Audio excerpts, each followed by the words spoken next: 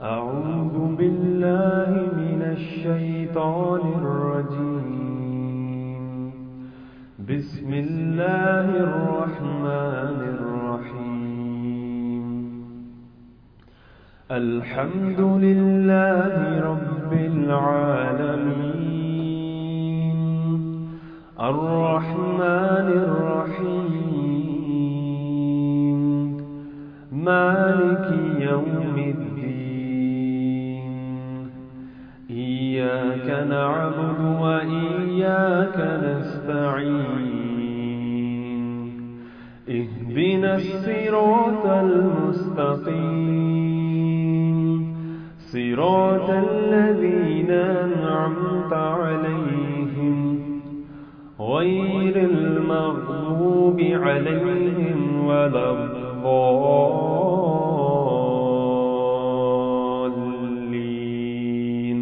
آمين.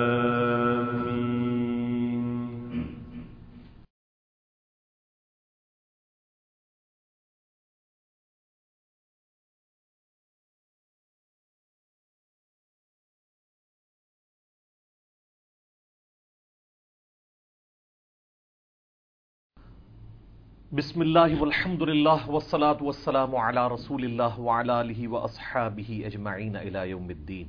آمین.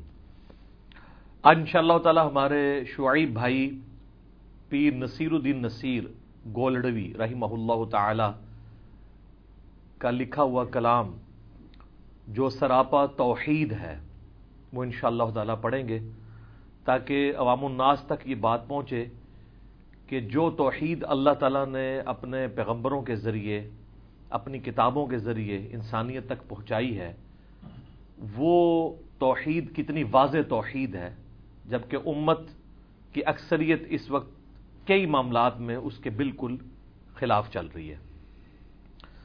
پیر نصیر الدین صاحب رحمہ اللہ تعالیٰ سے میری ملاقات 2007 کے اینڈ پہ یا 2008 کے اوائل میں ہوئی تھی ان کے گھر پہ گولڈا کے اندر.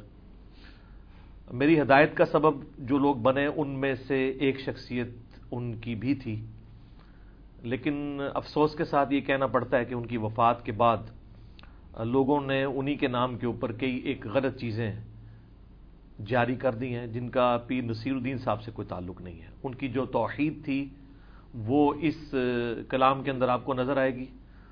آپ اس کلام کو حمد بھی کہہ سکتے ہیں، توحید پہ بہترین نظم بھی کہہ سکتے ہیں، اور اس کا ایک ایک شعر اور اس میں استعمال ہونے والی وہ تمام اصطلاحات جن کے بارے میں عموماً ہمارے اسی مکتبہ فکر سے تعلق رکھنے والے لوگ چڑھ جاتے ہیں.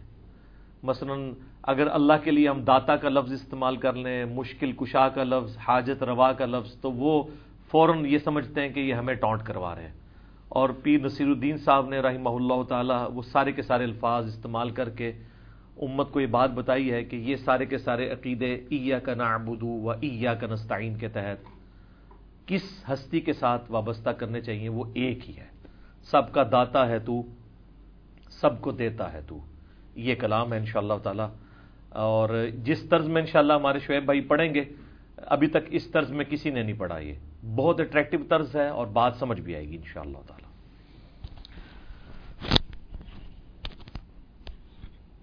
سب کا داتا ہے تو، سب کو دیتا ہے تو، تیرے بندوں کا تیرے سوا کون ہے؟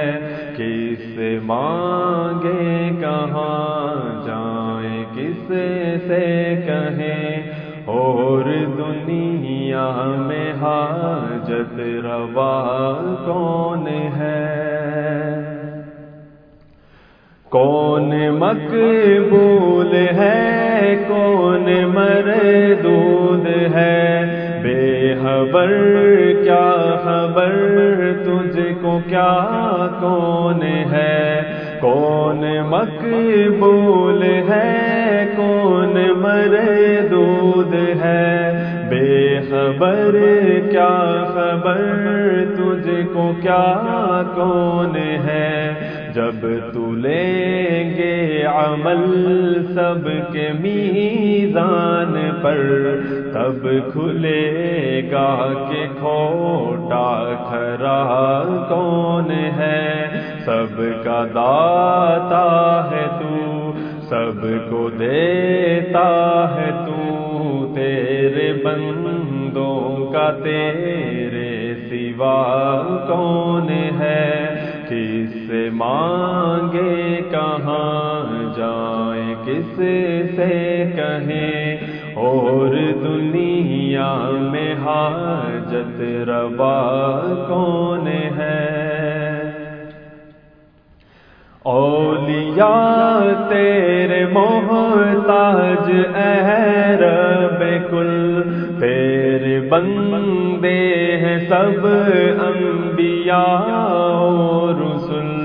اولیاء تیرے محتاج اے رب کل، تیرے بندے ہیں سب انبیاء و رسل.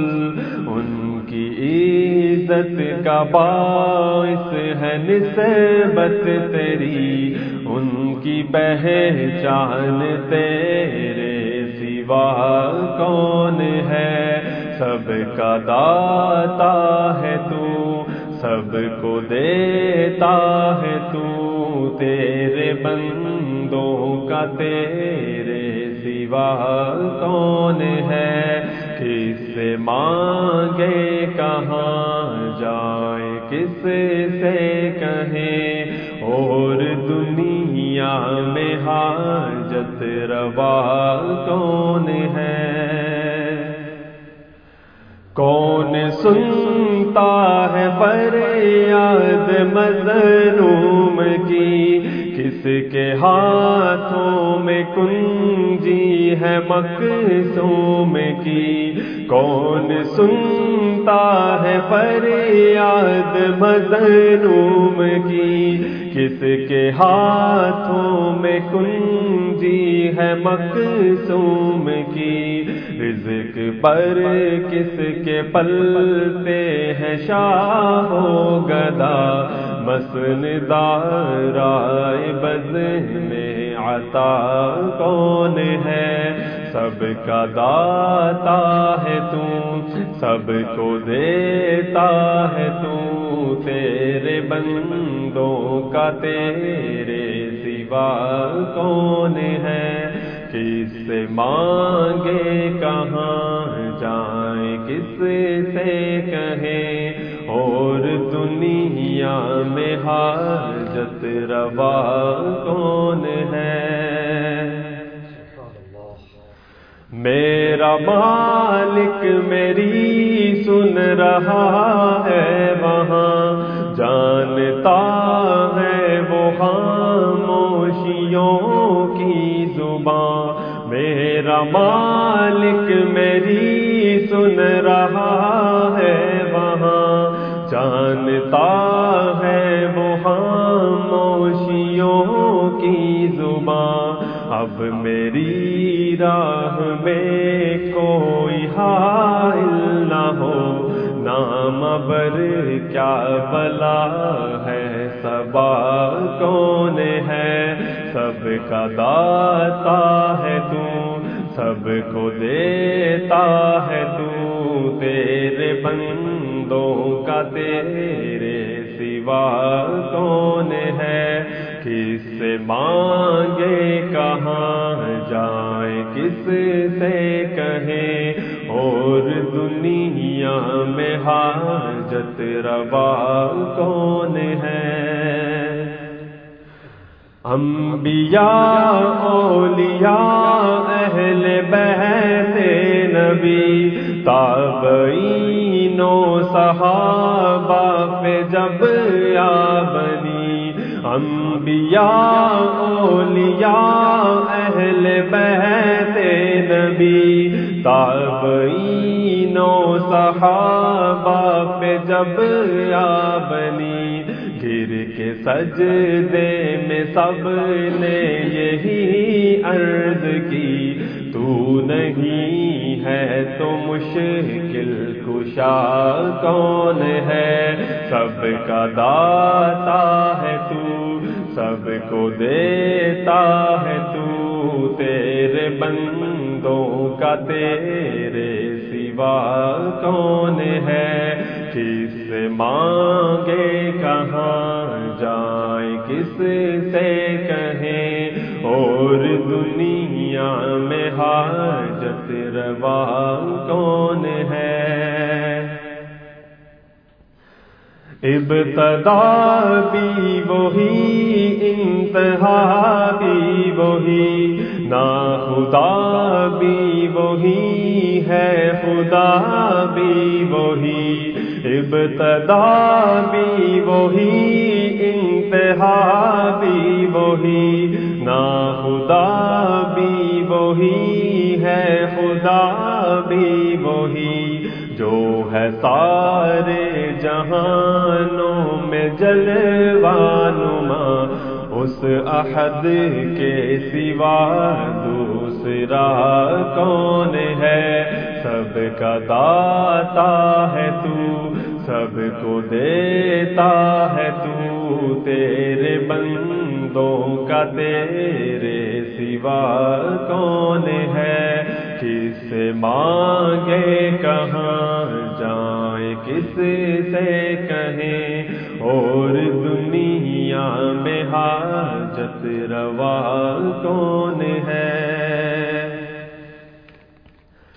وہ حقائق ہو اشیاء کے یا اس کو تر فہم و ادراک کی زد میں ہے سب مگر وہ حقائق ہو اشیاء کے یا اس کو تر فہم و ادراک کی زد میں ہے سب مگر ماں سوا ایک اس ذات بے رنگ کے فہم و ادراک سے ماورا کون ہے؟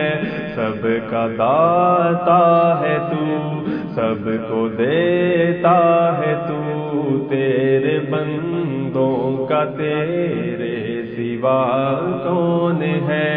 کس سے مانگے کہاں جائے کس سے کہیں اور دنیا میں حاجت روا کون ہے؟ اہل فکر و نظر جانتے ہیں تجھے کچھ نہ ہونے پہ بھی مانتے ہیں تجھے اہل فکر و نظر جانتے ہیں تجھے کچھ نہ ہونے پہ بھی مانتے ہیں تجھے اے نصیر اس کا تو فضل باری سمجھ ورنہ تیری طرف دیکھتا کون ہے؟ سب کا داتا ہے تو سب کو دیتا ہے تو تیرے بندوں کا تیرے سوا کون ہے؟ کس سے مانگے کہاں جائیں کس سے کہیں اور دنیا میں حاجت روا کون ہے؟ اور دنیا میں حاجت روا کون ہے؟ اور دنیا میں حاجت روا کون ہے؟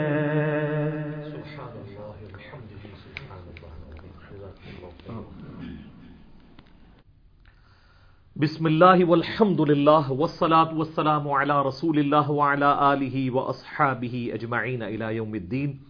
الحمدللہ آج 12 اپریل 2020 کی علمی و تحقیقی مجلس نمبر 111 کی اسٹوڈیو ریکارڈنگ ہونے جا رہی ہے انشاءاللہ تعالی۔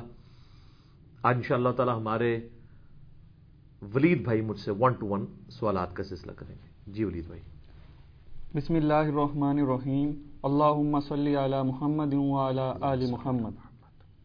علی بھائی، پہلا سوال ہے، آپ نے اپنے کئی ایک لیکچرز میں ضعیف الاسناد احادیث، موضوع روایات اور بزرگوں کی جھوٹی اور من گڑت کہانیوں کی مذمت کرتے ہوئے امام مسلم رحمہ اللہ تعالیٰ کی شہرہ افاق تالیف صحیح مسلم شریف کے مقدمے سے کئی ایک حیران کن حقائق وقتاً فوقتاً بیان کیے ہیں۔ الحمدللہ۔ آپ سے ریکویسٹ ہے کہ کسی بھی ایک علمی و تحقیقی مجلس میں عام سادہ لوگ مسلمانوں کے لیے صحیح مسلم شریف کے مقدمے کے اہم علمی پوائنٹس ضرور ڈسکس کریں تاکہ ہم جیسے دعوت و تبلیغ کا کام کرنے والے اسٹوڈنٹس اس ویڈیو کو علمی ہتھیار کے طور پر یوز کر سکیں۔ جزاک اللہ خیرہ۔ جزاکم اللہ خیرہ۔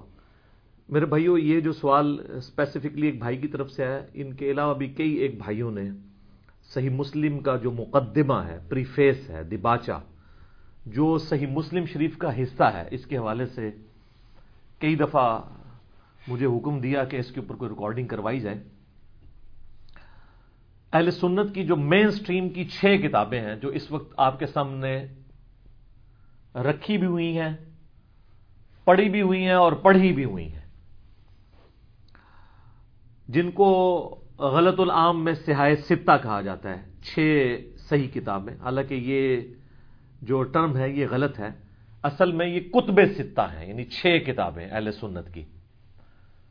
جو اس میں صحیح کتابیں ہیں 100% وہ صحیح ہیں بخاری اور مسلم، جو ٹاپ پہ ہم نے رکھی ہوئی ہیں۔ باقی جو 4 کتابیں ہیں وہ سنن اربع ہیں، ابو داؤد، ترمذی، نسائی، ابن ماجہ، اور مشکات المصابیح جو ہے وہ انہی کتابوں کے نوٹس ہیں، جسے میں نے سینٹر میں رکھا ہوا ہے۔ صحیح مسلم شریف کا نمبر ہماری ان 6 اہل سنت کی مین سٹریم کی کتابوں میں دوسرے نمبر پہ آتا ہے صحیح بخاری کے بعد، اور صحیح ہیں 2 صحیح ترین کتابیں اللہ کی کتاب قرآن کے بعد وہ بخاری اور مسلم ہے۔ جس طرح صحابہ اکرام علیہم رضوان میں سیدنا ابو بکر اور عمر کو شیخین کہا جاتا ہے، اسی طریقے سے محدثین کے ہاں شیخین جو ہے وہ امام بخاری اور امام مسلم کو کہا جاتا ہے، رحمہم اللہ اجمعین وعلیہم السلام اجمعین ورضی اللہ عنہم اجمعین، آمین۔ ویسے صحیح مسلم کو بخاری کے بعد دوسرے نمبر پہ رکھا جاتا ہے، لیکن بعض محدثین کے ہاں صحیح مسلم کو یہ فوقیت حاصل ہے صحیح بخاری کے اوپر، جو اس کی حسن ترتیب ہے۔ صحیح بخاری میں آپ کو ایک حدیث کے مختلف جو طرق ہیں، مختلف چینز، یعنی نبی علیہ السلام سے ایک صحابی نے سنا، پھر اس نے آگے 10 تابعین کو سکھایا، ہر تابعی نے 10 تبع تابعین کو، یوں جو چینز چلتی ہیں جنہیں ہم طرق کہتے ہیں، یہ سکیٹرڈ فارم میں ہے صحیح بخاری کے اندر۔ مثلا حدیث قرطاس، وہ کاغذ قلم والی جو سیدنا عمر والی مشہور حدیث ہے، جس پہ میرا مسئلہ نمبر 55B ریکارڈڈ ہے، وہ آپ کو کتاب العلم چیپٹر میں بھی ملے گی۔ امام بخاری اس ثبوت میں لے کے آئے ہیں کہ نبی علیہ السلام اپنے مبارک زمانے میں حدیثیں لکھوایا کرتے تھے، اور نبی علیہ السلام کے وفات والے چیپٹر کے اندر بھی لے کے آئے، چونکہ اس میں نبی علیہ السلام کی وفات کی خبر بھی موجود ہے۔ اس کو انہوں نے ایٹ لیسٹ 7-8 مقامات کے اوپر اس حدیث کو مختلف چیپٹرز میں ریپیٹ کیا ہے، لیکن امام مسلم جب یہ حدیث لے کے آتے ہیں نا تو اس کے سارے طرق ایک جگہ پہ جمع کرتے ہیں۔ یہ صحیح مسلم کی خوبی ہے کہ آپ کو سکیٹرڈ فارم میں نہیں۔ ویسے تو اب سافٹ ویئرز نے مسئلے حل کر دیے، ہمارے پاس جو مکتبۃ شاملہ ہے اس میں جب کوئی بخاری کی حدیث آتی ہے نا تو اس کے اینڈ میں وہ حدیث جس نمبر پہ مختلف چیپٹرز میں آئی ہے وہ نمبر بھی لکھے ہوتے ہیں، لیکن یہ تو آج کا مسئلہ ہے نا، پہلے تو بڑا مشکل تھا۔ تو یہ امام مسلم کو اللہ تعالیٰ نے اس حوالے سے ایک فہم و فراست دی کہ انہوں نے ایک صحیح بخاری میں ویلیو ایڈیشن کی۔ یہ کریڈٹ بھی خیر امام بخاری کو جاتا ہے کیونکہ وہ ٹرینڈ سیٹر ہیں، سب سے پہلے انہوں نے یہ ٹرینڈ سیٹ کیا کہ صرف صحیح الاسناد احادیث کو ایک جگہ جمع کیا جائے۔ اور مزے کی بات ہے امام مسلم جو ہے وہ امام بخاری کے شاگرد ہیں، اور عام شاگرد نہیں، لاڈلے ترین شاگرد ہیں۔ اور مجھے تو خیر ان کے ناموں کے ساتھ بھی بڑی عقیدت ہے۔ امام مسلم کا نام ہی مسلم ہے، تو ہم تو بار بار یہی کہہ رہے ہیں، نہ میں وابی نہ میں بابی، میں ہوں مسلم علمی کتابی۔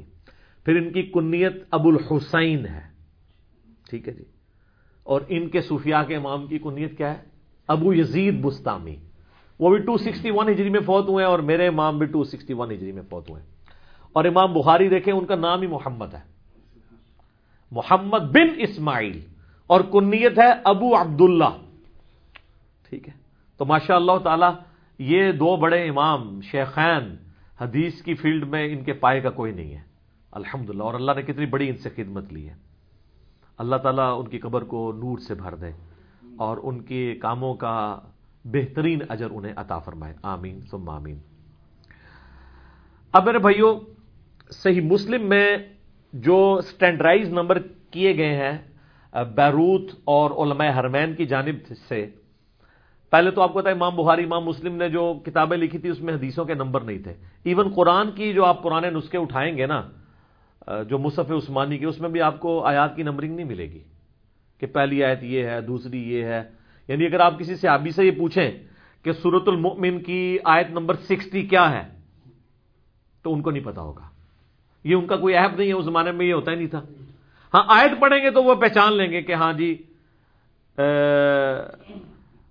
ادعونی استجب لکم، اے میرے بندو مجھ سے سوال کرو میں قبول کروں گا۔ تو یہ آیت جو ہے وہ سورہ المومن کے اندر موجود ہے، لیکن اس کا نمبر 60 ہے، یہ ان کو نہیں پتا ہوگا کیونکہ اس وقت نمبرنگ نہیں تھی، بعد میں نمبرنگ کی گئی۔ احادیث کی نمبرنگ آ کے بالکل ریسنٹلی آلموسٹ آج سے 40-50 سال پہلے ہوئی ہے۔ اس سے پہلے حدیث آپ ابھی بھی جو درسی کتابوں میں حدیث پڑھائی جاتی ہیں نا، بڑی بڑی کتابیں، ان میں نمبرنگ کوئی نہیں ہے حدیثوں کی، وہ ڈائریکٹ چلتی ہیں۔ بال یہ شکر ہے کہ آج کا ماڈرن دور تھا، سافٹ ویئرز بننے تھے، مکتبۃ الشاملہ بنا، اسلام 360 بنا، ایزی قرآن و حدیث بنا، لوگوں کے لیے سرچ کرنا آسان ہو گیا، اور اب سٹینڈرائز نمبرنگ ہو چکی ہے اس کی۔ ایون ابھی بھی اردو زبان میں بعض لوگ چھاپتے ہیں نا، مثلا بخاری انہوں نے 3 جلدوں میں چھاپ دی، تو پہلی جلد کا نمبر اگر 1896 پہ ختم ہوا ہے تو دوسری پھر وہ 1 سے شروع کر دیتے ہیں، تو وہ کنٹینیوس نمبرنگ نہیں ہوتی۔ لیکن جو سٹینڈرائز نمبرنگ ہے نا، جسے ہم انٹرنیشنل نمبرنگ کہتے ہیں، یہ بھی خیر اب اس کی بھی ہسٹری ہے، یہ لفظ کیسے پڑ گیا۔ تو یہ جو نمبرنگ ہے نا، جو ہماری اس وقت دارالاسلام کی کتابوں میں، عربی کتب میں موجود ہیں، اور پاکستان میں جو اہل حدیث چھاپ رہے ہیں اردو کے اندر، اور دارالاسلام والے بھی یا مکتبہ اسلامیہ والے بھی یا باقی لوگ بھی، وہ سب انٹرنیشنل نمبرنگ کے اوپر ہیں۔ تو مزے کی بات ہے کہ صحیح بخاری میں بھی انٹرنیشنل نمبرنگ کے مطابق 7563 احادیث ہیں، اور صحیح مسلم میں بھی 7563 ہیں۔ یہ انہوں نے آنر کیا کہ اس کی نمبرنگ ایسے ایڈجسٹ کی ہے کہ دونوں کی برابر برابر ہے، 7563 بخاری میں بھی اور مسلم میں بھی۔ اس میں ظاہر احادیث کی مختلف طرق کی وجہ سے تکرار ہے، وہ تکرار ختم کر دیا جائے تو کم نمبر آ جائے گا، اور وہ فواد عبد الباقی نے کیا کہ انہوں نے صحیح مسلم میں یہ سارے تکرار ختم کر کے تو اس کی ریوائز نمبرنگ کی، اس میں نمبرنگ ہے 3033 3033، یعنی 7563 کو وہ 3033 پہ لے آئے۔ اور شیخ زبیر صاحب نے جو مشکات کی تحکیم کی ہے وہ اس نمبرنگ کے اوپر کی ہے، لیکن اس نمبرنگ کا مسئلہ یہ ہے کہ اس میں کنٹینیوشن نہیں ہے، پی ڈی ایف اس کے مطابق اویلیبل نہیں ہے، لہذا لوگوں کے لیے پرابلم ہوتی تھی۔ تو پھر اسلام 360 میں نے کنٹینیوس نمبرنگ ڈلوائی۔ دارالاسلام نے دونوں نمبرنگ پیرلل میں چلائی ہے، حالانکہ کنٹینیوس نمبرنگ ہی ہونی چاہیے۔ اب ایک حدیث کے اگر انہوں نے ایک حدیث کے 6 طرق ہے نا، تو 6 کے 6 کو ملا کے ایک ہی نمبر دیا ہوا ہے، تو ظاہر ہے وہ پھر کنفیوژن ہو جاتی ہے اس حوالے سے۔ تو بہرحال اس وقت الحمدللہ جو ہمارے پاس اسلام 360 ہے اس کے اندر کنٹینیوس نمبرنگ ہے، اور پی ڈی ایف جو اویلیبل ہے ہماری ویب سائٹ ahlsunnatwaq.com پہ، وہ بھی کنٹینیوس 1 سے لے کے 7563 تک جاتے ہیں۔ تو یہ اکثر لوگ مسلم شریف کی نمبرنگ کے بارے میں پوچھ رہے ہوتے ہیں کہ یہ وہ نمبر ہی نہیں میچ کرے، نمبر کہاں سے میچ کریں جب آپ کنٹینیوس نمبرنگ دیکھیں گے، اور الحمدللہ اب کنٹینیوس نمبرنگ ہمارے سافٹ ویئرز میں بھی آ گئی ہے۔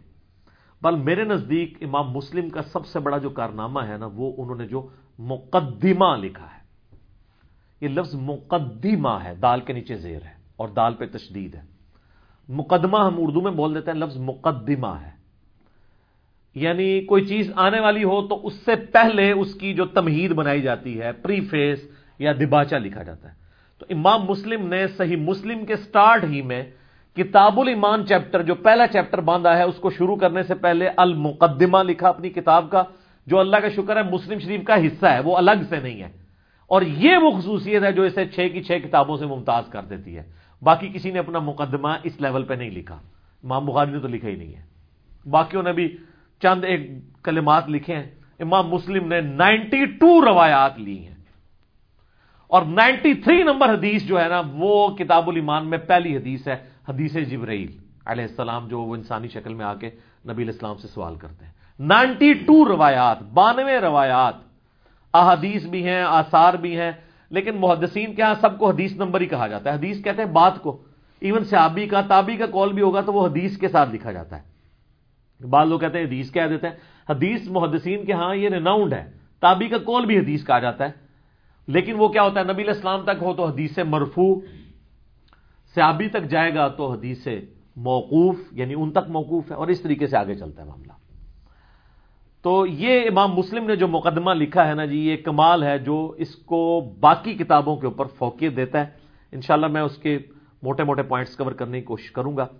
اکثر لوگ جو ہے نا, جب ہم ان کو کہتے ہیں حدیث ضعیف ہے, وہ کہتے ہیں آپ نے حدیث کی گستاخی کر دی ہے, اور پھر کہتے ہیں جی دیکھیں ماں باپ ضعیف ہو جائیں تو انہیں گھر سے باہر نکال دیتے ہیں. دیکھیں اندازہ کریں, وہ الفاظ ہی ڈفرینٹ ہیں. حدیث کی ٹرم میں ضعیف کا مطلب کیا ہے؟ کمزور روایت ہے. وہ کہتے ہیں نہیں حدیث تو کمزور ہو ہی نہیں سکتی, آپ کہا کریں اس کی سند ضعیف ہے. بھائی جب سند ضعیف ہے تو پھر ہمیں یہ کہنا چاہیے یہ حدیث ہے ہی نہیں ہے. اصل میں تو یہ کہنا چاہیے. تو آج کی ڈیٹ میں جب کہا جاتا ہے نا ضعیف حدیث, تو کہا جاتا ہے کہ نبی علیہ السلام کی طرف منسوب جو یہ بات ہے اس کی سند ضعیف ہے یا موضوع ہے, من گھڑت ہے, نبی علیہ السلام سے یہ ثابت نہیں ہے. تو یہ ٹرم اصطلاح کے طور پہ استعمال ہوتا ہے, اس پہ گستاخی کا فتویٰ نہیں لگنا چاہیے. وہ کہتے ہیں نہیں, بعض اوقات یہ ہوتا ہے کہ آپ جو حدیث بیان کر رہے ہیں وہ اس کی سند ضعیف ہے لیکن متن صحیح ہو. بالکل ٹھیک ہے جی, ہو سکتا ہے ایسے, لیکن اگر متن اس کا صحیح بتانے والی کوئی روایتی دنیا میں موجود نہ ہو, سب کی سب ہی ضعیف ہوں, تو پھر ہم اس کو کہیں گے پکا ضعیف. پھر ہم ضعیف جمع ضعیف والا فارمولہ تو نہیں لگائیں گے. یہ ہو سکتا ہے کہ حدیث کا متن صحیح ہو, اس کی سند ضعیف ہو, اور کسی اور جگہ آپ کو مل جائے. جس طرح کہ ایک بڑی مشہور حدیث ہے ابو داؤد کے اندر کہ نبی علیہ السلام نے فرمایا کہ اگر میں سجدہ جائز سمجھتا تو بیویوں سے کہتا کہ وہ اپنے خامدوں کو سجدہ کریں اس حق کے سبب جو اللہ نے ان کو دیا ہے. اس کی جو ابو داؤد میں سند ہے وہ روایت کمزور ہے. اس میں شریک القاضی مدلس ہیں اور ان سے روایت کر رہے ہیں, اور امام مسلم نے مقدمے میں لکھا ہے کہ مدلس کی ان والی روایت سما کی تصریح کے بغیر ضعیف ہوگی. اس کو میں ایڈریس کر دوں گا انشاءاللہ آج. لیکن اس کی سما کی تصریح ہمیں سنن کبری البیہقی میں مل جاتی ہے. وہاں پہ جو ہے نا وہ شریک القاضی نے جو ہے وہ حدثنا اور اخبرنا کے ذریعے روایت کیا, ان سے نہیں کیا, تو لہٰذا ہم اس کی بنیاد پہ اس حدیث کے متن کو درست کہہ دیتے ہیں. آج کی ڈیٹ میں ہم کہتے ہیں کہ جی یہ جو سنن ابی داؤد کی حدیث ہے انٹرنیشنل نمبر کے مطابق 2140 اور مشکات میں بھی ہے 3266, یہ روایت بالکل صحیح ہے. امام بیہقی اس کی پوری سند لے آئے ہیں, تدلیس والا سکم انہوں نے ختم کر دیا. لیکن اگر کسی کی کوئی صحیح سند مل ہی نہ رہی ہو, سکم دور ہی نہ ہو رہا ہو, پھر تو ہم اس کے بارے میں نہیں کلیم کر سکتے نا. یہ امام مسلم نے جناب جو مقدمہ لکھا ہے نا, اتنے پیشن کے ساتھ لکھا ہے, وہ سارا تو ہم 3 گھنٹے لگ جائیں تو کور نہ ہو. میں چند موٹے موٹے پوائنٹس کور کروں گا. اس کو آپ کو سننے کے بعد یہ اندازہ ہوگا کہ امام مسلم اس زمانے میں وہ راگ لاپ رہے ہیں کیا, کہ مرنے سے پہلے ہے مسلمان. کر لے اس پہ غور, کتابوں کا خدا اور ہے, بابوں کا خدا اور. یقین کریں یہ یعنی پورا مقدمہ سننے کے بعد آپ کو آئیڈیا ہوگا کہ وہ یہی کہنا چاہ رہے ہیں آج کے دور میں جس طرح ہم یہ بات کر رہے ہیں کہ آپ علم حدیث کو صحیح اسناد کے ساتھ لے کے چلیں. قصے, کہانیاں, اور ایون وہ تو اس لیول تک گئے ہیں, انہوں نے کہا ہے کہ چاہے حلال و حرام کا مسئلہ ہو, چاہے فضائل اعمال کا مسئلہ ہو, چاہے ترغیب اور ترہیب کا مسئلہ ہو, یعنی وعیدیں سنانا یا فضائل سنانا, کسی بھی ایشو کے اندر ضعیف حدیث وہ کہتے ہیں ایکسیپٹیبل نہیں ہے, اور وہ کہتے ہیں صحیح حدیثیں ختم ہو گئی ہیں کہ ہم یہ کام کرنا شروع کر دیں. یعنی امام مسلم اس معاملے میں بڑے سخت تھے. اگرچہ اس زمانے میں کچھ لوگ ضعیف روایتوں کو فضائل میں لے لیتے تھے, لیکن آج اگر وہ لوگ زندہ ہوتے نا تو وہ دیکھتے کہ ان کی اس کمزوری نے امت کو کس جگہ آ کے پھینکا ہے. تو امام مسلم میں سمجھتا ہوں اپنے دور کے جینیس تھے, انہوں نے اس وقت یہ چیز آبزرو کر لی کہ یہ امت کا بیڑا غرق ہو جائے گا, اور انہوں نے اس میں جگہ جگہ یہ بات ہائی لائٹ بھی کی ہے. یہ ضعیف حدیثیں صرف فضائل تک نہیں رہتی, پھر اس سے لوگ عقیدے بھی بناتے ہیں. اور بعض اوقات ایسی ہماری کتابوں میں روایتیں آ گئی ہیں جن روایتوں کو اگر ہم صحیح اور ضعیف کا فرق نہیں کریں گے تو اپنے ایمان سے ہاتھ دھو بیٹھیں گے. جس طرح کہ ایک مشہور حدیث میں نے اکثر پیش کی ہے مسند امام احمد سے, اور امام بخاری کی الادب المفرد میں بھی موجود ہے. امام بخاری کا کلیم صرف صحیح بخاری کے بارے میں ہے, اس کے علاوہ باقی کتابوں کے بارے میں ان کا کلیم نہیں ہے کہ میں ساری صحیح اسناد کے ساتھ لے کے آ رہا ہوں. بس نالج انہوں نے جمع کیا, اسناد کے اوپر بحث ہو جاتی ہے. جس طرح کہ پرانے زمانے میں آپ لوگوں نے تو خیر آپ کو یاد نہیں ہوگا، جب ہم چھوٹے چھوٹے تھے کیلکولیٹر ہمیں یوز کرنے کی اجازت نہیں ہوتی تھی، تو ہم لاگ کے سوال جو ہے نا اس کے لیے لاگرتھم کی الگ سے بک ملتی تھی، وہاں سے ہم دیکھ کے تو ویلیو ڈالتے تھے. تو محدثین نے اسماء و رجال کا پورا علم ڈیولپ کیا ہے، وہاں سے آپ جج کر لیتے ہیں. محدثین یہ سمجھتے ہیں جب ہم نے اسناد لکھ دی تو ہم بے فکر ہو گئے، لوگ خود جج کریں گے، اس میں ضعیف راوی آیا تو وہ چھوڑ دیں گے. احمد بن حنبل کئی راویوں سے مسند احمد میں حدیثیں لے کے ہیں اور وہ خود ان راویوں کو ضعیف بھی مانتے ہیں، لیکن نالج جمع کیا. اس کا یہ مطلب نہیں کہ وہ ان روایتوں کی تصحیح کرنا چاہ رہے ہیں. تو الادب المفرد میں بھی مسند احمد میں موجود ہے، اور مشکات میں اس کا نمبر ہے 4902، عصبیت اور مفاخرت والے چیپٹر کے اندر، تیسری جلد کے اندر. نعوذ باللہ من ذالک. بڑے یعنی اب حدیث ظاہر ہے وہ حدیث کے ساتھ ہی لکھی ہوئی ہے، لیکن وہ ضعیف روایت ہے. حسن بصری مدلس ہیں اس میں، جو تابعی ہیں اور ان سے روایت کر رہے ہیں اور سما کی تصریح نہیں ہے، لہذا روایت تو ضعیف ہے، لیکن حدیث کی کتابوں میں تو موجود ہے. جو کہتے ہیں حدیث تو حدیث ہوتی ہے، چاہے وہ ضعیف ہو یا صحیح، ڈگری تو ڈگری ہوتی ہے، چاہے اصلی ہو یا جعلی. تو اس میں الفاظ ہیں نبی الاسلام کی طرف منسوب ہے کہ آپ نے فرمایا کہ جو شخص اپنے جاہلی نسب پر فخر کرے کہ میں فلاں زمانہ جاہلیت میں فلاں اونچے خاندان سے تعلق رکھتا ہوں، تو تم ایسے شخص کو کہو کہ تو اپنے اس نسب پہ فخر کرتا ہے تو اپنے باپ کی شرمگاہ کاٹ کے اپنے منہ میں رکھ لے. کتنے عجیب و غریب اور یعنی بے حیائی پہ مبنی الفاظ ہیں. نبی الاسلام کی تو مبارک زبان یہ ہوتی نہیں تھی. اور آگے اس سے بھی خطرناک الفاظ ہیں کہ اس سے یہ اشارے کنائے میں بات نہ کرو، ڈائریکٹ کہو کہ جا اپنے باپ کی وہ کاٹ شرمگاہ اور اپنے منہ میں رکھ لے اگر تجھے اپنے باپ کے نسب کے اوپر فخر ہے. تو نعوذ باللہ یہ حدیث نبی الاسلام کی ہو سکتی ہے؟ سورۃ القلم میں آیا وَإِنَّكَ لَعَلَىٰ خُلُقٍ عَظِيمٍ. نبی الاسلام بے شک آپ اخلاق کے بلند ترین درجے پہ فائز ہیں. اور بخاری اور مسلم دونوں میں حدیث ہے، ابو سعید خدری کہتے ہیں رضی اللہ تعالیٰ عنہ کہ نبی الاسلام میں کنواری لڑکیوں سے زیادہ شرم و حیا تھی. جس میں کنواری لڑکیوں سے زیادہ شرم و حیا ہو اس کی لینگویج یہ ہوگی. تو یہ روایت بھی ضعیف ہے. اس لیے ہم کہتے ہیں نا بخاری اور مسلم کا جہاں اور ہے اور بابوں کی کتابوں کا جہاں اور ہے. ٹھیک ہے نا جی؟ تو مرنے سے پہلے آپ مسلمان کر لے اس پہ غور.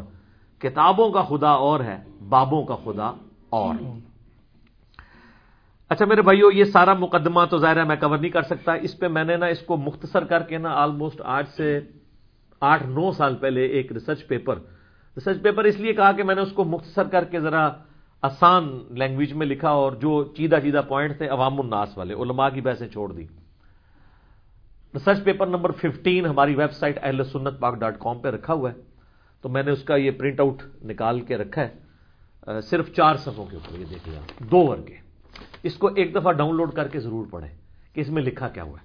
بہرحال اگر آپ کے پاس اتنا ٹائم نہیں ہے تو ہم آپ کو کور کروا دیتے ہیں مختصر سے وقت کے اندر، تاکہ یہ چیزیں سمجھ آ جائیں کہ صحیح حدیث کیوں ضروری ہے. سٹارٹ دیکھیں بڑا جاندار ہے. الحمدللہ رب العالمین والعاقبۃ للمتقین وصلی اللہ علی محمد خاتم النبیین وعلی جمیع الانبیاء والمرسلین. نبی الاسلام کی ختم نبوت کا اظہار سے امام مسلم اس کتاب کا آغاز کر رہے ہیں. یہ ختم نبوت والا جو عقیدہ ہے یہ بڑا سٹرونگ عقیدہ ہے امت میں ہمیشہ سے. یہ قادیانیوں نے جو تماشا کھڑا کر کے امت کو فتنے میں ڈالا ہے، اس پہ میرا یوٹیوب پہ کلپ ہے قادیانیوں کو دعوت اصلاح، وہ آپ دیکھ لیں. اس کے بعد پھر وہ اپنے شاگرد کو مخاطب کرتے ہیں، ابو اسحاق اس کا نام ہے. اصل میں اس اسٹوڈنٹ نے ان کو مشورہ دیا تھا کہ حضرت آپ ایک کتاب لکھ دیں. دیکھیں ایک وہ لوگ ہیں جو سٹوری بازی لکھواتے ہیں، کہانیاں لکھواتے ہیں، اور ایک وہ بندہ ہے جو کہہ رہا ہے نبی الاسلام کی حدیثیں صحیح اسناد سے جمع کریں. تو کیا پیارا آغاز کرتے ہیں. امام مسلم لکھتے ہیں اپنے شاگرد ابو اسحاق کو، کہتے ہیں اللہ تجھ پر رحم فرمائے. یہ ورڈ بائی ورڈ کا ہی مزہ آئے گا آپ کو کہ تو نے اپنے پروردگار ہی کی توفیق سے یہ ذکر کیا تھا کہ رسول اللہ صلی اللہ علیہ وآلہ وسلم سے جو احادیث مروی ہیں ان تمام احادیث کی تلاش و جستجو کی جائے جو دین کے اصول اور اس کے احکام، جو ثواب و عذاب اور رغبت اور خوف یعنی فضائل و اخلاق کے متعلق ہیں، اور تم وہ تمام احادیث ان مستند اسناد کے ساتھ چاہتے ہو جن کو علماء حدیث نے قبول کیا ہے. اللہ تم کو ہدایت دے کہ تم نے اس بات کا ارادہ ظاہر کیا کہ میں اس قسم کی تمام احادیث کا ایک مجموعہ تیار کر کے اختصار کے ساتھ تمہارے لیے جمع کر دوں. اللہ تمہیں عزت عطا فرمائے جب میں نے تمہاری اس فرمائش پر غور کیا اور اس کے انجام کی طرف توجہ کی کہ مجھے اس کا فائدہ کیا ہوگا، اور اللہ کرے اس کا انجام اچھا ہی ہو، تو مجھے یہ اندازہ ہوا کہ اور لوگوں سے پہلے خود مجھے اس مجموعے کو تیار کرنے کا فائدہ ہوگا. میرے پاس ایک نوٹس بن جائیں گے. نبی الاسلام کیا کیا کرتے تھے؟ اللہ اکبر. مضبوطی اور صحت کے ساتھ تھوڑی سی احادیث کو یاد رکھنا زیادہ آسان ہے، خاص طور پر عوام الناس کے لیے کہ جنہیں صحیح اور غیر صحیح اسناد میں تمیز حاصل نہیں ہوتی جب تک کہ دوسرے لوگ ان کو بتا نہ دیں. پس ایسی صورتحال میں تھوڑی تعداد میں صحیح روایتوں کا جمع کرنے کا ارادہ کرنا بہت زیادہ تعداد میں ضعیف روایتیں جمع کرنے سے زیادہ بہتر اور مفید ہوگا. وہ کہہ رہے ہیں میں تھوڑا مال ستھرا مال. اچھا یہ جو شروع کے الفاظ ہیں نا، یہ میں نے اپنے کربلا والے ریسرچ پیپر میں بھی ڈالے ہیں. وہ کہتے ہیں نا یہ والی کربلا سے متعلق صفین، نہروان اور جمل سے ریلیٹڈ یہ عوام کو نہیں حدیثیں بتانی چاہیے. تو میں نے کہا وہ ساری حدیثیں جو آپ کے گلے میں اٹکتی ہیں وہ ساری ہے ہی مسلم شریف میں ہیں، اور امام مسلم لکھ رہے ہیں کہ میں عوام کے لیے لکھ رہا ہوں تاکہ عوام تھوڑے گاٹے فٹ ہوئے. ٹھیک ہے جی. پھر وہ کہتے ہیں کہ 4 قسم کے لوگ ہیں جن سے روایتیں نہیں لی جاتی. محدثین کا اتفاق ہے. نمبر 1 وہ لوگ جن پر اکثر محدثین نے تان کیا ہے، جیسا کہ عبداللہ بن مسور، ابو جعفر مدائنی، عمر بن خالد وغیرہ. پھر کہتے ہیں وہ لوگ دوسرے نمبر پہ جن پر احادیث گھڑنے کی تہمت ہے. نمبر 3 وہ لوگ جو از خود احادیث بنانے میں بدنام ہو چکے ہیں. اور نمبر 4 وہ لوگ بھی جن کی اکثر احادیث منکر یا غلط ہوتی ہیں. تو ایسے تمام لوگوں کی روایات کو ہم اپنی کتاب میں جمع نہیں کریں گے. اصول حدیث کی اصطلاح میں منکر اس شخص کی حدیث کو کہتے ہیں جو ثقہ اور کامل الحفظ راویوں کی روایت کے خلاف روایت بیان کرے یا اس کی احادیث کی کسی اور نے موافقت نہ کی ہو. پس جب ایسی صورتحال ہو تو راوی متروک الحدیث ہوگا اور اس کی احادیث محدثین کے نزدیک قابل قبول نہیں ہوگی. یعنی امام مسلم کے اگر 50 شاگرد ہیں، 49 شاگرد ایک حدیث ان سے سن کے ایک طریقے سے بیان کر رہے ہیں اور ایک شاگرد بالکل اس کے اپوزٹ الفاظ کے ساتھ بیان کر رہے ہیں، یا اس میں ایسے الفاظ ہیں جو اس کی تھیم کے خلاف ہیں، تو ہم کہیں گے کہ یہ راوی کی روایت منکر ہے، اس کا انکار کیا جائے گا. 49 کو غلطی نہیں لگی، ایک کو لگ گئی ہوئی ہے. ٹھیک ہے. ایک راوی تو چھوڑ دیں، نبی الاسلام کے اصحاب میں ایسے موجود ہیں. صحیح بخاری میں آتے ہیں عبداللہ ابن مسعود رضی اللہ تعالیٰ عنہ معوذتین، آخری 2 سورتیں قل اعوذ برب الفلق اور قل اعوذ برب الناس کو قرآن کا حصہ نہیں مانتے تھے. وہ دعائیں کہتے تھے نازل ہوئی ہیں، باقی صحابہ کہتے تھے نہیں یہ قرآن کا حصہ بھی ہے. تو اب وہ ان کی ایک کا تفرد مانا جائے گا، اس کو کہتے ہیں تفرد. اجماع دیکھا جائے گا صحابہ کا کیا ہے. تو وہ کہہ رہے ہیں اسی طریقے سے یہ نہیں، ایسے لوگوں سے روایتیں، ایسے لوگوں کی اگر روایتیں بھی ہوں گی نا تو وہ نہیں لی جائیں گی. اور اس کی مثال دیتے ہیں کہ اسی طرح کہ اگر تم کسی کو دیکھو کہ وہ امام زہری جیسے بزرگ شخص یا ہشام بن عروہ جیسے عظیم شخصیت، یہ دونوں تابعین ہیں، ایک تابعی ایک تبع تابعی ہے، جن کی روایات اہل علم کے ہاں بہت مشہور پھیلی ہوئی ہیں، ان سے کوئی ایسی روایت بیان کرے جس روایت کو ان کے مشہور شاگردوں میں سے کسی نے بیان نہ کیا ہو اور یہ راوی صحیح روایات میں ان کے مشہور شاگردوں کا شریک بھی نہ رہا ہو، تو ایسے راوی کی حدیث قبول نہیں ہوگی، چاہے وہ راوی ثقہ بھی ہو، کہ اس نے اپنے سے ثقہ لوگوں کی مخالفت کر دی ہے. آگے وہ لکھتے ہیں، میں ان اسکپ کر کے جو امپورٹنٹ پورشن ہے، ہم نے روایات حدیث کے سلسلے میں محدثین کے مذہب کو بیان کر دیا ہے تاکہ جو لوگ اصول حدیث سے واقف نہیں ہیں ان میں سے اہل توفیق کو یہ ابتدائی معلومات حاصل ہو جائیں. اے میرے شاگرد عزیز، ان تمام مذکورہ بالا باتوں کے بعد اللہ تجھ پر رحم کرے. جب ہم نے ضعیف اور منکر احادیث کو الگ کرنے میں ان لوگوں کی غلطیوں کا جائزہ لیا جو لوگ خود کو محدث قرار دیتے ہیں اس زمانے میں سر، تو دیکھا کہ یہ لوگ صرف صحیح اور مشہور احادیث پر اکتفا کرنے کی بجائے ان راویوں سے بھی احادیث نقل کر رہے ہیں جن کے بے وقوف اور غیر مستند ہونے کو یہ خود بھی مانتے ہیں. اب عام لوگوں کی تو جرت نہیں ہے کہ یہ وہ کس کے اوپر تان کر رہے ہیں. ظاہر بریلوی دیوبندی والے حدیثوں پہ تو نہیں کر رہے، اپنے زمانے میں بڑے اماموں کے اوپر یہ تان کر رہے ہیں کہ وہ خود بھی مانتے ہیں کہ یہ روایتیں کمزور ہیں تو کتابوں میں کیوں ڈالی ہیں. یعنی کس کے اوپر تان کیا؟ احمد بن حنبل پہ، ابن ابی شیبہ پہ، عبد الرزاق کے اوپر، لیکن بڑے کنٹرول الفاظ میں نام نہیں لکھے. تو اب میں نے نام لے دیے ہیں اور مجھے اس کا کوئی خطرہ بھی نہیں ہے کہ میرے اوپر کس نے توہین کر دی ہے. اگر یہ کہنا توہین کیا تو ان سے پوچھ لو کہ وہ کون تھے. وہ کوئی تقی عثمانی صاحب کا نام لے رہے ہیں، ڈاکٹر تعلق قادری کا لے رہے ہیں اپنے زمانے میں، جنہوں نے ان کے زمانے میں کتابیں لکھی ہیں اور انہوں نے مستند اور غیر مستند ایک جگہ جمع کر دی ہیں، یہ مانتے ہوئے بھی، حالانکہ ان کی نیت اپنی جگہ یہ تھی کہ یار ہم نے الگ سے تو بتا دیا. امام مسلم کہتے تھے کتاب الگ سے کس نے پڑھنی ہے؟ سر آج امام مسلم زندہ ہوتے نا تو ان کا ماتھا چوما جاتا، اور یقیناً وہ ہمارا ماتھا بھی چوم لیتے کہ ہم بھی وہی بات کر رہے ہیں کہ مرنے سے پہلے ہے مسلمان، کر لے اس پہ غور، کتابوں کا خدا اور ہے، بابوں کا خدا اور. اللہ اکبر. کہتے ہیں چونکہ اب جو لوگ مجہول اور ضعیف اسناد کے ذریعے ان منکر روایات کو نقل کر کے خامیوں سے ناواقف عوام میں پھیلا رہے ہیں، تو ہمارے دل میں یہ احساس پیدا ہوا کہ اے شاگرد عزیز، ہم تیری صحیح احادیث کی جمع کرنے کی فرمائش کو پورا کر دیں. اور نے کہا پائی جی پوری دنیا نے کام پایا. منوی لوگ کہتے ہیں جناب 1400 سال کوئی بندہ نہیں آیا. سر آیا ہے امام مسلم، پڑھ لو. وہ اپنے زمانے میں آج سے 1200 سال پہلے جو رونا رو رہے ہیں نا، آج میں 1441 ہجری میں وہ رونا رو رہا ہوں. سر ہم نے بھی ارادہ کیا کہ عوام کو بتا دیں کیا کہ مرنے سے پہلے ہے مسلمان، کر لے اس پہ غور، کتابوں کا خدا اور ہے، بابوں کا خدا اور. اور جب تو نے ایک دفعہ بھی غور کیا تو تیرے اندر سے آواز آئے گی کیا کہ نہ میں وابی، نہ میں بابی، میں ہوں مسلم، علمی کتابیں.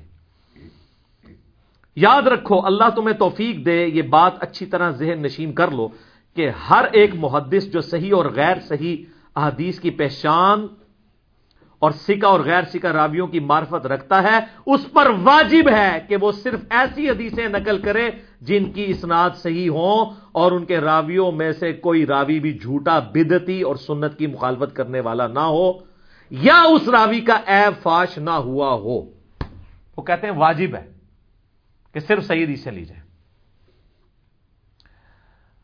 پھر وہ کہتے ہیں میرے اس قول کی دلیل. سر ہم بھی کہتے ہیں قرآن و حدیث سے بات کریں، ہمارے اماموں کا بھی یہی طریقہ تھا. وہ کہتے ہیں میرا ذاتی خیال نہیں ہے، کہتے ہیں میرے اس قول کی دلیل اللہ تعالیٰ کے کلام میں سورۃ الحجرات کی آیت نمبر 6 پھر انہوں نے لکھی ہے. اعوذ باللہ من الشیطان الرجیم، بسم اللہ الرحمن الرحیم. یا ایھا الذین آمنوا ان جاءکم فاسق بنبأ فتبینوا. اے اہل ایمان، اگر کوئی فاسق شخص تمہارے پاس کوئی خبر لے آئے تو اس کی تحقیق کر لیا کرو، کہیں ایسا نہ ہو کہ اس کی خبر پہ تم کسی قوم کو نقصان پہنچا بیٹھو اور بعد میں شرمندہ ہو. اس کا شان نزول یہ ہے کہ ولید بن عقبہ، یہ وہی ہے جو حضرت عثمان کی شہادت کا سبب بنا، جو ان کا رشتے میں بھائی بھی لگتا تھا، جس کے بارے میں مسلم شریف میں آتا ہے اس نے شراب پی کے نماز پڑھائی تھی اور صحابہ مخالف ہو گئے تھے. وہ شہادت عثمان کے اصلی اسباب آپ کربلا والے ریسرچ پیپر میں پڑھ لیجئے گا، اردو میں بھی، عربی میں بھی، انگلش میں بھی، ہندی میں بھی. ریسرچ پیپر نمبر 5 بھی یہ آپ ہماری اہل سنت پاک.com سے ڈاؤن لوڈ کر لیجئے گا. تو اس نے خبر دے دی تھی، نبی الاسلام نے وہ زکوٰۃ جمع کرنے کے لیے بھیجا تو یہ ادھر گئے ہی نہیں، ڈر کے مارے، اور واپس آ کے کہا کہ وہ زکوٰۃ کے انکاری ہیں. تو نبی الاسلام نے وہاں پہ دستہ بھجوانے لگے تھے، تو اللہ تعالیٰ نے پھر وحی کے ذریعے اللہ نے اپنے محبوب علیہ السلام کو انفارم کیا کہ بھئی فاسق کی خبر پہ آپ نے یقین نہیں کرنا. پھر آپ نے دوبارہ تحقیق کرائی تو اس کی خبر جھوٹی نکلی. تو امام مسلم کہہ رہے ہیں یہ اس بات کی دلیل ہے کہ جو فاسق و فاجر شخص ہے، جو جھوٹا شخص ہے، اس کی روایت نہیں لی جائے گی. پھر لکھتے ہیں یاد رکھو محدثین کے نزدیک فاسق کی روایت اسی طرح مردود ہے جس طرح عام لوگوں کے نزدیک اس کی گواہی غیر مقبول ہے. فاسق کی گواہی نہیں لی جاتی کسی معاملے میں. قرآن حکیم سے خبر فاسق کا غیر معتبر ہونا ثابت ہے، اور اس پر حدیث بھی گواہ ہے کہ منکر راوی کی روایات بیان کرنا درست نہیں ہے، اور وہ حدیث وہی ہے جو رسول اللہ صلی اللہ علیہ وآلہ وسلم سے تواتر کے ساتھ، شہرت کے ساتھ نقل ہوئی ہے کہ جس نے علم کے باوجود جھوٹی حدیث کو میری طرف منسوب کیا وہ جھوٹوں میں سے ایک جھوٹا ہے. اس کے بعد امام مسلم نے 6 حدیثیں سیدنا علی سے، سیدنا ابو ہریرہ سے، سیدنا انس ابن مالک سے، حضرت عبداللہ ابن عباس سے، حضرت مغیرہ ابن شعبہ سے رضی اللہ عنہم اجمعین وعلیہم السلام اجمعین، 6 روایتیں لی ہیں کہ نبی الاسلام نے فرمایا مجھ پر جھوٹ مت باندھو، جو شخص میری طرف جھوٹی حدیث منسوب کرے گا وہ اپنا مقام دوزخ میں دیکھ لے. اللہم اجرنا من النار، آمین. پھر 7 نمبر سے 9 نمبر تک 3 روایتیں لی ہیں انہوں نے کہ نبی الاسلام نے فرمایا کسی شخص کے جھوٹا ہونے کے لیے یہی کافی ہے کہ وہ ہر سنی سنائی بات کو بغیر تحقیق کے آگے بیان کر دے. پھر 16 نمبر کے اوپر انہوں نے روایت لی ہے، حضرت ابو ہریرہ کہتے ہیں نبی علیہ السلام نے فرمایا آخری زمانے میں جھوٹے دجال لوگ پیدا ہوں گے، تمہارے پاس ایسی ایسی احادیث لائیں گے جن کو نہ تم جانتے ہوگے نہ تمہارے آباء و اجداد، تم ایسے لوگوں سے بچنا کہیں وہ تمہیں گمراہ نہ کر دیں اور فتنے میں نہ ڈال دیں۔ اچھا یہ بات لوگ ہمارے اوپر بھی لگا رہے ہوتے ہیں نا، ہم تو وہ بیان کر رہے ہیں کہ جو انتم و آباؤکم فی ضلال مبین، اتیا فٹ ہوتا ہے، تم بھی اور تمہارے بزرگ بھی گمراہی میں تھے۔ یہ کتابیں تو پہلے سے موجود تھی، وہ کتابوں سے، اب قرآن سے میں کوئی آیت نکالتا ہوں، یہ بخاری مسلم سے تو پہلے ہی موجود تھی، اس پہ پردہ ڈالا ہوا تھا۔ اس سے ہٹ کے جو بیان ہو رہا ہے نا وہ آپ کے باوجداد کرتے رہے ہیں، جو حدیثیں آئی نہیں تھی، اور امام مسلم کے زمانے میں کام شروع ہو گیا تھا، اس لیے امام مسلم کہہ رہے ہیں میں کتاب لکھ رہا ہوں۔ نال کلیئر کرنا ضروری ہوتا ہے۔ پھر 17 نمبر پہ حضرت عبداللہ ابن مسعود کا قول، کہ عبداللہ ابن مسعود کہتے ہیں کہ بعض اوقات شیطان انسانی شکل میں آ کر لوگوں میں جھوٹی حدیث بیان کر دیتا ہے، جب لوگ منتشر ہو جاتے ہیں تو ایک آدمی کہتا ہے کہ میں نے ایک ایسے بات شخص سے حدیث سنی ہے جس کی شکل سے تو میں واقف ہوں لیکن میں نام نہیں جانتا، اور وہ شیطان ہوتا ہے۔ اس کا مطلب ہے مجہول، جو ان نون لوگ ہیں، مجہول کہتے ہیں ان نون لوگ، جن کا کوئی عطا پتہ نہ ہو کہ یہ کون لوگ ہیں، ان کی حدیثیں قبول نہیں کی جائیں گی۔ یعنی شکلیں مسئلے کہ شکل پہچانتا ہوں کہ بڑے نورانی تھے، شکلوں پہ نہیں جانا، وہ بات جو کر رہے ہیں اس کی سند کیا ہے۔ امام مسلم علمی کتابی سمجھی نا، دیکھ لو ساری علمی کتابی گلاں ہو رہی ہیں۔ پھر 21 نمبر کے اوپر لے کے آتے ہیں مجاہد تابعی کا قول، ابن عباس کے شاگرد ہیں۔ وہ کہتے ہیں کہ ابن عباس نے فرمایا کہ ایک وہ وقت تھا کہ جب کوئی شخص ہم سے کہتا تھا کہ رسول اللہ نے فرمایا صلی اللہ علیہ وآلہ وسلم، تو ہماری نظریں جھک جاتی تھیں اور ہم بڑے توجہ سے وہ حدیث سنتے تھے۔ لیکن جب سے لوگوں نے ہر طرح کی روایتیں بیان کرنا شروع کر دی ہیں تو ہم صرف اسی حدیث کو سنتے ہیں جس کو ہم پہلے سے جانتے ہوں، اگر ہم پہلے سے نہ جانتے ہوں تو ہم حدیثوں کو قبول نہیں کرتے۔ یعنی ابن عباس کہہ رہے ہیں میرے زمانے میں یہ حدیثیں گھڑنی شروع کر دی ہیں۔ تو وہ کون لوگ گھڑ رہے تھے؟ ایٹ لیسٹ تابعین، یعنی جو قانوناً تابعین تھے۔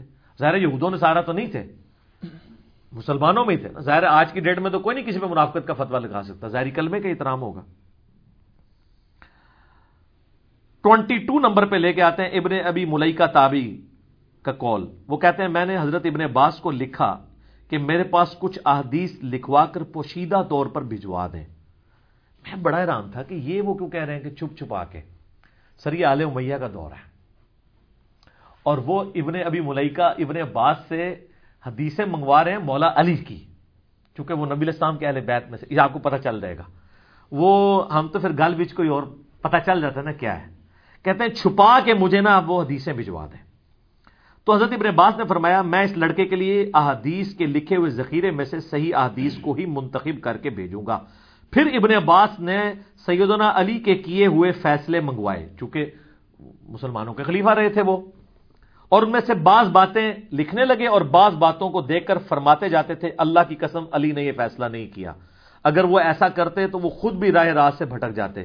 یعنی ابن عباس نے یہ کہا کہ حضرت علی کی وفات کے بعد ان کے علم کو بھی لوگوں نے پلوٹ کر دیا، اس میں اور باتیں شامل کر لی، تو حضرت علی کا علم بھجوانا چاہ رہے تھے تو چھپ چھپا کے آل امیہ سے، یہ وجہ تھی۔ کربلا ہر جگہ آتی ہے۔ 24 نمبر پہ ابو اسحاق فرماتے ہیں کہ حضرت علی کی وفات کے بعد جب لوگوں نے ان کے کیے ہوئے فیصلوں کو نکال کر دیکھا تو سیدنا علی کے ساتھیوں میں سے ایک ساتھی نے کہا اللہ ان کو تباہ و برباد کرے، انہوں نے کتنا قیمتی علم بگاڑ ڈالا ہے۔ پھر آگے مغیرہ ابن شعبہ کا قول لے کے آئے امام مسلم کے، وہ کہتے ہیں کہ حضرت علی کا علم اگر سیکھنا ہے تو عبداللہ ابن مسعود کے شاگردوں سے سیکھو، وہ امین ہے مولا علی کے علم کے۔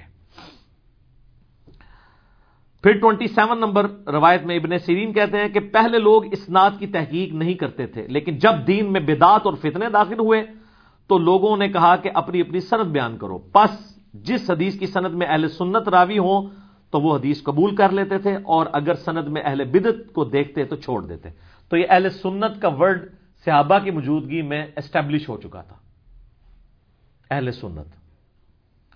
تو ابن سیرین کہہ رہے ہیں اہل سنت کی حدیثیں لی جائیں گی، اہل بدعت کی نہیں، اور وہ کہتے ہیں سند چیک کی جائے گی۔ اچھا اس میں مولویوں نے کہا سند سے مراد ہماری ڈگری ہے، تو ہماری ڈگریاں زمانے چ ہوتی نہیں، سند سے مراد چین ہے کہ کس نے کس سے سنا، کس نے کس سے سنا، کس نے کس سے سنا۔ وہ کہتے ہیں ہماری بھی چین جاتی ہے نبی اسلام تک۔ چین آپ کی نبی الاسلام تک جا رہی ہے. حدیث تو آپ ایک بھی بیان نہیں کرتے, بابوں کے اقوال بیان کرتے ہیں. اشرف تھانوی صاحب لکھتے ہیں, احمد بریلوی صاحب لکھتے ہیں. جو نبی الاسلام تک بھی کو بیان کریں نا, وہ ہم بیان کر رہے ہوتے ہیں کہ یہ بخاری میں ہے, یہ مسلم میں ہے. جب بخاری مسلم تک آپ کو پہنچا دیا تو امام بخاری کی سند نبی علیہ السلام تک ہے. یعنی امام بخاری کہتے ہیں سب سے بیسٹ سند یہ ہے کہ میں نے سنا احمد بن حنبل سے, احمد بن حنبل نے سنا محمد بن ادریس الشافعی سے, انہوں نے سنا امام مالک بن انس سے, اور انہوں نے سنا امام نافع سے, اور نافع نے عبداللہ بن عمر سے, اور عبداللہ بن عمر نے نبی علیہ السلام سے. یہ پوری چین. جب ہم بخاری مسلم کے حوالے دیتے ہیں تو ہماری بخاری تک سند ہونا ضروری نہیں ہے. بخاری مسلم کے اوپر تو اجماع امت ہے. شاہ ولی اللہ دہلوی نے بھی حجت اللہ البالغہ میں لکھا. جب ادھر ان تک ہم نے پہنچا دیا, ان کی سند اوپر تک جائے گی. 30 نمبر پہ لے کے آئے عبداللہ بن زکوان اپنے والد سے روایت کرتے ہیں جو تابعی تھے. وہ کہتے ہیں میں نے مدینہ شریف میں 100 ایسے تابعین کو پایا ہے جن کے نیک سیرت ہونے پہ سب متفق تھے, مگر انہیں حدیث روایت کرنے کا اہل نہیں سمجھتے تھے اور ان کی حدیث قبول نہیں کی جاتی تھی. یعنی نیک ہونے پہ بھی اتفاق تھا اور اس میں بھی اتفاق تھا کہ حدیث نہیں ان سے لینی, یہ ان کی فیلڈ ہی نہیں ہے. جیسے ہم کئی علماء کہتے ہیں یہ اختلافی موضوعات آپ سے اوپر کی چیز ہے, آپ یہ بتایا کریں سبحان اللہ کے اوپر اتنی نیکیاں ملتی ہیں, اس سے زیادہ آپ نہیں یہ کام کر سکتے. یہ جہاں اور ہے, یہ کتابوں کا جہاں ہے, یہ ایک وکھرا جہاں ہے. ٹھیک ہے نا جی. 32 نمبر پہ لے کے آتے ہیں وہ عبداللہ بن عثمان فرماتے ہیں میں نے عبداللہ بن مبارک کو فرماتے ہوئے سنا کہ اسناد دین کا حصہ ہے, اگر دین میں سند نہ ہو تو ہر شخص اپنی مرضی کا دین بیان کرے گا. وہ کہتے ہیں جی دیکھا ڈگری حصہ ہے, او بھائی اللہ کے بندے, یہ اسی طریقے سے تراویاں ہو گیا, 20 نہیں تراوی پڑھتا. یہ اسناد کیا ہے وہ آگے اس روایت میں آتا ہے 32 نمبر میں. ابو اسحاق کہتے ہیں کہ میں نے عبداللہ بن مبارک کے سامنے ایک حدیث بیان کی, اور حدیث کیا تھی کہ نبی علیہ السلام نے فرمایا نیکی کے بعد نیکی یہ ہے کہ کوئی شخص اپنے لیے نماز پڑھے تو ساتھ اپنے ماں باپ کے لیے بھی نماز پڑھ لے, اور جب اپنے لیے روزہ رکھے تو اپنی ماں باپ کی طرف سے بھی ایک روزہ رکھ لے. یہ تو لاگی کہانی رہی ہے, یہ تو قرآن کے خلاف ہے. لا تزر وازرۃ وزر اخرى, کوئی جان دوسری جان کا بوجھ نہیں اٹھائے گی. اچھا عبداللہ بن مبارک نے یہ حدیث جب سنی نا تو انہوں نے فرمایا یہ حدیث کس کی روایت میں ہے؟ میں نے کہا شہاب بن خراش نے روایت کی ہے. تو عبداللہ بن مبارک نے فرمایا وہ تو ثقہ ہے, یعنی صحیح راوی ہے. پھر انہوں نے کہا کہ شہاب نے کس سے روایت کی ہے؟ میں نے کہا حجاج بن دینار سے. انہوں نے کہا وہ بھی ثقہ ہے. تو انہوں نے فرمایا کہ حجاج نے کس سے روایت کی ہے؟ تو میں نے کہا کہ وہ کہتا ہے کہ رسول اللہ نے فرمایا.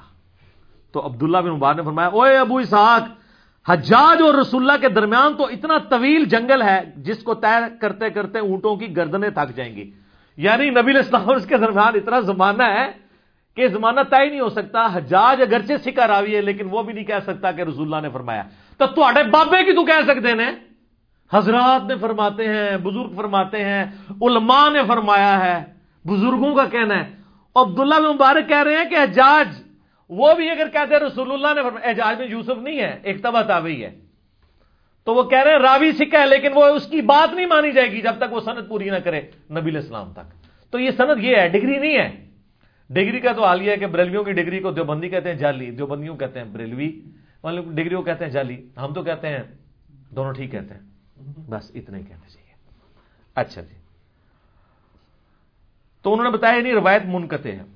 38 نمبر پہ عبداللہ بن مبارک نے کہا کہ میں نے سفیان ثوری سے کہا کہ آپ عباد بن کثیر کے حالات سے واقف ہیں, وہ عجیب و غریب احادیث بیان کرتا ہے, آپ کی اس کے متعلق کیا رائے ہے کہ میں لوگوں کو اس سے احادیث بیان کرنے سے روک دوں؟ تو حضرت سفیان نے فرمایا بالکل روک دو.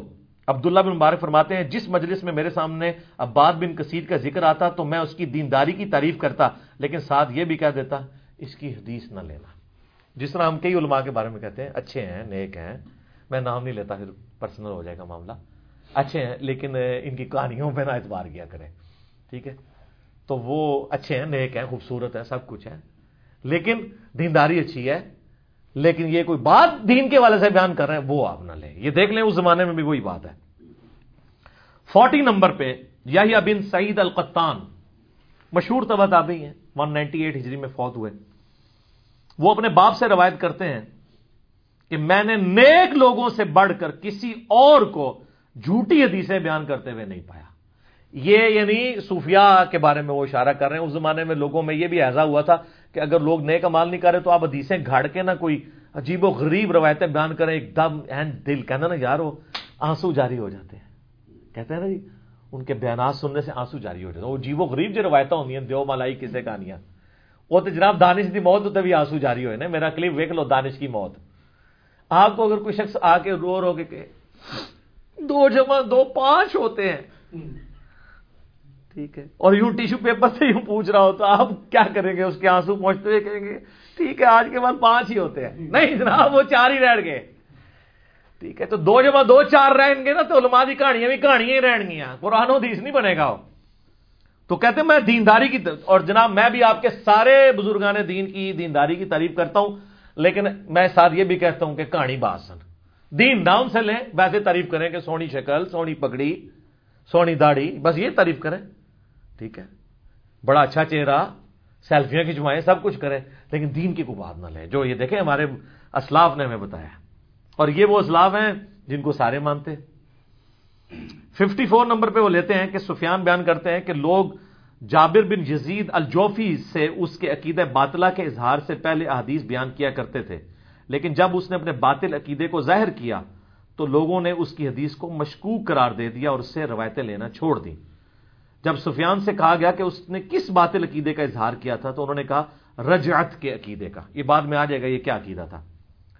امام ابو حنیفہ رحمہ اللہ کا قول ہے تاریخ بغداد میں صحیح سند سے کہ میں نے جابر الجوفی سے بڑا کذاب روئے عرض پہ نہیں دیکھا. یہی وہ شخص ہے. اور عطا بن ابی رباح سے زیادہ نیک شخص دنیا میں نہیں دیکھا, جس کی وجہ سے ہم سمجھتے ہیں کہ امام ابو حنیفہ تبع تابعی تھے, کیونکہ عطا بن ابی رباح تابعی تھے, ورنہ وہ صحابی کا نام لیتے کہ سب سے نیک میں نے اس کو دیکھا. اور ان کے لیے پھکی ہے کہ کشف المحجوب میں علی بن عثمان اجویری صاحب نے امام حنیفہ کو تابعین میں نہیں تبع تابعین میں ڈالا ہوا ہے. تو وہ بھی مانتے تھے, حالانکہ وہ خود حنفی ہیں, بلکہ وہ کہتے ہیں میں نے خواب میں حضور کی زیارت کی ہے. ابو حنیفہ والے چیپٹر میں لکھتے ہیں کہ نبی علیہ السلام نے امام حنیفہ کو اپنی گود میں اٹھایا ہوا, مجھے کہا کہ یہ تیرا امام ہے, اور خانہ کعبہ شریف کے سین کے اندر. اور یہ واقعہ علی اجویری صاحب سے تذکرۃ الاولیاء میں لے کے نقل کیا ہے فرید الدین اطار نے بھی امام حنیفہ والے چیپٹر کے اندر. تو وہ اتنے پکے حنفی ہو گئے اور نبی علیہ السلام سے خواب بھی بیان کر رہے ہیں اور وہ بھی کہہ رہے ہیں وہ تبع تابعی ہے. تو تابعی والا معاملہ ان کی کہانی ہے.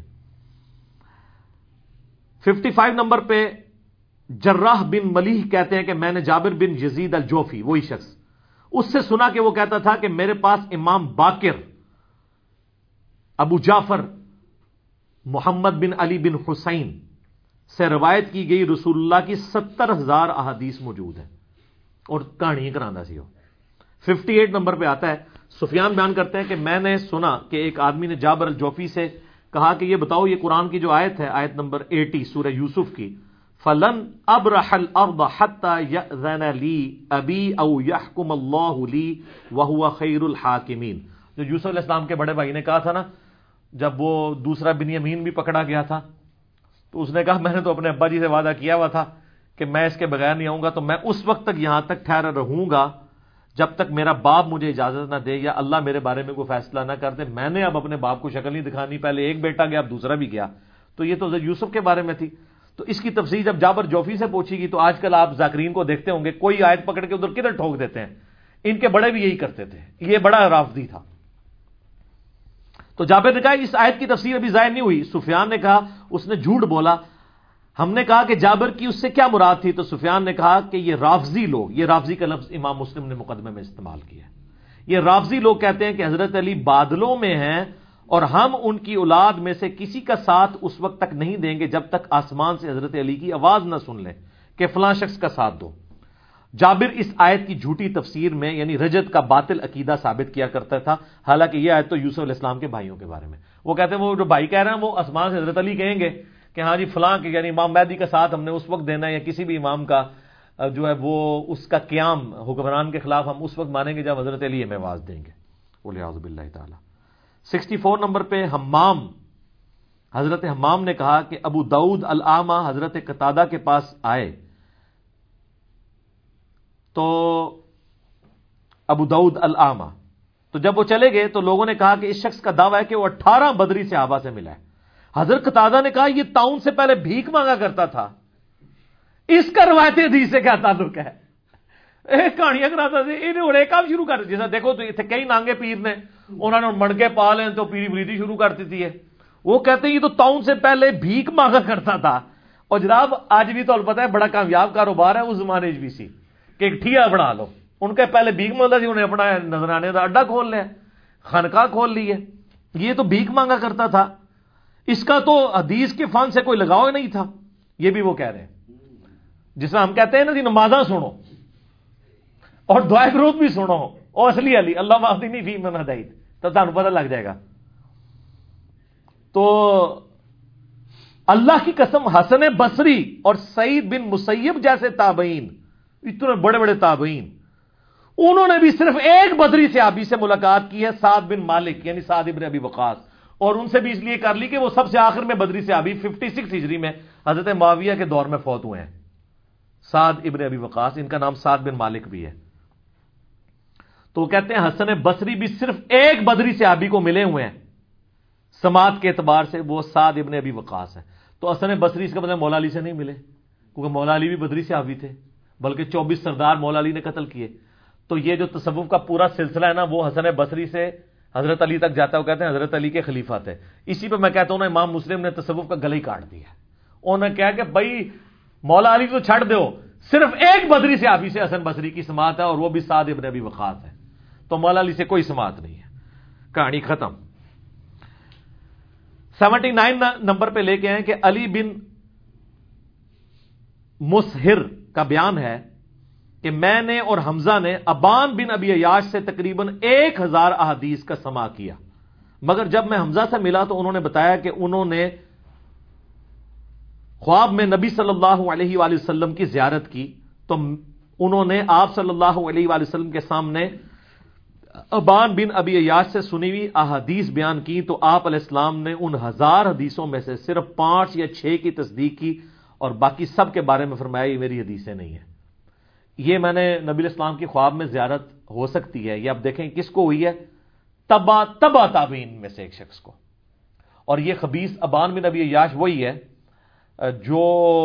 جس نے وہ واقعہ گھڑا ہے کہ حضرت فاطمہ نے کو سیدنا عمر نے نعوذ باللہ قتل کیا تھا. میرا یوٹیوب پہ کلپ بھی ہے, سیدہ فاطمہ کا قاتل کون, وہ آپ دیکھ سکتے ہیں. اور اس کو شیعہ بھی کذاب جھوٹا راوی مانتے ہیں. امام مسلم کہتے ہیں کہ جب ایک تبا تابعی نے نبی علیہ السلام کی زیارت کی تو 1000 حدیثیں جو اس سے لکھی ہوئی تھیں وہ جب بیان کی تبا تابعی ابان ابن ابی عیاش سے, تو نبی علیہ السلام نے 5-6 کی تصدیق, باقی سب کا افراد ہے.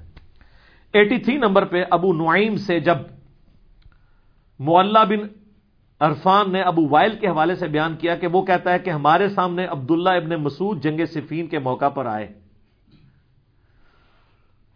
تو ابو نعیم نے معلہ سے فرمایا کیا عبداللہ ابن مسعود مرنے کے بعد قبر سے زندہ ہو کے باہر آ گئے تھے, کیونکہ جنگ صفین تو ہوئی تھی 37 ہجری میں اور عبداللہ ابن مسعود 33 ہجری میں فوت ہو گئے تھے. اسی پہ میں کہتا ہوں نا, یہ کہتے ہیں کہ جی امام جعفر کی 40 سال بعد امام جعفر صادق رحمۃ اللہ علیہ فوت ہوئے 148 ہجری میں. 191 ہجری کے اندر بایزید بستامی پیدا ہوئے ہیں. ان کے 40 سال بعد جو بندہ پیدا ہو رہا ہے وہ کہہ رہے ہیں ان کا مرید ہے. صرف مرید نہیں ہے بلکہ اس نے اپنی کنیت بھی ابو یزید رکھی ہوئی ہے. اسی آج امام جعفر نے نام لیوا نہیں اپنے نام ابو یزید لاندے. وہ کہنا نہیں کوئی حج دی صحابہ کا نام ہے تو لاؤ نا تھوڑے مولوی نام لا کے دسن نا, ٹھیک ہے. اور اس سے بڑا تو رہے کہ بایزید کے مرنے کے 90 سال کے بعد ابو الحسن خرقانی پیدا ہوئے, جو کہتے ہیں وہ محمود غزنوی نے ان کے کرتے سے دعا کی تھی. انہوں نے کہا بڑی تھوڑی قیمت لائیے, تو کہنا قیامت تک کوئی نہ ہوئے اتنے کافر, تو وہ بھی ختم ہو جانے سن, سارے مسلمان ہو جانے سن. نبی علیہ السلام کے کرتے سے تو یہ برکت نہیں ظاہر ہوئی ہے, ٹھیک ہے. ان کو تو قرآن میں کہا جا رہا ہے آپ اپنے آپ کو ہلاک کر لیں گے. فَلَعَلَّكَ بَاخِعٌ نَفْسَكَ عَلَىٰ آثَارِهِمْ إِن لَّمْ يُؤْمِنُوا بِهَٰذَا الْحَدِيثِ أَسَفًا, کہ لوگ قرآن پہ ایمان نہیں لا رہے اس غم میں. تو یہ تو خیر یہ مشہور باتیں میں نے پہلے بھی کئی دفعہ کی ہیں, ٹھیک ہے جی. 84 نمبر پہ وہ لے کے ہیں. عفان بن مسلم کہتے ہیں کہ ہم اسماعیل کی مجلس میں تھے کہ ایک شخص نے کسی شخص سے حدیث بیان کی, تو میں نے کہا وہ تو غیر معتبر شخص ہے. تو دوسرا شخص کہنے لگا عفان تم نے اس کی غیبت کر دی. اس پر امام اسماعیل نے کہا کہ اس نے غیبت نہیں کی بلکہ حکم بیان کیا ہے, وہ حدیث میں معتبر نہیں ہے. یہ کہتے ہیں نا ساڈے مرے ہوئے بزرگوں پن لے, مرے ہوئے بزرگوں پننا یہ دین دا حصہ ہے جنہوں نے کام پایا دین نال. تو یہ غیبت نہیں ہے. جو حدیث کے معاملے میں جنہوں نے جھوٹ بولا ہے, دین میں بدعت داخل کی ہیں, ان کی غلطیوں کو ہائی لائٹ کرنا غیبت نہیں ہے, واجب ہے. یہ وہ غیبت ہے جو واجب ہے کرنا, یہ گناہ نہیں ہے. یہ غیبت نہ کرنا گناہ ہے. پھر 92 نمبر میں انہوں نے بہت کچھ لے کے آئے ہیں, کنکلوڈ کیا ہے, کیونکہ آخری نمبر ہے, اس کو انہوں نے کنکلوڈ کیا ہے اور کہتے ہیں ہم نے حدیث کے راویوں کے بارے میں اہل علم کے کلام سے ضعیف راویوں کی جو تفصیل ذکر کی ہے, ان کی روایتوں کہ جن عیوب اور نقائص کا ذکر کیا ہے وہ صاحب فراست کے لیے کافی ہیں. اگر وہ تمام تنقیدی اقوال نقل کیے جاتے جو راویان حدیث کے متعلق علماء حدیث نے بیان کیے ہیں تو یہ کتاب بہت لمبی ہو جاتی. ائمہ حدیث نے راویوں کا عیب کھول دینا ضروری سمجھا, اور جب ان سے اس کے متعلق پوچھا گیا تو انہوں نے اس بات کے جواز کا فتویٰ دیا. اور یہ بڑا ہی اہم کام ہے, کیونکہ دین کی بات جب بھی نقل کی جائے گی تو وہ احادیث 3 طرح کی ہوں گی. نمبر 1, کسی امر کے حلال ہونے یا حرام ہونے سے متعلق. نمبر 2, امر بالمعروف و نہی عن المنکر سے متعلق, یعنی نیکیوں کا حکم دینا اور برائیوں سے روکنا. اور نمبر 3, ترغیب اور ترہیب سے متعلق, یعنی فضائل اعمال اور وعید اعمال سے متعلق. یعنی امام مسلم یہ کہنا چاہ رہے ہیں کہ حدیث چونکہ ان تینوں چیزوں کو ڈیفائن کرتی ہے, لہذا حدیث کا صحیح ہونا ضروری ہے. اسی میں کہتا ہوں کہ امام مسلم فضائل اعمال میں بھی ضعیف حدیثیں لینے کے قائل نہیں ہے. بالکل کلیئر ہے. جب حدیث کا کوئی راوی خود سچا اور امانت دار نہ ہو اور پھر وہ روایت بھی بیان کرے اور بعد والے لوگ اس راوی کی خرابی کے باوجود دوسرے لوگوں کو جو اس کے غیر ثقہ کے طور پر نہیں جانتے ہوں اس راوی کی کوئی روایت بیان کر دیں اور اس کے احوال پر کوئی تنقید اور تبصرہ نہ کریں, تو ایسے علماء دراصل مسلم عوام الناس کے ساتھ خیانت اور دھوکہ کرنے والے شمار ہوں گے, کیونکہ ان احادیث میں سے بہت سی احادیث من گھڑت ہیں اور عوام کی اکثریت ان راویوں کے احوال سے ناواقفیت کی بنا پر ان احادیث پر عمل کرنا شروع کر دے گی, تو اس تمام کا گناہ اس راوی پر ہوگا جس نے وہ حدیث بیان کی ہے. یہ کہتے ہیں فرق کیا پڑتا ہے؟ انگوٹھے چومنے سے فضیلت ہی ملتی ہے نا. اچھا, یہ فضیلت ملتی ہے تو یہ دیوبندی کو نہیں چومتے؟ ویسے تو انہوں نے فارمولے لگائے ہیں جی, فضائل میں لے لیتے ہیں ضعیف روایتیں بھی, لو نا, وہ ان کی ہے, وہ نہیں لیں گے. یہ فرق رکھا ہوا ہے انہوں نے. وہ کہتے ہیں یہ بریلوی جنازے کے بعد دعا کرتے ہیں, اجتماعی ثابت نہیں ہے. تو سر فرض نماز کے بعد اجتماعی دعا کہاں سے ثابت ہے؟ وہ کہتے ہیں بزرگوں نے جاری کی ہے. تو صرف تواڈے بزرگوں کو اختیار ہے, انہوں نے اپنے نے, اللہ کے فضل انہوں نے اپنے ٹھیر نے جو مرضی کرنا. پاپوں کا جہاں اور ہے, کتابوں کا جہاں اور. مرنے سے پہلے ہے مسلمان کر لے اس پہ غور, کتابوں کا خدا اور ہے, بابوں کا خدا اور. دیکھیں کتنا سخت فتوے امام مسلم کے. علیحدہ کنکلوژن ہونا ہے. صحیح حدیث جن کو معتبر اور ثقہ راویوں نے بیان کیا ہے اس قدر کثرت کے ساتھ موجود ہیں کہ ان کی موجودگی میں ان باطل اور من گھڑت روایات کی مطلقاً ضرورت ہی باقی نہیں رہتی. یعنی وہ کہہ رہے ہیں فضائل مال پڑھنا بند کرو, بخاری مسلم تو درج دو. آج کے زمانے سے یہ کہہ رہے ہیں. اس تحقیق کے بعد میں نہیں سمجھتا, یہ میں نہیں, امام مسلم نے میں کیا فتویٰ نہ لانا, کہ کوئی بھی شخص اپنی کتاب میں مجہول, غیر ثقہ اور غیر معتبر راویوں کی احادیث نقل کرے گا, خصوصاً جب کہ وہ سند حدیث سے واقف بھی ہو, سوائے اس شخص کے کہ جو لوگوں کے نزدیک اپنا کثرت علم ثابت کرنا چاہے اور اس مقصد کے حصول کے لیے وہ باطل اور من گھڑت اسناد کے ساتھ بھی حدیث پیش کرنے میں ذرا خوف اور ہچکچاہٹ محسوس نہ کرے, تاکہ لوگ اس کے وسیع علم اور زیادہ روایتیں جمع کرنے پر اسے داد دیں. لیکن جو شخص بھی ایسے باطل طریقے کو اختیار کرے گا تو اہل علم اور عقل مند لوگوں میں ایسے عالم کی کوئی وقت اور عزت باقی نہ رہے گی, اور ایسا شخص عالم کہلوانے کے بجائے جاہل کہلوانے کا زیادہ حقدار ہے. سارے مفتی اعظم پاکستان امام مسلم نے کہا جاہل نے, ویسے تو ہے بھی کہہ رہے نقال نے. نقال یہ نہیں فقہ کی ٹرم ہے, یہ صرف فتوے نقل کرتے ہیں اپنے بابوں کے, خود سے نہیں کوئی کر رہے ہوتے کام. تو امام مسلم کہہ رہے ہیں یہ ضعیف روایتیں یہ سب کے سب جاہل ہیں. پھر انہوں نے لکھا ہے کہ مرسل کوئی شے نہیں ہے, یعنی تابعی کے رسول اللہ نے فرمایا جب تک سند بیان کرے گا ریجیکٹڈ ہے. یہ تو اکثر یہ فقہ حنفی چل رہی تابعین کے اقوال کے اوپر ہے, اور جب مرفوع حدیث خلاف آتی ہے کہتے ہیں تابعین نے بھی تو کسی صحابی کی صحبت کی ہوگی. تو امام مسلم نے دستا ہے بھی شیطان بھی آ کے بیان کر جاتا ہے, وہ شیطان کی صحبت کی ہوگی جناب, وہ صحابی ہوگا پر وہ شیطان دا, نبی الاسلام دا نہیں. پھر انہوں نے لکھا ہے کہ جو راوی تدلیس کرنے میں مشہور ہو اس کے بارے میں محدثین یہ تحقیق ضرور کرتے ہیں کہ جس شیخ کی طرف روایت کی نسبت کر رہا ہے فی الواقع اس راوی نے اس شیخ سے وہ حدیث سنی ہے یا صرف اس کی طرف تدلیس کی نسبت کر دی ہے، جبکہ حقیقت میں وہ حدیث کسی اور سے سنی ہے، اور اس وقت یہ تحقیق کرنے کا مقصد تدلیس کے مرض کو دور کرنا ہے، تاکہ اگر واقعی اس راوی نے سند میں تدلیس کی ہو تو اس سند کا عیب ظاہر ہو جائے، لیکن جو راوی مدلس نہ ہو تو ائمہ حدیث اس راوی کی سماع کی تحقیق نہیں کرتے. ٹھیک. پھر انہوں نے حمد و صلات کے بعد اس مقدمے کو مکمل کیا.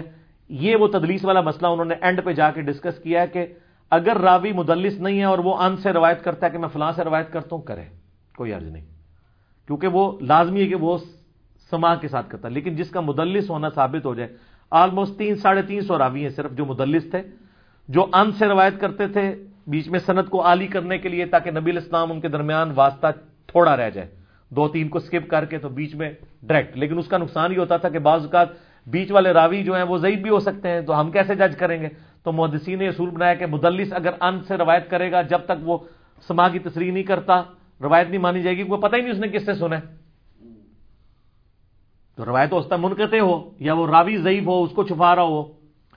تو محدثین اسے بڑا برا جانتے ہیں، لیکن جائز سمجھتے ہیں اس حوالے سے کہ وہ لوگ ہوتے ثقہ تھے، صدوق تھے، وہ ان والی روایت کو اخبرنا یا حدثنا کے ساتھ بیان نہیں کرتے تھے، ہوتے سچے تھے، ورنہ تو وہ کہہ دیں کہ میں نے فلاں سے سنا ہے، لیکن ان کو بھی ڈر لگتا تھا کہ اللہ کو جان دینی ہے، جان اللہ کو دینی ہے، او وزیر علی نہیں، واقعی اللہ نے جان دینی ہے. تو وہ ان سے روایت کرتے تھے کہ فلاں سے روایت ہے، تو راوی کو چھوڑ دیتے تھے بیچ میں سے. امام شعبہ خیر اس کو بہت برا جانتے ہیں، وہ کہتے ہیں میں زنا سے بدتر تدلیس کو سمجھتا ہوں، لیکن تدلیس کو ایز اے فن وہ مانتے تھے، اور وہ کہتے تھے اگر قتادہ سے میں بیان کروں نا تو قتادہ اگرچہ مدلس ہے، لیکن اگر میں روایت بیان کر رہا ہوں نا قتادہ سے، اور قتادہ آگے ان سے بھی روایت کر رہا ہو، تو تم نے لے لینا ہے، میں تمہیں کفایت کروں گا، کیونکہ میں قتادہ کی روایتیں ان والی بھی وہی لیتا تھا جو سماع کی تصریح کے ساتھ ہوتی تھی. اور یہاں میں آپ کو مزے کے لیے بتا دوں، بخاری مسلم میں کئی احادیث ہیں جن میں آپ کو سماع کی تصریح نہیں ملے گی. اعمش کی روایتیں ہیں، سفیان ثوری کی ان کے ساتھ روایتیں ہیں، حسن بصری کی ہیں، امام زہری کی ہیں، تو ان کی سماع کی تصریح باقی کتابوں میں مل جاتی ہے. اس پہ ایک عرب اسکالر نے بہت کام کیا ہے. یہاں پہ بھی عجم میں بھی شیخ زبیر لذیذ صاحب نے جو عبد الرحمن بن قاسم والی روایت جو الموتا کی جمع کی ہے، ان میں انہوں نے کئی روایتیں ہیں جن میں بخاری مسلم کی جو سماع کی تصریح الموتا سے ملتی ہے، بعض الموتا والی بخاری مسلم سے، بعض مصنف ابن ابی شیبہ سے، بعض سنن کبری البیہقی سے، تو وہ ساری لکھتے ہیں. جب تک سماع کی تصریح نہیں ہوگی کہ یہ اس نے اس سے سنا ہے یا نہیں سنا، اس وقت تک آپ روایت کو ایکسیپٹ نہیں کریں گے. وہ ہو سکتا ہے میں بھی سنا ہو، میں بھی نہ سنا ہو، لیکن یہ مدلس کے لیے ہے جو تدلیس کرتا ہو، جو راوی کا نام چھپاتا ہو. اسی لیے ہم عبداللہ ابن مسعود کی بغیر رفع الیدین والی جو روایت ہے جامعہ ترمذی کی، سفیان ثوری کی تدلیس کی وجہ سے ضعیف کہتے ہیں، کیونکہ سفیان ثوری نے ان سے روایت کی ہے اور سماع کی تصریح نہیں کی ہے. تو بعض لوگ کہتے ہیں انہوں نے بیچ والے راوی کا نام چھپایا ہے، اور وہ کہتے ہیں اس راوی کا نام انہوں نے اس لیے چھپایا کہ وہ راوی محدثین کے ہاں ضعیف تھا. ہم پوچھتے ہیں وہ کون سا راوی ہے؟ وہ کہتے ہیں جی بس پردے ہی رہنے دیں، کون سا راوی ہے. تو آج کا میں مزہ کرکرا نہیں کرنا چاہتا، اس کو اسی پہ کنکلوڈ کرتا ہوں. تو ہم جو باتیں کر رہے تھے کہ مرنے سے پہلے اے مسلمان کر لے اس پہ غور، کتابوں کا خدا اور ہے، بابوں کا خدا اور، یہ پورے کا پورا مقدمہ امام مسلم نے اسی پہ ہی کھڑا کیا ہوا ہے. تو آپ سمجھ لیں کہ اس پلیٹ فارم کی آواز وہی آواز ہے جو 1200 سال پہلے اٹھی تھی، پھر بابوں نے دبا دی، اب دوبارہ سے چونکہ اسلام کی نشت ثانیہ ہونی ہے تو اللہ کے فضل سے یہ دوبارہ سے آواز اٹھی ہے. تو ہم آپ سے بھی ریکویسٹ کریں گے کہ مرنے سے پہلے اے مسلمان کر لے اس پہ غور، کتابوں کا خدا اور ہے، بابوں کا خدا اور یقین جان لے ایک دفعہ بھی تو نے زندگی میں غور کیا اور ہماری مجلس نمبر 100 دیکھ لی جس میں نے 50 اس قسم کی باتیں بتائی ہیں جو قصے کہانیاں مشہور ہیں، تو تیرے اندر سے آواز نکلے گی. پہلے تو یہی نکلے گی کہ سارے کر لو غور، کتابوں کا خدا اور ہے، بابوں کا خدا اور، کتابوں کا جہاں اور ہے، بابوں کا جہاں اور پھر اندر سے آواز نکلے گی کہ نہ میں وابی نہ میں بابی، میں ہوں مسلم علمی کتابی. ٹھیک ہوگا جی، الحمدللہ. علی بھائی اگلا سوال ہے، رمضان المبارک 1441 ہجری کی آمد ہے، چنانچہ اسی حوالے سے ایک بھائی کا سوال ہے کہ آج کل حکومت پنجاب کی جانب سے ایک نوٹیفیکیشن کا امیج ہمارے سوشل میڈیا پر گردش کر رہا ہے، جس میں انتظامیہ کو اس بات کا آرڈر دیا گیا ہے کہ وہ اس بات کو یقینی بنائیں کہ اس مرتبہ لوگ اپنے گھروں ہی میں نماز تراویح کا اہتمام کریں تاکہ کرونا وائرس کی عالمی وبا سے بچنے میں مدد مل سکے۔ اس حوالے سے قرآن و سنت ہمیں کیا رہنمائی دیتے ہیں، وضاحت کر دیں۔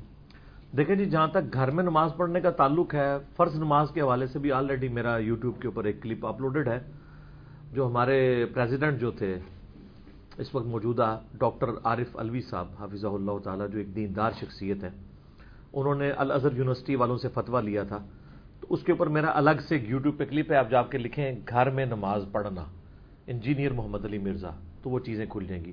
وہ فرض نماز کے حوالے سے ڈسکشن تھی۔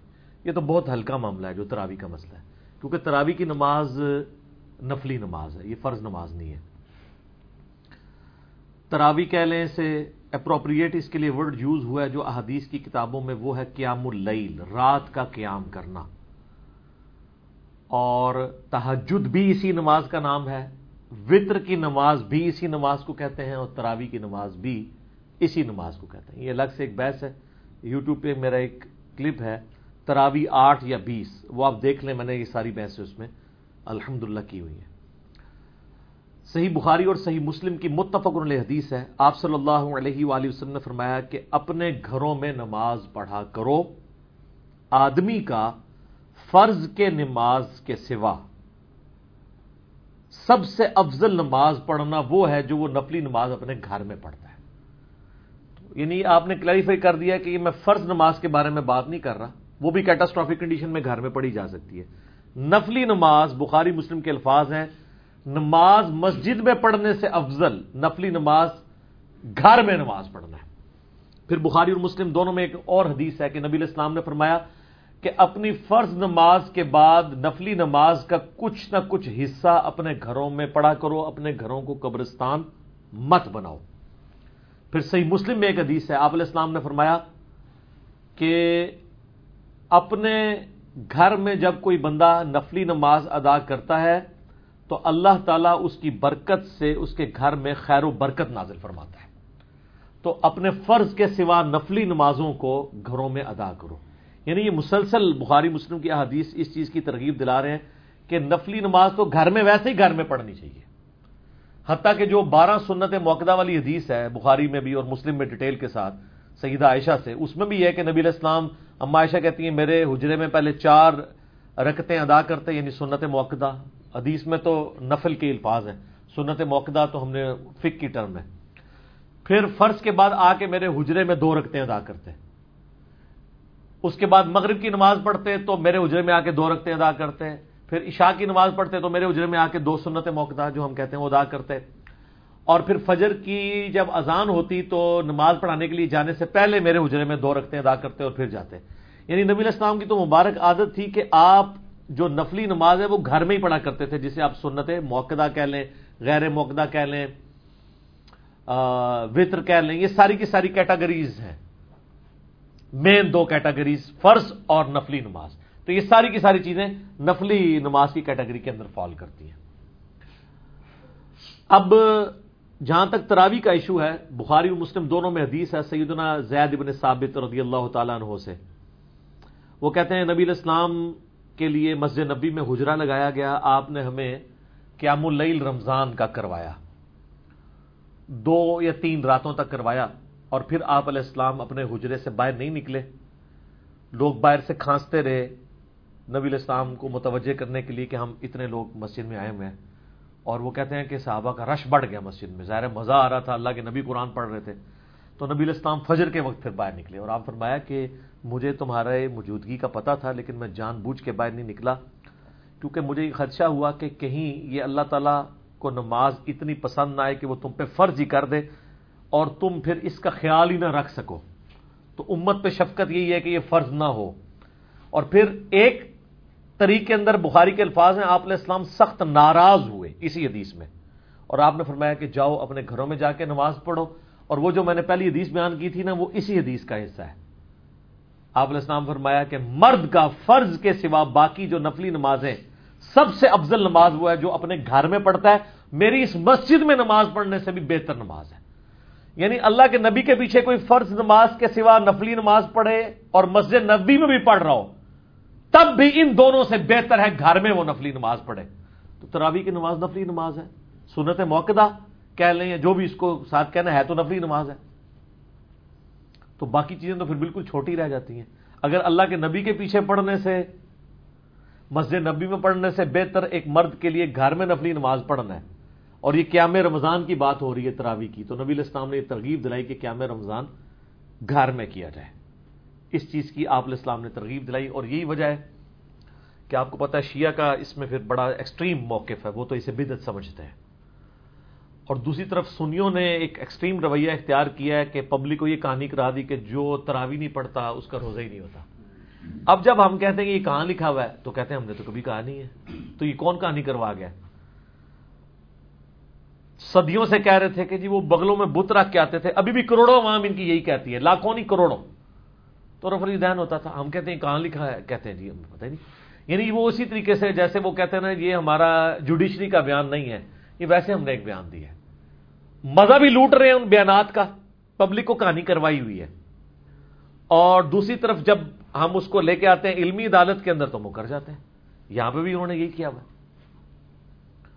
تو افضل یہ ہے کہ گھر میں پڑھیں. حتیٰ کہ صحیح مسلم میں حدیث ہے، حضرت ابو ہریرہ کیٹاگوریکلی کہتے ہیں کہ نبی علیہ السلام اپنی پوری زندگی قیام رمضان کی صرف ترغیب دلاتے رہے اور یہ کہتے رہے کہ جو شخص ایمان اور احتساب کے ساتھ، یعنی ثواب کی نیت کے ساتھ، اللہ کی خوشنودی کی خاطر قیام رمضان کرے گا، اللہ تعالیٰ اس کی پچھلے ساری خطائیں معاف کر دے گا.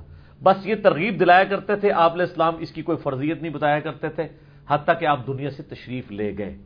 پھر سیدنا ابوبکر کا دور آیا اور یہ معاملہ اسی طریقے سے ان اٹینڈڈ چلتا رہا. پھر حضرت عمر کا دور آیا تو حضرت عمر کے بھی ابتدائی کچھ سال اسی طریقے سے گزرے. یہ مسلم شریف کی حدیث ہے. پھر صحیح بخاری میں آتا ہے، عبد الرحمن بن عبد القاری ایک تابعی ہیں، وہ کہتے ہیں ایک دفعہ میں حضرت عمر کے ساتھ رات کے وقت گشت پہ نکلا تو مسجد نبی میں ہم آئے تو ہم نے دیکھا کہ صحابہ کرام ٹولیوں میں نا قیام اللیل کروا رہے ہیں. ایک حافظ آگے کھڑا کیے، 8-10 پیچھے کھڑے ہیں، تھوڑے فاصلے میں دوسرے، اس طرح. جن لوگوں کو قرآن زبانی یاد نہیں تھا تو وہ سنے.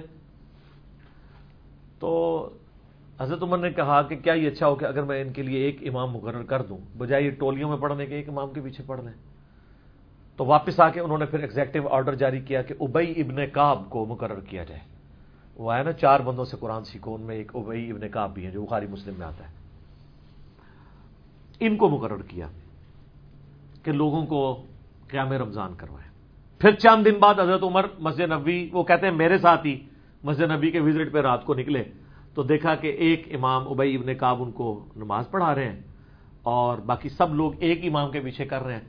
تو حضرت عمر بڑے خوش ہوئے اور فرمایا کہ الفاظ ہیں جو اکثر وہ لوگ یوز بھی کرتے ہیں، نعمت البدعۃ ھذہ، یہ کتنی اچھی بدعت ہے. وہ کہتے ہیں دیکھیں جی اچھی اور بری بدعت ہوتی ہے. ہمارا ایک معصومانہ سوال ہے، اس میں بدعت کہاں سے ہوئی ہے؟ کیا نبی علیہ السلام نے اپنی زندگی میں 3 دن تراویح نماز جماعت سے نہیں پڑھی؟ تو جو کام اللہ کے نبی نے زندگی میں ایک دفعہ بھی کیا ہو، اگر اس کو کوئی شخص روزانہ کرتا ہے وہ بدعت کیسے ہو سکتا ہے؟ نمبر 1. نمبر 2، نبی علیہ السلام نے اس کو ایز اے سنت جاری فرمایا اور کہا کہ مجھے یہ خدشہ ہے کہ کہیں فرض نہ ہو جائے. تو نبی علیہ السلام کی وفات کے بعد تو وہی کا سلسلہ منقطع ہے، تو فرض ہونے کے چانسز نہیں ہے. اس لیے حضرت عمر نے اس کو صرف فیسیلیٹیٹ کیا اور کہا اس کو یہاں لغت کے معنوں میں لیا جائے گا، اصطلاحی بدعت نہیں ہے. کتنا اچھا کام ہے، رینیو جو میں نے کر دیا. اور یہ وہ کہہ کر ساتھ انہوں نے ایک جملہ بولا، یہ صحیح بخاری میں 2010 نمبر حدیث ہے. یہ مجھے زبانی یاد ہے کیونکہ اس کے اندر بڑے مدنی پھول ہیں. انہوں نے کہا اس سے بہتر وہ نماز ہے جو رات کے آخری پہر میں اٹھ کے ادا کی جاتی ہے. بس یہ کہ وہاں سے چلے گئے. یعنی مراد یہ کہ وہ حضرت عمر وہ والی نماز پڑھتے تھے اور یہ جسٹ فیسیلیٹیٹ کیا. حضرت عمر بھی اس کو افضل نہیں سمجھتے تھے، لوگوں کو اکوموڈیٹ کیا.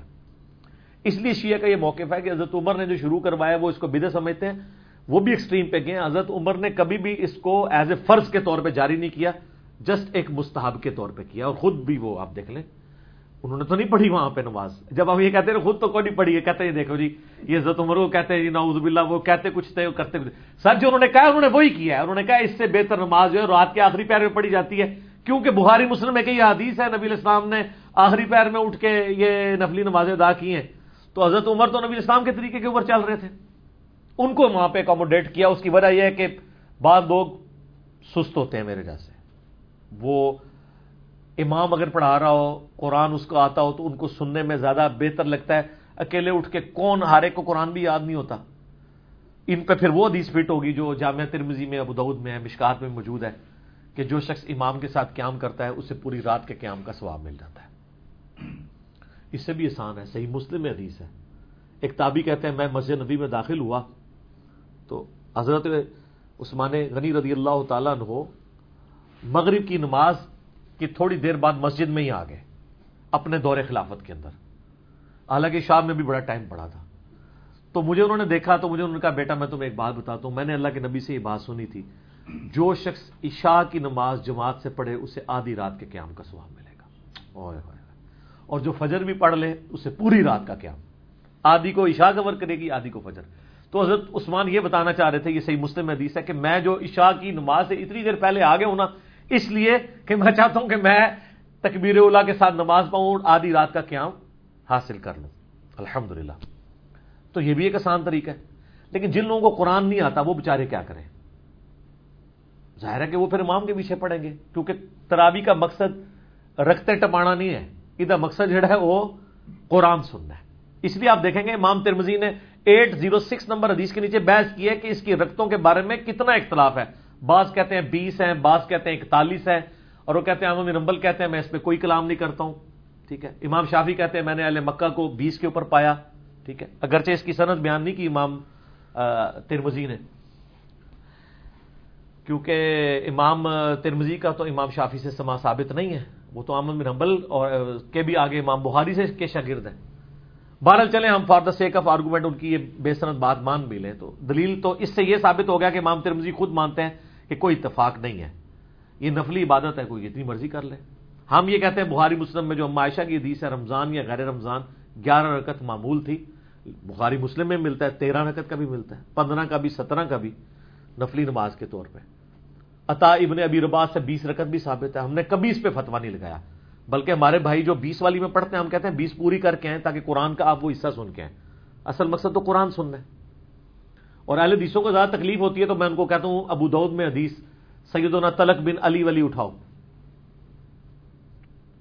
علی بن طلق والی, جنہوں نے پہلے قیام اللیل کروایا ایک جگہ, پھر گھر گئے, اپنے گاؤں میں واپس پہنچے تو وہاں لوگ مسجد میں انتظار کر رہے تھے. کہتے ہیں حضرت ہم تو آپ کے انتظار میں بیٹھے ہوئے ہیں, تو آپ ہمیں قیام کرائیں. انہوں نے جا کے دوبارہ وہاں قیام کروایا, اور جب وطر کی باری آئی تو مصلی چھوڑ دیا اور کہا کہ میں نے نبی علیہ السلام سے سنا تھا کہ رات میں ایک دفعہ ہی وطر پڑھ سکتے ہیں, تو میں وطر پہلے پڑھے ہوں, تم اپنا امام مقرر کر لو, تو میں وطر نہیں پڑھاؤں گا. تو میں کہتا ہوں اگر انہوں نے 8 پڑھائے تھے, ادھر 8 ادھر پڑھائی, 16 نے پھر بھی پڑھی ہے نا انہوں نے, تو وہ 11 والی وطر تو ٹوٹ گئی نا. تو اس کو زیادہ جھگڑا نہ بنایا جائے. لیکن اصل بات یہ ہے کہ اس کا مقصد ہے قرآن سننا, اور صحیح مسلم میں حدیث ہے کہ سب سے افضل نماز وہ ہے جس کا قیام سب سے لمبا ہو. کتنی پوائنٹ کی بات ہے. اب جو 20 تراویح پڑھ رہا ہے اس کا رکعتیں پوری کرنے پر زیادہ زور ہوتا ہے, قیام مختصر ہوتا ہے. جو 8 پڑھ رہا ہوتا ہے اس کا قیام کے اوپر زور ہوتا ہے اور قرآن سننے کا مزہ آتا ہے. یہ نیچرل چیز ہے. اور صحیح مسلم کی حدیث سپورٹیو ہے کہ سب سے افضل نماز وہ ہے جس کا قیام لمبا ہو, تو قیام میں قرآن سننا ہوتا ہے. تو میں ریکویسٹ کروں گا کہ اگر یہ ایشو چل رہا ہے اس حوالے سے, تو یہ بڑا نادر موقع ہے کہ آپ گھر والوں کو سحری سے 1-1.5 گھنٹہ پہلے اٹھائیں اور آخری پہر میں پڑھیں. اگر نہیں پڑھ سکتے تو عشاء کے ساتھ ہی قیام اللیل گھر میں کروائیں.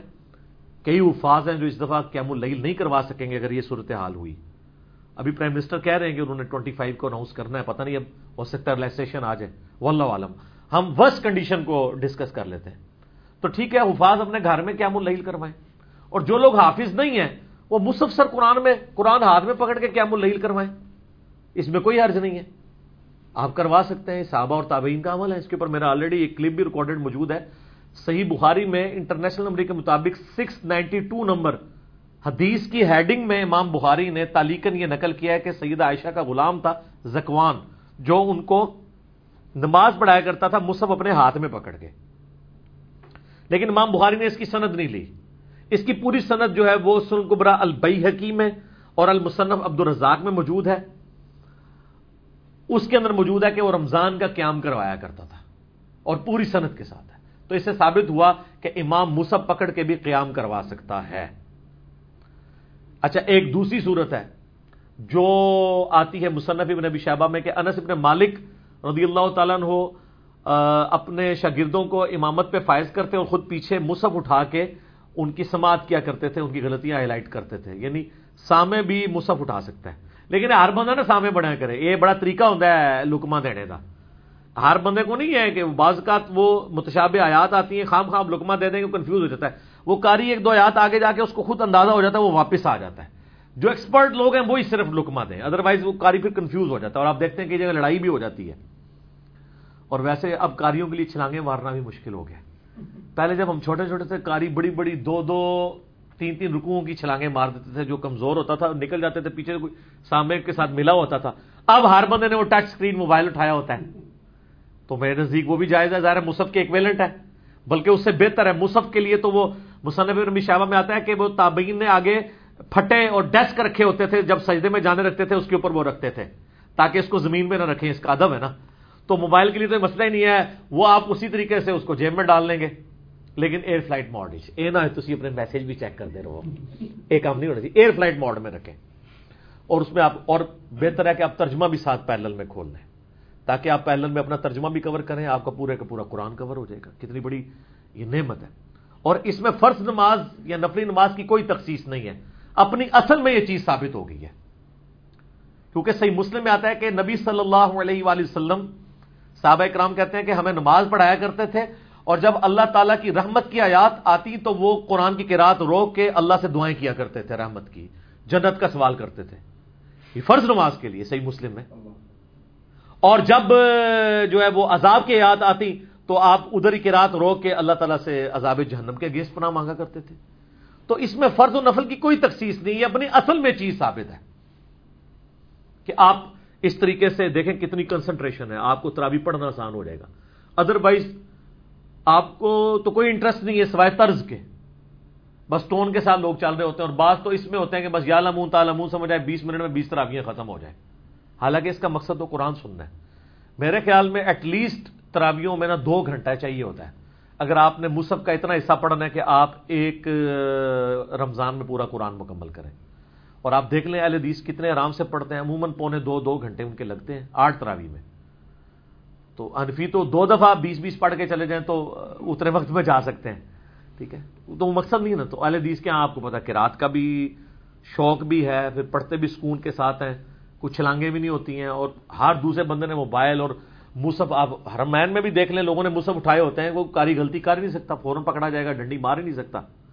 تو یہ ایک بہت بڑی نعمت ہے, اس کو یوٹیلائز کریں. میں تو کہتا ہوں یہ موقع آیا ہے کہ اپنے گھر میں آپ قیام اللیل کروائیں, ڈیسک رکھیں سامنے, مصحف ہاتھ میں اٹھائیں یا موبائل میں آپ یہ قیام اللیل کروانا شروع کریں.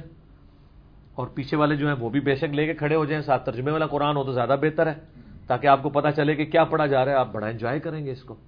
تو میں تو کہتا ہوں اس موقع کو غنیمت جانیں, اور اس کی اصل کو سپورٹیو وہ حدیث بھی ہے, بخاری مسلم دونوں میں حدیث ہے کہ نبی علیہ السلام اپنی نواسی امامہ بنت ابی العاص کو اپنی گود میں اٹھا کے, صحابہ کرام کہتے ہیں میں فرض نماز کی امامت کروایا کرتے تھے. جب آپ رکوع اور سجدے میں جانے لگتے تو اس بچی کو سائڈ پہ بٹھا دیتے, جب آپ قیام میں آتے دوبارہ اٹھا کے گود میں اٹھا لیتے. اور سنن نسائی میں اور مسند احمد میں تو سیدنا حسن حسین کے بارے میں کہ نبی علیہ السلام ان کو اٹھاتے تھے, کندھے پہ سوار ہوتے تھے, نماز پڑھ رہے ہوتے تھے, جب آپ رکوع میں جانے لگتے اٹھا کے سائڈ پہ رکھتے, جب سجدے میں جاتے وہ پھر چڑھ جاتے اوپر, پھر آپ علیہ السلام سجدہ لمبا کر دیتے, اور جب آپ 2 سجدوں کے درمیان بیٹھتے اٹھنے لگتے تو یوں پکڑ کے سائڈ پہ کرواتے. بعد میں صحابہ کرام نے کہا یا رسول اللہ گھر چھوڑ آتے ہیں, تو آپ کہتے نہیں ٹھیک ہے. تو یہ اصل موجود ہے کہ اگر بچوں کو نواسوں کو اٹھا کے آپ فرض نماز پڑھا سکتے ہیں تو سر مصحف اٹھا کے کیوں نہیں؟ یہ اس کی اصل ہے. یہ اس لیے کہ یہ احادیث کے اندر ہے. تو انہوں نے فقہ حنفی میں در مختار میں لکھا ہے کہ آپ کتا اٹھا کے اگر سر لکھا ہوا ہے, برا نہ بنائیو, کتا اٹھا کے وہ کہتے ہیں اگر آپ نماز پڑھیں تو آپ کی نماز درست ہے, لیکن اگر آپ بچے کو اٹھا کے نماز پڑھیں تو نماز درست نہیں ہے, کیونکہ وہ حدیث میں ہے اور ہم نے ہر کام حدیث کے الٹ کرنا ہے. لیکن انہوں نے لکھا ہے اس میں ایک وہ لکھا ہوتا ہے نا فائدہ فے ڈال کے, ٹھیک ہے. بعض لوگ وہ لکھتے ہیں نا, ایک مدنی پھول بھی ساتھ انہوں نے لکھا ہے کہ بہتر یہ کہ جب آپ کتا اٹھا کے نماز پڑھنے لگے تو اس کا منہ باندھ دے، کیونکہ کتے کی تھوک ناپاک ہوتی ہے، کہیں وہ زبان ہی نہ مار دے آپ کو۔ ایڈی کڑی ضرورت ہے کہ کتا چک کے نماز پڑھنی ہے، سائڈ میں مارو کتا، بھائی کتے کو باندھ دیں، وہ ٹاؤں ٹاؤں بھی کرتا رہے، انہوں نے کڑی تکلیف ہے، مسئلہ ہوتا ہے بچے کا۔ اور جناب بخاری مسلم میں حدیث ہے، نبی علیہ السلام فرماتے ہیں کہ بعض اوقات میرا دل کر رہا ہوتا ہے میں لمبی قرات کروں، لیکن میں کسی بچے کے رونے کی آواز سنتا ہوں تو میں اپنی قرات مختصر کر دیتا ہوں کہ اس کی ماں کے دل پہ کیا گزر رہی ہوگی۔ یہ بخاری مسلم دونوں میں حدیث ہے۔ تو بچے کی تو پھر بھی امپورٹنس ہے، کتے کو اٹھا کے نماز، وہ کہتے ہیں کتے کو اٹھا کے پڑھیں تو ہو جائے گی، بچے کو اٹھا کے پڑھیں گے تو نہیں ہوگی، اس لیے کہ بخاری مسلم میں لکھا ہے، وہ بابوں نے بتایا۔ تو سر اس لیے تو ہم کہتے ہیں کہ مرنے سے پہلے اے مسلمان کر لے اس پہ غور، کتابوں کا خدا اور ہے، بابوں کا خدا اور، کتابوں کا جہاں اور ہے اور بابوں کا وکھرا جہاں اور، ٹھیک ہے، اس کا ایک اپنا وکھرا جہاں ہوتا ہے، اس کا اپنا ہی ایک جہاں ہوتا ہے، یہ وہ ہے جہاں جناب۔ تو یہ موقع کو غنیمت جانیں، اور میں یہ تو کہوں گا یہ قیام اللیل بہت بڑا موقع ہے اس وقت کہ آپ گھروں میں قیام اللیل کروائیں۔ اگر تراویح بندی لگتی ہے تو یہ نہیں ہے کہ آپ تراویح سے جان چھڑا لیں قیام اللیل سے، قرآن، اور ویسے تو پورا سال ہی قیام اللیل ہونا چاہیے۔ ابھی بھی کئی قاری حضرات ہیں جو یعنی جو جہری نمازیں ہیں ان میں پورا قرآن کور کرتے ہیں، ایٹ لیسٹ فجر میں وہ کرتے ہیں، اس لیے کہ وہ چاہتے ہیں کہ ہمیں سال تک پورے یعنی اگلے رمضان آنے تک قرآن یاد بھی رہے۔ سال بعد کھولیں گے تو کئی ایک آیات پھر بھول بھی جاتی ہیں، تو اس میں آسان طریقہ یہ ہے کہ آپ کنٹینیوس اس کو کور کرتے رہیں۔ تو میں سمجھتا ہوں کہ گورنمنٹ نے اس طرح کی کوئی بندی لگائی ہے تو اس میں کوئی ایسا مسئلہ نہیں ہے، آپ اس کو یوٹیلائز کریں اور اس کو ایک اپرچونٹی سمجھیں قرآن کو گو تھرو کرنے کی۔ تو گھروں میں تراویح کا اہتمام کریں، مسجد میں اگر نہ بھی ہوئی گھروں میں جماعت کے ساتھ کریں، خصوصاً جو بچے حافظ ہیں، لیکن وہی کوارنٹین میں ہی رہتے ہوئے یہ نہیں ہے کہ ایک بچہ دوسرے گھر میں جائے پھر ایشو اپنی جگہ رہے گا، اپنے اپنے گھروں میں رہے۔ دیکھ کے تو ہم قرآن پڑھ ہی سکتے ہیں نا۔ اچھا یہ بھی ضروری نہیں ہے کہ آپ نے پورا مصحف کور کرنا ہے، جتنا آپ کے لیے آسانی ہے آپ وہ پڑھ لیں، ایک پارہ ختم کر لیں۔ میں کہتا ہوں جی سورہ بقرہ بھی اگر کوئی ترجمے کے ساتھ ختم کر لے پورے رمضان میں تو سر اس نے بہت کچھ حاصل کر لیا۔ یہ تو آپ پورے رمضان کی بات کر رہے ہیں نا۔ الموطا امام مالک میں آتا ہے، بخاری میں تو آیا تھا نا کہ ابی ابن کعب کی ڈیوٹی لگائی، الموطا امام مالک میں گولڈن چین کے ساتھ آتا ہے، یعنی امام مالک نے سنا ہے امام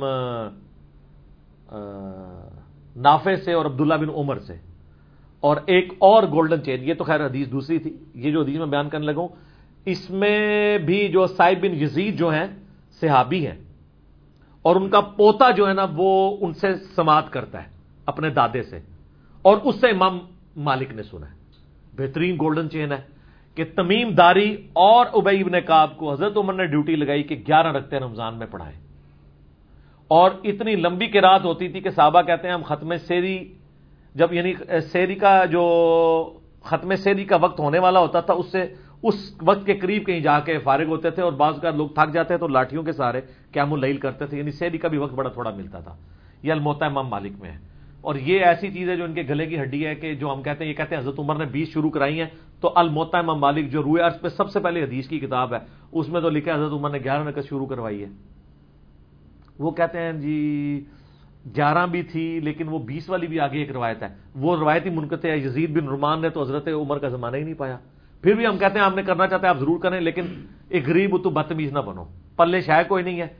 بخاری کہہ رہی ہے ابی ابن کعب کی ڈیوٹی ہے، الموطا امام مالک میں امام مالک نے ترتیب سے حدیث لی ہے، پہلے تو وہ بخاری والی حدیث ہی ہے لیکن امام بخاری سے پہلے لی انہوں نے حدیث، کیونکہ کتاب پہلے لکھی گئی کہ ابی ابن کعب کی ڈیوٹی لگے، وہی عبد الرحمن بن عبد القاری والی حدیث جو حضرت عمر ڈیوٹی لگا کے تو چلے گئے وہاں سے، اور ابی ابن کعب کا لکھا کہ انہوں نے 11 رکعت پڑھائی، اور اس میں الفاظ ہیں کہ امام 8 یعنی جب تراویح کی رکعت میں یعنی 11 رکعت پڑھایا کرتے تھے، اور سورۃ البقرہ امام جب 12 رکعتوں میں ختم کرتا تھا نا تو ہم اس وقت ریلیکس کیا کرتے تھے کہ یار 8 سکون ہے، ادروائز وہ ظاہر 8 رکعتوں میں کرتا تھا۔ 12 اس طرح بن گئی نا کہ 8 قیام اللیل کی ہو گئی، اور وتر کی 2 رکعتیں 10، اور 2 عشاء کے فرضوں کی جاری رکعتیں، تو یہ 12 رکعتیں اس طرح پوری ہو جاتی ہیں۔ تو لہذا اہل حدیث جو اکثر لوگ اعتراض کرتے ہیں نا کہ اہل حدیث عشاء کے فرضوں میں کیوں قیام اللیل شروع کروا دیتے ہیں، تو یہ جائز ہے، الموطا امام مالک میں سپورٹیو اس کو حدیث موجود ہے۔ تو صحابہ کرام تو جناب روزانہ سورہ بقرہ کے برابر پڑھتے تھے، تو سورہ بقرہ کتنے پڑھتا ہے؟ 2.5 پاڑے، پڑھتے تھے اور جا کے ساری کے قریب فارغ ہوتے تھے. اس کا مطلب یعلمون تعلمون نہیں پڑھتے تھے, سکون سے پڑھتے تھے. اچھا میرا سوال ہے, برا نہیں بنانا آپ نے, یہ آپ کے بزرگ جو روزانہ 3 قرآن اور 8 قرآن رات کو پڑھتے تھے وہ کیسے پڑھتے تھے؟ صحابہ کرام تو نہیں پڑھ سکتے تھے. صحیح مسلم میں حدیث ہے, نبی علیہ السلام فرمایا تم میں سے کس کی استطاعت ہے کہ 1/3 قرآن روزانہ رات میں پڑھے؟ صحابہ نے کہا کہ یا رسول اللہ اتنی استطاعت کس میں ہو سکتی ہے؟ جن کا وکھرا جہاں ہو وہی کر سکتے ہیں. تو حضور نے فرمایا کہ سورہ اخلاص پڑھ لو, 1/3 قرآن کے برابر ہے. اگر یہ اپنے بابوں کے لیے کہنا کہ 24 ٹائمز وہ سورہ اخلاص پڑھتے تھے, اس سے مراد 8 قرآن تو ہم مان لیں گے. بلکہ ترمذی میں تو حدیث ہے جس نے 3 دن سے کم میں قرآن پڑھا اس نے قرآن کے فہم کا حق ہی نہیں ادا کیا. اور یہ ان کو کہا جا رہا ہے جن کو عربی آتی تھی. جنہوں عربی آندی ہی نہیں ہے وہ اگر روزانہ 61 قرآن 3 قرآن 8 قرآن, وہ کہتے ہیں جی امام حنیفہ 61 قرآن پڑھتے تھے. 61 کس طرح؟ وہ کہتے ہیں جناب ایک قرآن جو ہے نا دن میں پڑھتے تھے اور ایک رات میں. کتنے ہو گئے؟ 60 30 روزے ہوئے. اور ایک تراویح بھی پڑھتے سب 61 ہو گئے. اور یہ عمومی عمل تھا ان کا, کیونکہ 29 بھی روزے ہوتے تھے. جب 29 ہوتے ہوں گے تو پھر 2 قرآن کام ہو جاتے ہوں گے نا, 59. مطلب کہانی ہے لیکن اس کو ڈسکس کرنے میں تو مسئلہ نہیں ہے. جو مرضی کہانی کراتے رہے جی, آپ جو مرضی لوگوں کو بتائیں. بہرحال یہ تراویح قیام اللیل گھر میں کروا سکتے ہیں, اور بلکہ یہ افضل ہے کہ گھر میں کیا جائے. اب کچھ تلخ باتیں سے ریلیٹڈ ہیں, میں وہ اشارتاً کر دیتا ہوں کہ یہ اگر یہ افضل تھی اور یہ کتابوں میں لکھی ہوئی تھی تو یہ آپ کو کیوں نہیں بتائی گئی؟ اس لیے کہ یہاں پر پوری اکانومی اس سسٹم کے اوپر چل رہی ہے. کیونکہ اگر مسجد میں قیام اللیل کروانا ہے تو اس کے لیے آپ کو حفاظ چاہیے, حفاظ پروڈیوس کرنے کے لیے آپ کو مدرسے چاہیے, اور ظاہر ہے جب مدرسے بنیں گے تو مدرسے جو وہ کسی انکم کے اوپر ہی چلیں گے نا, تو ایک چندہ بک بھی چاہیے. اور پھر حال یہ ہوگا الٹیمیٹلی کہ وہ چندوں کے نام پہ حافظ تو شاید 10 نکل رہے ہوں لیکن 10,000 حفاظ کے برابر چندہ. یہ پورے کا پورا روٹی روزی کا نظام جو ہے نا وہ اسی سسٹم سے تحت چل رہا ہے. اور اگر یہ سمجھتا ہے میں جھوٹ بول رہا ہوں تو ان کو کہیں کہ حافظ قرآن کی کوئی ایک فضیلت مجھے قرآن و حدیث سے بتائیں جو چھڑے حافظ کی فضیلت ہو, جس کو قرآن کا حلال اور حرام ہونا نہ پتا ہو. جتنی حافظ قرآن کے فضائل ہیں وہ تو اس کے حلال کو حلال اور حرام کو حرام جاننے والی ہے. ابو داؤد میں حدیث ہے, مسند احمد کے اندر حدیثیں ہیں, المسند الحاکم میں کئی حدیثیں موجود ہیں. تو آپ تو طوطے بنا کے نکال رہے ہیں, ان کو تو پتہ ہی نہیں قرآن میں لکھا کیا ہوا ہے. یہ تو وہ لوگ ہیں کہ یہ عذاب کی آیات پڑھیں تو عوام کہتی ہے سبحان اللہ, اور وہ خود بھی جب ادھر آ کے وہاں میں بیٹھے ہوتے ہیں وہ بھی سبحان اللہ کہہ رہے ہوتے ہیں. وَلِعَوْذُ بِاللَّهِ تعالیٰ تو نہیں پڑھیں گے, اللہم اجرنا من النار تو نہیں پڑھیں گے, ان کو پتہ ہی نہیں ہے. بلکہ مجھے اگلے دن وہ جو زائد بھائی ہیں نا اسلام 360 والے, انہوں نے مجھے فون پہ کہا کہ اس طرح ہمارے ایک قریبی دوست ہیں, تو انہوں نے باقاعدہ علماء کرام سے میٹنگ کی. کہتے ہیں وہ آپ کے لیکچرز کی وجہ سے انورٹڈ قوما میں گمراہ ہوئے اور کراچی کے اندر. تو کافی علماء کے پاس وہ گئے, انہوں نے کہا کہ جی میری ریکویسٹ ہے, میں آپ کو فائنانس تو کرتا ہوں, وہ کئی مدرسوں کو سپورٹ کرتے ہیں فائنینشلی, تو مہربانی کریں آپ نا صرف یہ چیز ایڈ کر لیں کہ حافظ قرآن کو اس وقت تک حفظ کی ڈگری نہیں دی جائے گی جب تک کہ وہ ترجمہ نہ ایک دفعہ کور کر لے. ایڈی سادی گل ہے سرکار, کوئی بھی عالم تیار نہیں ہوا اس کے لیے. اچھا کرتے ہیں دیکھ لیتے ہیں. میں نے کہا یار میں مان نہیں سکتا وہ یہ بھی کہیں, وہ تو سیدھے ہو جائیں گے آپ کے ساتھ. کہتے نہیں کچھ سیدھے بھی ہوئے ہیں, انہوں نے کہا یہ کام نہیں کرنا, یہ غلط ہے. تو میں نے کہا وہ جو دوسرے بھی کہہ رہے تھے نا وہ شرم و شرمی کہہ رہے ہیں, اندر سے وہ بھی گالیاں نکال رہے تھے. وہ تو نہیں اس چیز کو حرام سمجھتے کیونکہ ان کو پتا ہے کہ ترجمہ آ گیا تو پھر تو یہ ہمارے گاٹے فٹ ہو جائیں گے. تو ایسے حافظوں کے اوپر اگر امیدیں لگائی ہیں نا ان کے ماں باپ نے کہ جی وہ ابو داؤد اور حاکم کی روایت ہے کہ ان کے ماں باپ کو ایک ایسا تاج بنایا جائے گا جو سورج کی روشنی بھی باندھ پڑ جائے گی, تو اس میں آگے الفاظ ہیں کہ جس نے قرآن کے حلال کو حلال اور حرام کو حرام جانا اور اس کے مطابق عمل کیا وہ صاحب قرآن بھی ہوا, اس کے لیے فضیلت ہے. وہ کہتے ہیں جی لے جائے گا جی 7 بندے کتنے لے جائے گا 7 بھی. سب تو پہلے تو اپنے استاد نو لے کے جائے گا نا جنہیں بغیر ترجمے اور تفسیر دے انہوں قرآن پڑھایا سی, جتنے بھی لے کے جانا سی. تو انہوں پتا ہے جو اس تو بغیر ہوئے گا تو کتنے جا رہا ہوئے گا. اس لیے آپ دیکھتے ہیں کہ حافظ جتنے بن کے نکلتے ہیں نا, یقین کریں ان کے جب آپ دنیا میں کرتوت دیکھتے ہیں تو شیطان بھی پناہ مانگتا ہے. عام بندہ اڈا بڑا شیطان نہیں بنتا جتنا حافظ بنتا ہے. یہ آپ نے اکثر سنا ہے. بلکہ کئی جو گنڈے ڈان ہوتے ہیں نا ان کے ساتھ باقاعدہ بولے جاتے ہیں یار وہ حافظ بھی ہے, تاکہ دوسرے ڈان چھوٹے موٹے ڈر جان کے اچھا یار حافظ بھی ہے. اس کی وجہ ہے نیچرل وجہ یہ ہے کہ شیطان ان پہ زیادہ اٹیک کرتا ہے نا, اس میں چانس ہوتے ہیں کہ وہ کبھی ترجمے سے کھول کے پڑھ ہی لے. بل میں نے اپنی زندگی میں یعنی اگر انسانوں میں شیاطین دیکھے ہیں نا, عام لوگ اور جو حافظ بگڑے ہوئے ہیں, سر توبہ توبہ توبہ کرو. آپ دیکھ لیں مولویوں کے بچے جب بگڑتے ہیں نا سر, بدماشوں کے بچے اس لیول پہ نہیں جاتے ہیں جس لیول پہ وہ جاتے ہیں. وہ جناب اگلی پچھلی ساری کسریں کٹ دینے, کیونکہ حافظوں کا تو کئی معاملات میں بڑی چھوٹی عمر میں مدرسوں میں ایکسپوئر ہو جاتا ہے. یعنی میں کوڈ ورڈ میں بات کر رہا ہوں, پھر یہ برا مانتے ہیں. تو اس لیے وہ تو بڑی ایک مشکل لائف سے گزرے ہوتے ہیں. پھر اللہ معافی دے جب باہر نکلتے ہیں تو وہ پھر سارے اگلے پچھلے بدلے نکالتے ہیں. تو جی مختصر یہ ہے کہ جناب اس موقع کو غنیمت جانے, اس دفعہ تراویاں پڑھو, اور من امید ہے کہ اس دفعہ تو سمجھ کے پڑھو گے تو اہل یہ تراویاں تھوڑی قبول ہوں گی انشاءاللہ تعالی انشاءاللہ. ٹھیک ہوگا جی. علی بھائی اگلا سوال ہے. ہمارے ہاں یہ بات بہت زیادہ مشہور ہے, بلکہ عوام الناس کا عقیدہ ہے کہ بارش سے پہلے جو آسمانی بجلی کڑکتی ہے وہ بجلی بابا فرید گنج شکر پاک پتن والے بزرگوں نے ایک لوٹے میں بند کی ہوئی ہے. یہی وجہ ہے کہ جب بجلی لوٹے میں حرکت کرتی ہے تو اس کی آواز آتی ہے, اور جب کوئی یہ آواز سنے تو فوراً کہے یا بابا فرید شکر گنج کر دے بجلی بند. بس یہ کہتے ہی بجلی کڑکنا بند ہو جاتی ہے. پلیز اس عقیدے سے متعلق ہماری جاہل عوام کو ایجوکیٹ فرمائیں. شکریہ. جاہل عوام سے تو ہم ریکویسٹ کریں گے کہ مرنے سے پہلے اے مسلمان کر لے اس پہ غور. کتابوں کا خدا اور ہے, بابوں کا خدا اور. یہ بالکل جھوٹ ہے. اور میرا ایک معصومانہ سوال ہے کہ یہ بابا فرید گنج شکر کو آلموسٹ فوت ہوئے 700 ایئرز ہو چکے ہیں. آج 1441 ہجری چل رہی ہے نا. تو کیا انہوں نے بجلی دریافت کی؟ بجلی کو دنیا میں تو ابھی 250-300 سال ہوئے ہیں. فیراڈے نے سب سے پہلے آبزرو کیا تھا نا, جب کسی کنڈکٹر کو موو کیا جاتا ہے میگنیٹک فیلڈ میں سے تو اس میں ای ایم ایف انڈیوس ہو جاتی ہے, وولٹیج پیدا ہو جاتی ہے.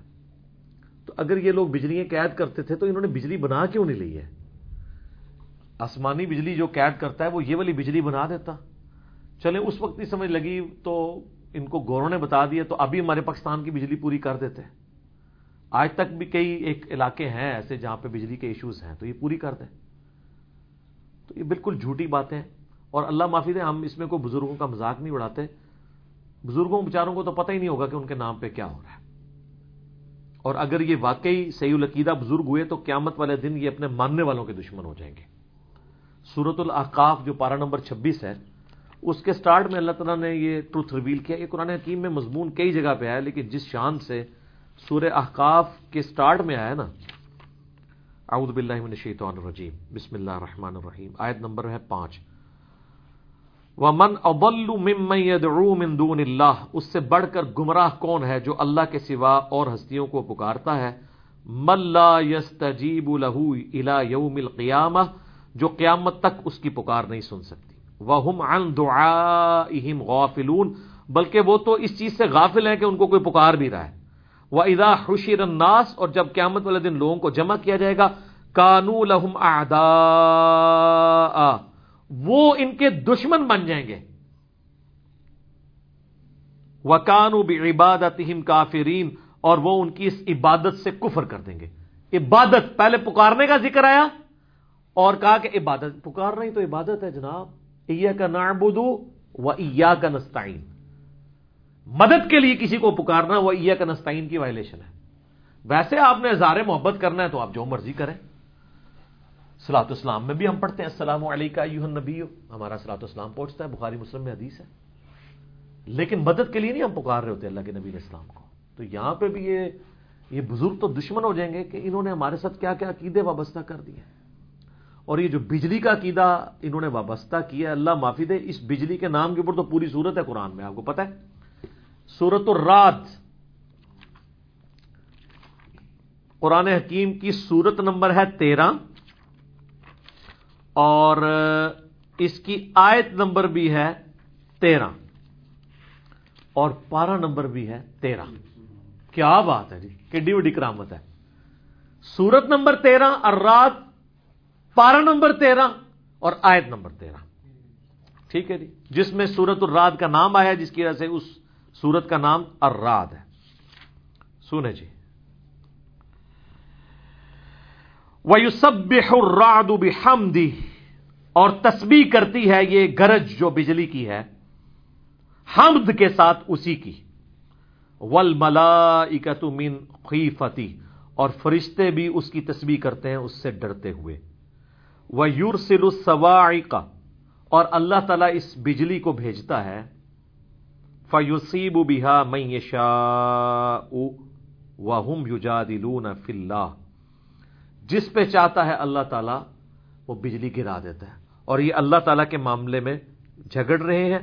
وَهُوَ شَدِيدُ الْمِحَالِ، جبکہ اللہ تعالیٰ تو بڑا سخت ہے گرفت فرمانے کے اوپر. اللہ اکبر. لَهُ دعوت الحق، اسی کو پکارنا حق ہے، یعنی پکارنا ہے تو اسی کو پکارنا ہے، بابا فرید کو نہیں کہنا کہ یہ بجلی ٹال دے.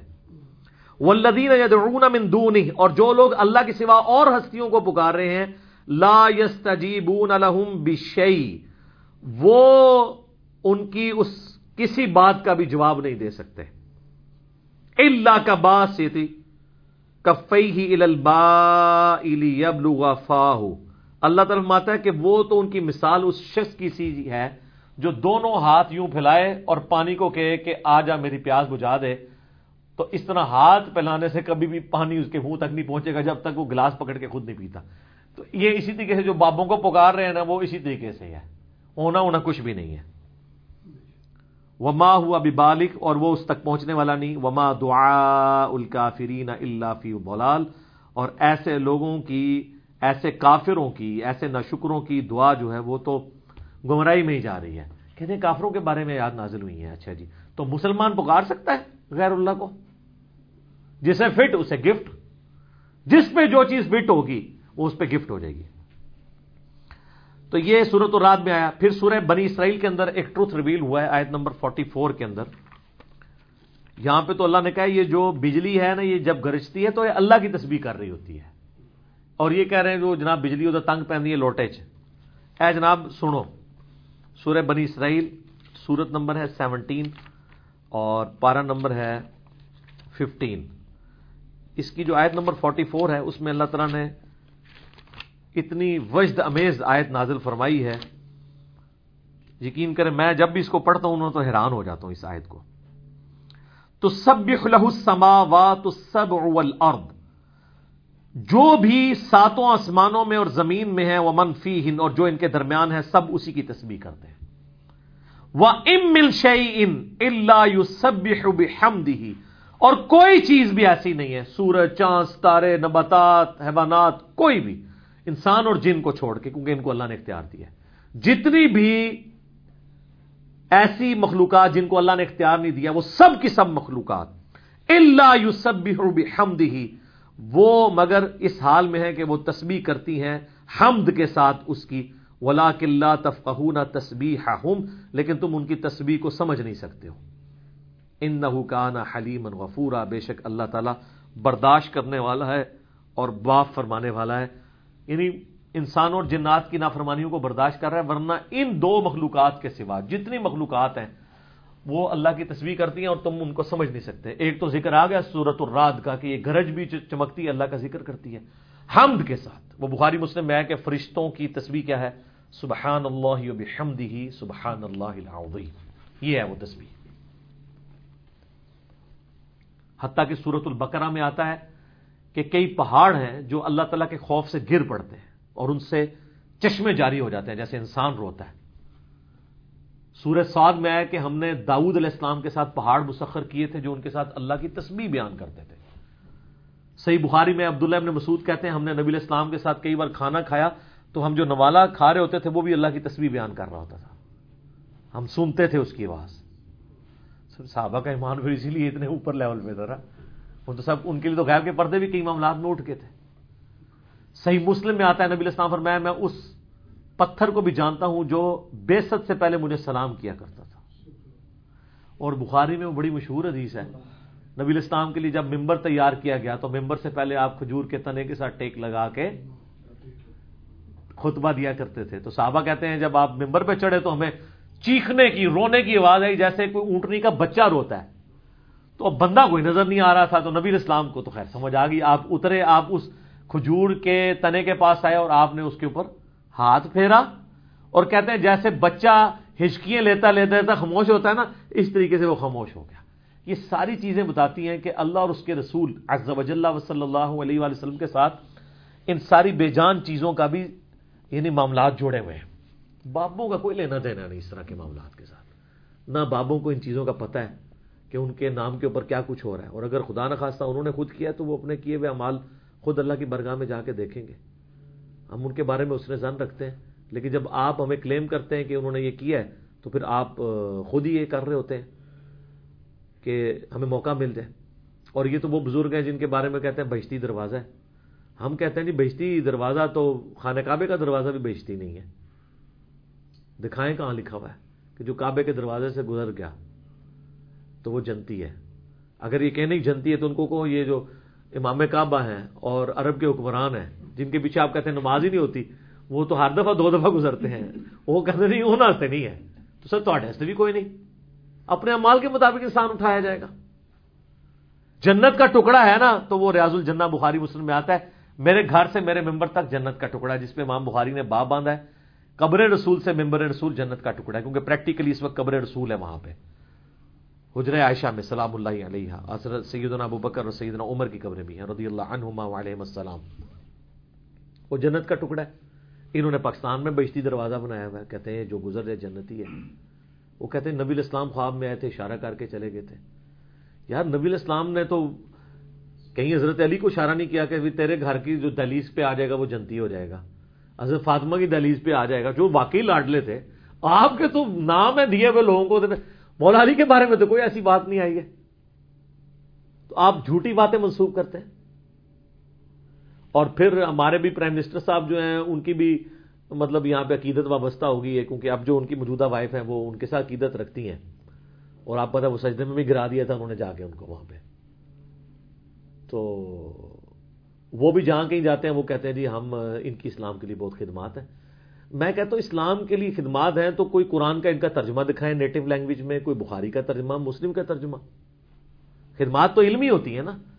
نبی علیہ السلام کو تو کہا گیا قل رب زدنی علما, اے نبی دعا کریں اللہ میرے علم میں اضافہ کر دے.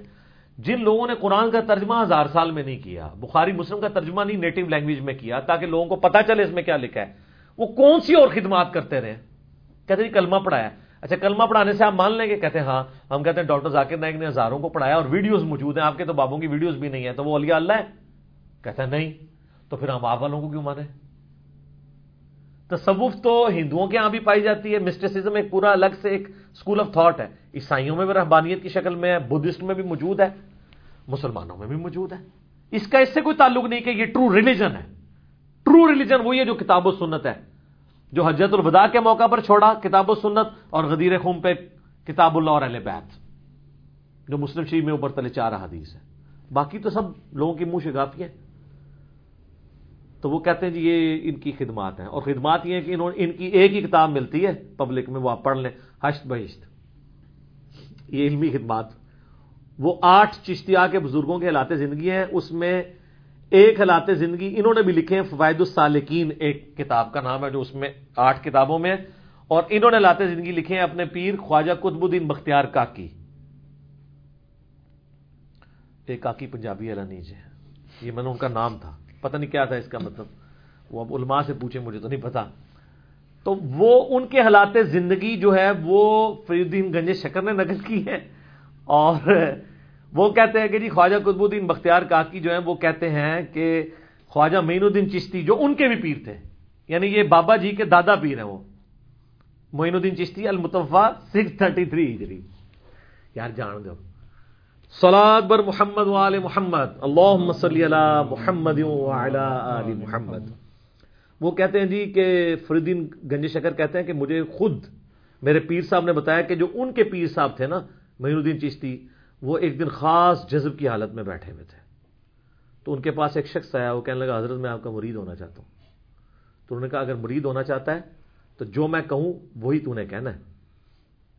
پہلے سنا تو کلمہ کیا پڑھتا ہے؟ اس نے کہا لا الہ الا اللہ محمد رسول اللہ. تو انہوں نے کہا اچھا اب ایک دفعہ پڑھ لا الہ الا اللہ چشتی رسول اللہ. نعوذ باللہ. ابھی تک ان کی پبلک کو اشرف علی رسول اللہ یا اشرف علی تھانوی یا اللہم صلی علی نبینا اشرف علی تھانوی یہی پتا تھا. سر اے بھی ہے جے یہ تو بھی ہے. تو کہتے ہیں وہ چونکہ پکے عقیدے والا مرید تھا، مرید ہونے آیا تھا، ابھی ہوا نہیں ہے، اس نے پڑھ دیا. تو حضرت نے اسے بیعت بھی کیا، یعنی کفر کی حالت میں بیعت کیا، کیونکہ اس کے بعد وہ کافر ہو گیا نا. اور یہ تو کہتے ہیں گستاخی کی تعویل بھی نہیں ہوتی. یہ تو صراحتاً اس سے بڑی کوئی گستاخی ہو سکتی ہے؟ یہ اتنی بڑی گستاخی ہے جو غلام قادیانی نے بھی نہیں کی. اس نے بھی اپنے آپ کو امتی نبی کہا ہے. یہ تو ڈائریکٹ. اچھا جی، وہ کہتے ہیں جی خلت سے نوازا، اور پھر اینڈ پہ نا جو کہتے ہیں نا کور کرنے کے لیے کہا کہ کلمہ وہی تھا جو تم نے پہلے پڑھا تھا، میں نے صرف تمہارا ٹیسٹ کرنے کے لیے پڑھوایا تھا. ہم یہ کہتے ہیں اس ٹیسٹ کے بعد اگر بابا جی اور یہ دونوں مر جاتے ہیں تو پھر، اور ٹیکنیکلی یہ بیعت ہوئی نہیں ہے، کیونکہ بابا جی نے جب یہ کیا نا اس کے بعد توبہ تو انہوں نے نہیں کیا. وہ کہتے ہیں یہ الٹیمیٹلی یہ انڈائریکٹ رجوع ہے. یہ رجوع بھی ثابت ہو جائے نا تو بابا جی کی اپنی بیعت تو ٹوٹ گئی ہے. خواجہ عثمان ہارونی سے، مجھے ان کے سارے شجرے بھی یاد ہیں، ان کے جو پیر صاحب ہیں وہ ہیں، تو وہ تو چلے گئے تھے قبر میں. تو سب سے پہلے ان کو چاہیے تھا، بابا جی کہتے ہیں کہ پہلے تو میں آپ مرید ہو کے آنا، میں کفر کے لوایا تیرے کو، پھر منو جو تو ملے گی خلافت پھر میں تمہیں بیعت کراں گا. تو یہ بھی نہیں ہوا. تو کسی طریقے سے یہ نہیں بچتے. وہ کہتے ہیں شطحیات ہیں، پنجابی بونگیاں. کہتے ہیں قلم اٹھیا. کتنے لکھا ہے جی قلم؟ وہ کہتے ہیں وہ حدیث نہیں ہے جی. بات اتنا پتہ ہے ان کو کوئی حدیث ہے. وہ صحیح بخاری میں تعلیقاً مولا علی کا قول ہے، اور سنن ابن ماجہ میں پوری مرفوع روایت ہے. نبی الاسلام نے فرمایا 3 لوگوں سے قلم اٹھا ہوا ہے، ایک پاگل سے، ایک بچے سے، اور سوئے ہوئے شخص سے. تو وہ کہتے ہیں وہ جو پاگل ہے نا، یعنی مجذوب کا مطلب مجنون بھی ہوتا ہے، پاگل بھی، قلندر بھی اسی کو ہی کہتے ہیں. تو کہتے ہیں ان سے قلم اٹھا ہوا ہے، اس لیے ننگے پھریں تو خیر ہے، نماز پڑھیں تو خیر ہے. تو یار ان کے پیچھے آپ چلتے ہو، صحابہ کرام سے تو قلم کبھی نہیں اٹھا، وہ تو پوری زندگی نمازوں کی مشقتیں اٹھاتے رہے.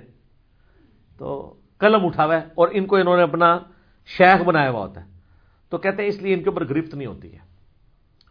تو پھر تو ان کو بزرگ نا آپ کہیں، آپ ان کو یہی کہیں جو یہ ہیں، جو حدیث میں الفاظ موجود ہیں، تو جھگڑے ہی ختم ہو جائے. پھر کہتے ہیں جی ایک اور حدیث بھی ہے جی، وہ ان کو بس اتنا پتہ ہی ہے، وہ مسلم شریف میں حدیث ہے کہ نبی الاسلام نے ایک توبہ کرنے والے شخص کی مثال بیان کی ہے کہ جس کی سواری ریگستان میں ہو اور وہ ایک جگہ آرام کے لیے رکے، اس سواری پہ سارا سامان لدا ہوا ہو، اچانک وہ سواری غائب ہو جائے. وہ اٹھے تو سواری غائب پائے. اب ریگستان میں سینکڑوں میل کا سفر ہے اور سارا ساز و سامان، پانی بھی، خوراک اس پہ لدی تھی. اب اسے اپنی موت نظر آنا شروع ہو جائے کہ میری سواری گئی تو اب میری موت ہے. تو اسی پریشانی کے عالم میں وہ جو ہے وہ لیٹ جائے اور اچانک وہ سواری اس کے سامنے آ جائے تو اسے کتنی خوشی ہوگی. حتیٰ کہ وہ اتنی خوشی ہو کہ اس نے اپنی زبان سے یہ کہنا ہو کہ اے اللہ میں تیرا بندہ تو میرا رب، لیکن اس کی زبان لڑکھڑا جائے اور وہ کہے اے اللہ تو میرا بندہ میں تیرا رب. من شدت الفرح، اس خوشی کی وجہ سے اس کی زبان لڑکھڑا جائے. نبی الاسلام اس کو لڑکھڑانا کہہ رہے ہیں، یہ نہیں کہ پڑھ بیٹا میرے نام کا کلمہ. کیا ابو بکر عمر عثمان علی نے اپنے نام کے کلمے پڑھوائے ہیں چیک کرنے کے لیے؟ بتائیں. اگر انہوں نے پڑھائے تو بابے کی طرح جناب، وہ تو نبی الاسلام کے ہدایت یافتہ خلفائے راشدین ہیں. علیکم بسنتی و سنت الخلفاء الراشدین المہدیین، ابو داؤد ترمذی ابن ماجہ میں حدیث موجود ہے. تو ان لوگوں نے کہاں سے پڑھائے؟ تو یہ میں نے چونکہ بابا فرید گنج شکر کا ذکر ہو اور چشتی رسول اللہ کا ذکر نہ ہو، کیونکہ نقل انہوں نے ہی فرمایا ہے، وہ نقل انہوں نے کی ہے، کتاب انہوں نے لکھی ہے. جیسے امام بخاری امام مسلم نے نقل کیا نا کہ اسلام کی بنیاد 5 چیزوں پہ ہے. پہلی چیز یہ کہ تم گواہی دو لا الہ الا اللہ محمد رسول اللہ. یہ میرے اماموں نے یہ نقل کیا ہے نا. تو بابا جی نے بقول ان کے چونکہ کتاب ہے اور وہ شبیر بدرس چھاپ رہی ہے، انہوں نے یہ نقل کیا واقعہ اور لکھا، اس میں ایڈنگ بنی ہوئی ہے حسن عقیدہ کیسا ہونا چاہیے. یہ حسن ہے نہ حسد، منوس، یہ منوس عقیدہ ہے، یہ حسن عقیدہ ہے. تو بہشتی دروازے کا ذکر نہ ہو اور چشتی رسول اللہ والی عبارت کا ذکر نہ ہو، بابا جی کا ذکر ہو جائے تو پھر زیادتی ہے نا. تو اس لیے ہم نے کھول کے بیان کر دیا. اور اس میں ضمناً پہلے بھی عرض کروں کہ ایک وہ گولڈے والوں کے مریدوں نے نا میرے خلاف ایک کلپ چڑھایا ہے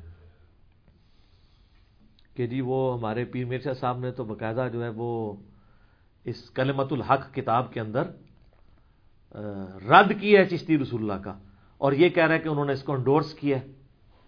وہ رد انہوں نے کس طریقے سے کیا ہے وہ نہیں بتا رہے اس کلپ کے اندر, کیونکہ ان کو پتا ہے کہ وہ گھاٹے فٹ ہو جائے گا. اور رد انہوں نے یہ کیا ہے کہ غلام احمد قادیانی دجال کے بارے میں وہ کہتے ہیں, اس کو جواب دیتے ہوئے کہ تم یہ چشتی رسول اللہ والا جو واقعہ ہے نا اس کو دلیل اپنی نبوت کی نہیں بنا سکتے, اس لیے کہ یہ صوفیاء خاص حالت میں ان پہ شتیحات طاری ہوتی ہیں, یہ معاملات بالکل ڈیفرنٹ ہیں. وہ اس کو کلمات کفر نہیں کہہ رہے, وہ کہہ رہے ہیں تمہارے لیے کفر ہے. وہی جو ہم کہتے ہیں نا کہ میرے بابا جی اگر کلمہ پڑھائیں تو وہ معرفت کی بات, تیرے بابا جی پڑھائیں تو گستاخ رسول. تو بتائیں, ہم نے تو جے پی جی لگایا تھا اور میرے اوپر الزام لگایا کہ اس نے جی پیر مرزا صاحب کی گستاخی کر دی ہے. میں نے تو عبارت دکھائی ہے, آپ بریف کریں نا کہ وہ کیا کہنا چاہ رہے ہیں. اور اسی کلپ میں نے پیر مرزا صاحب کی تعریف بھی کی کہ انہوں نے قادیانیت کے خلاف کام کیا, اور سب سے بڑا کام جو ساری بریلویت نہیں مل کے کر سکتی کہ ثناء اللہ امرتسری جو اہل حدیث کے اس وقت سب سے بڑے عالم تھے, جو غلام احمد قادیانی کے خلاف ڈٹے ہوئے تھے, جب وہ گولڈے میں ان کو ملنے گئے تو انہوں نے اپنے مسلح پہ کھڑا کر دیا اور پیر مرزا صاحب نے ان کے پیچھے نماز پڑھی. آج کوئی بڑا بریلوی عالم جس کو سارے بریلوی مانتے ہوں, پیر مرزا صاحب سے بڑا کون ہو سکتا ہے؟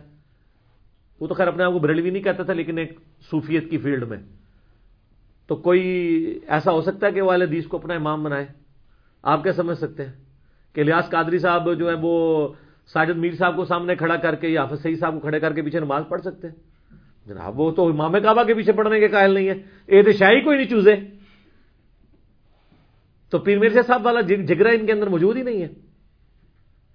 تو میں نے ان کے لیے تعریفی کلمات بھی کہے تھے, لیکن جہاں پہ ان کی کتاب مس یوز ہو رہی ہے ان کو کیٹاگوریکل ڈینائی کرنا چاہیے تھا کہ چاہے غلام احمد قادیانی یہ پڑھوائے یا کوئی اور پڑھوائے, یہ ہے ہی کلمات کفر ہیں. پڑھنے والا بھی کافر, قائل بھی کافر, شتیحات کی بحثیں اور جذب کی بحثیں اور فلاں فلاں فلاں کر کے وہ تو سارے لوگ اپنی اپنی وہ کہتے ہیں ولایت ثابت ہو تو جو مرضی کرتا رہے. ایک کیڑی ولایت ہے ایڈی ثابت ہو جائے؟ مولا علی دی ولایت ثابت ہے نا, غدیر خمت من کن تو مولا فاد علی مولا ہوا, حدیث متواتر ہے نا, ترمذی میں, مسند احمد میں, سنن نسائی الکبریٰ میں, کچھ حصہ صحیح مسلم میں موجود ہے. تو مولا علی نے تجھے کبھی کہا کہ لا الہ الا اللہ تے علی رسول اللہ؟ کبھی نہیں پڑھوایا. بالکل ابھی جھوٹ اور اس قسم کی باتیں چلتی ہیں. لہذا یہ عقیدہ بھی جو ہے نا, اچھا مجھے نہیں پتا تھا کہ یہ پاکستان میں لاکھوں لوگ ہیں جو یہ لوٹا اور یہ بجلی قید ہونے والا اور یہ شعر وہ پڑھتے ہیں اور وہ کہتے ہیں وہ ٹل جاتی ہے. وہ ٹلتی نہیں, وہ نیچرل ایسی تو کوئی پڑھ رہے ٹلدی پی ہمیشہ, اس کا اپنا ایک ٹائم پیریڈ ہوتا ہے, اس کے بعد وہ بجلی ختم ہو جاتی ہے. انت نہیں ٹل دی, آپ جو مرضی کہتے رہے. اور میرا آخر میں معصومانہ سوال ہے, اگر اس طرح چیزیں ٹلتی ہیں تو یہ مزاروں کے اوپر بم کیوں پھٹ رہے ہیں؟ تو یہ فوراً کچھ شیطان کہے گا اور یہ کعبے بھی تک کرین ڈگی سی نا. سر کعبے کی اللہ نے گارنٹی نہیں لی ہوئی. ابراہ کا لشکر ایک دفعہ ہی تباہ ہوا ہے, اس کے بعد یزید کے دور میں اس کی خباستوں کی وجہ سے خانہ کعبہ شریف کی دیوار اور غلاف کعبہ جل گیا جب عبداللہ ابن زبیر پہ چڑھائی کی. صحیح مسلم میں آتا ہے, مولانا شریف نہیں, مسلم شریف. اس کے بعد جاج ابن یوسف نے عبداللہ بن زبیر کو قتل کیا.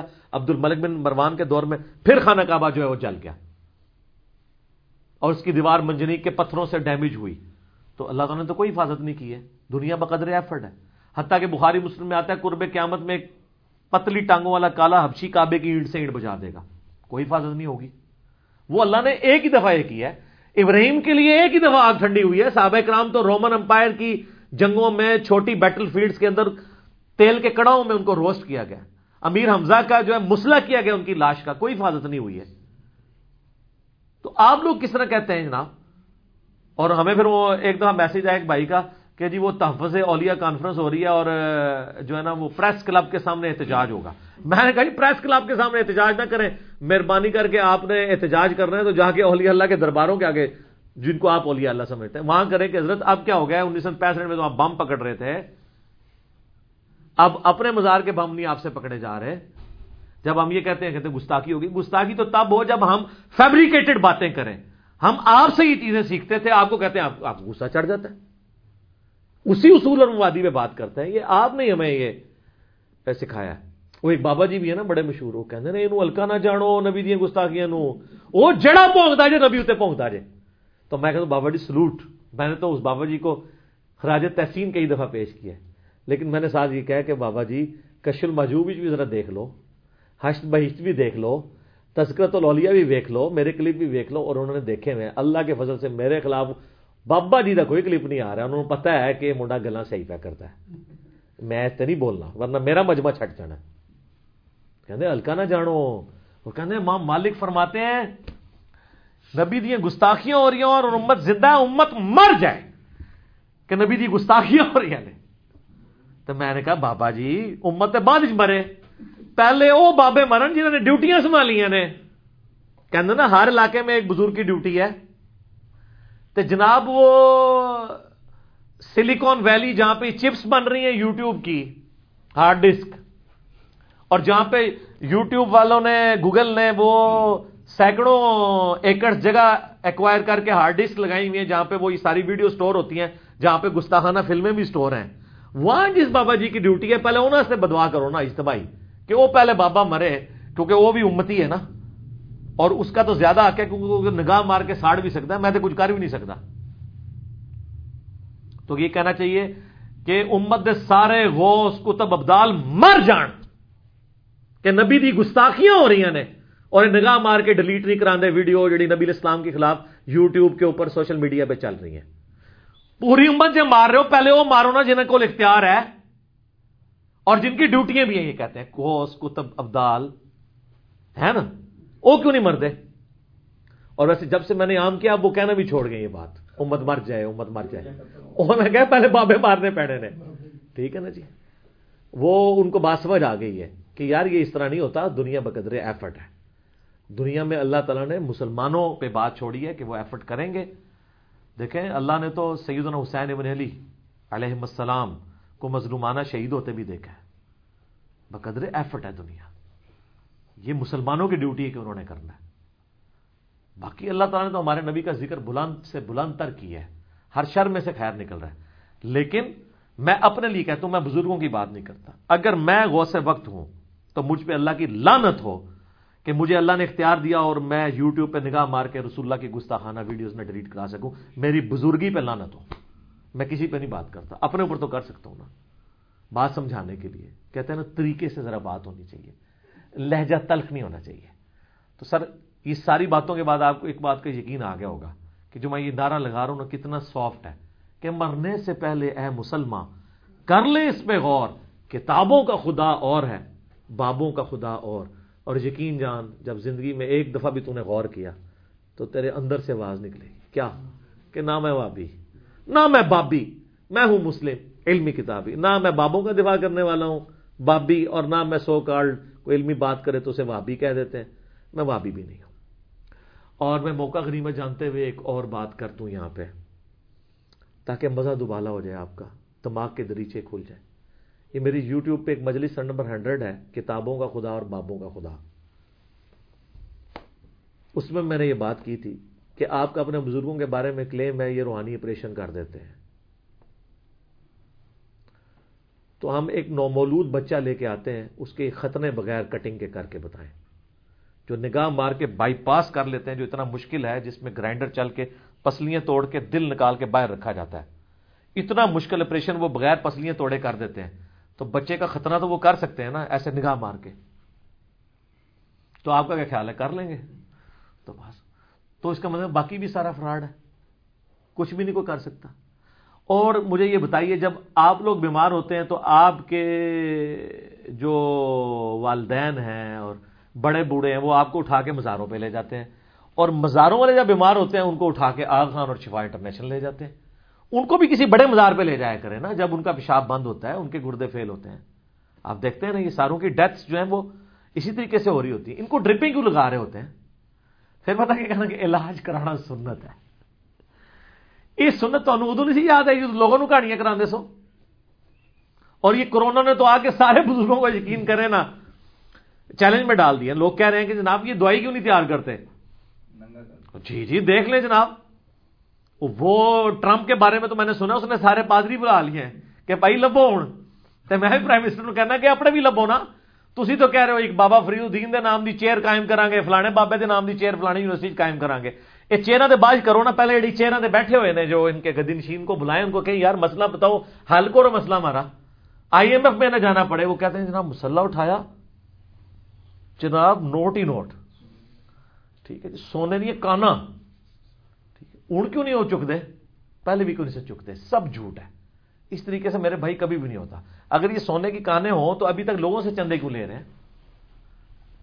لوگوں سے ہی چندے لے. آپ ان کے چندے بند کر رہے ہیں تو میں دیکھتا ہوں یہ کس طرح ایک دن کا یہ راشن نہیں پورا کر سکتے، لوگوں سے لے کے پورا کر رہے ہوتے ہیں، اور لوگ سمجھ رہے ہوتے ہیں جناب روحانی طور پہ چل رہا ہے. اور جناب 3.5 کروڑ ہندو بھی جا کے گنگا میں نہاتے ہیں، وہ بھی یہ سمجھتے ہیں روحانی طور پہ چل رہا ہے. اور ٹنڈولکر بھی کہتا ہے میں جب مندر سے ہو گیا تو سینچری مارتا ہوں، انہوں نے مار کے بھی دس دی ہے، تو آڑے کو توجہ بھی نہیں. ان چیزوں سے نہیں دلائل ثابت ہوتے. یہ علم کی دنیا ہے اور یہاں پہ علمی دلائل چلتے ہیں. چلیں اچھا ہوگا جی، ہم نے اس بہانے کافی ساری اور باتیں کر دی ان کے دماغ کے دریچے کھولنے کے لیے. ٹھیک ہوگا جی.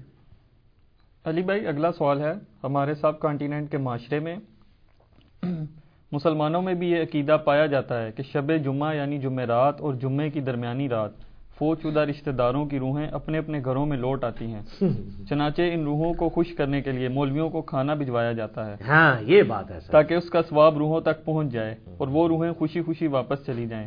پلیز اس حوالے سے کوئی شرعی دلیل ہو تو بیان فرما دیں. شرعی دلیل، شریعت کا ایسے کیا لینا دینا میرے بھائی، یہ تو بابوں کی کہانی ہے. ہم اس پہ ہی کہیں گے، پہلے تو وہی عرض کریں گے کہ مرنے سے پہلے اے مسلمان کر لے اس پہ غور. کتابوں کا خدا اور ہے، بابوں کا خدا اور یہ تو ایک لائٹر موڈ میں نے بات کی. سورہ بنی اسرائیل کی آیت نمبر 36 ہے، جو 10 کمانڈمنٹس آئی ہیں ان میں سے 9th کمانڈ ہے وَلَا تَقْفُ مَا لَيْسَ لَكَ بِهِ عِلْمٌ إِنَّ السَّمْعَ وَالْبَصَرَ وَالْفُؤَادَ كُلُّ أُولَئِكَ كَانَ عَنْهُ مسؤولا. انسان کسی چیز کی پیروی اس وقت تک مت کر جب تک کہ تجھے اس کے بارے میں ڈیفینیٹ علم نہ حاصل ہو جائے.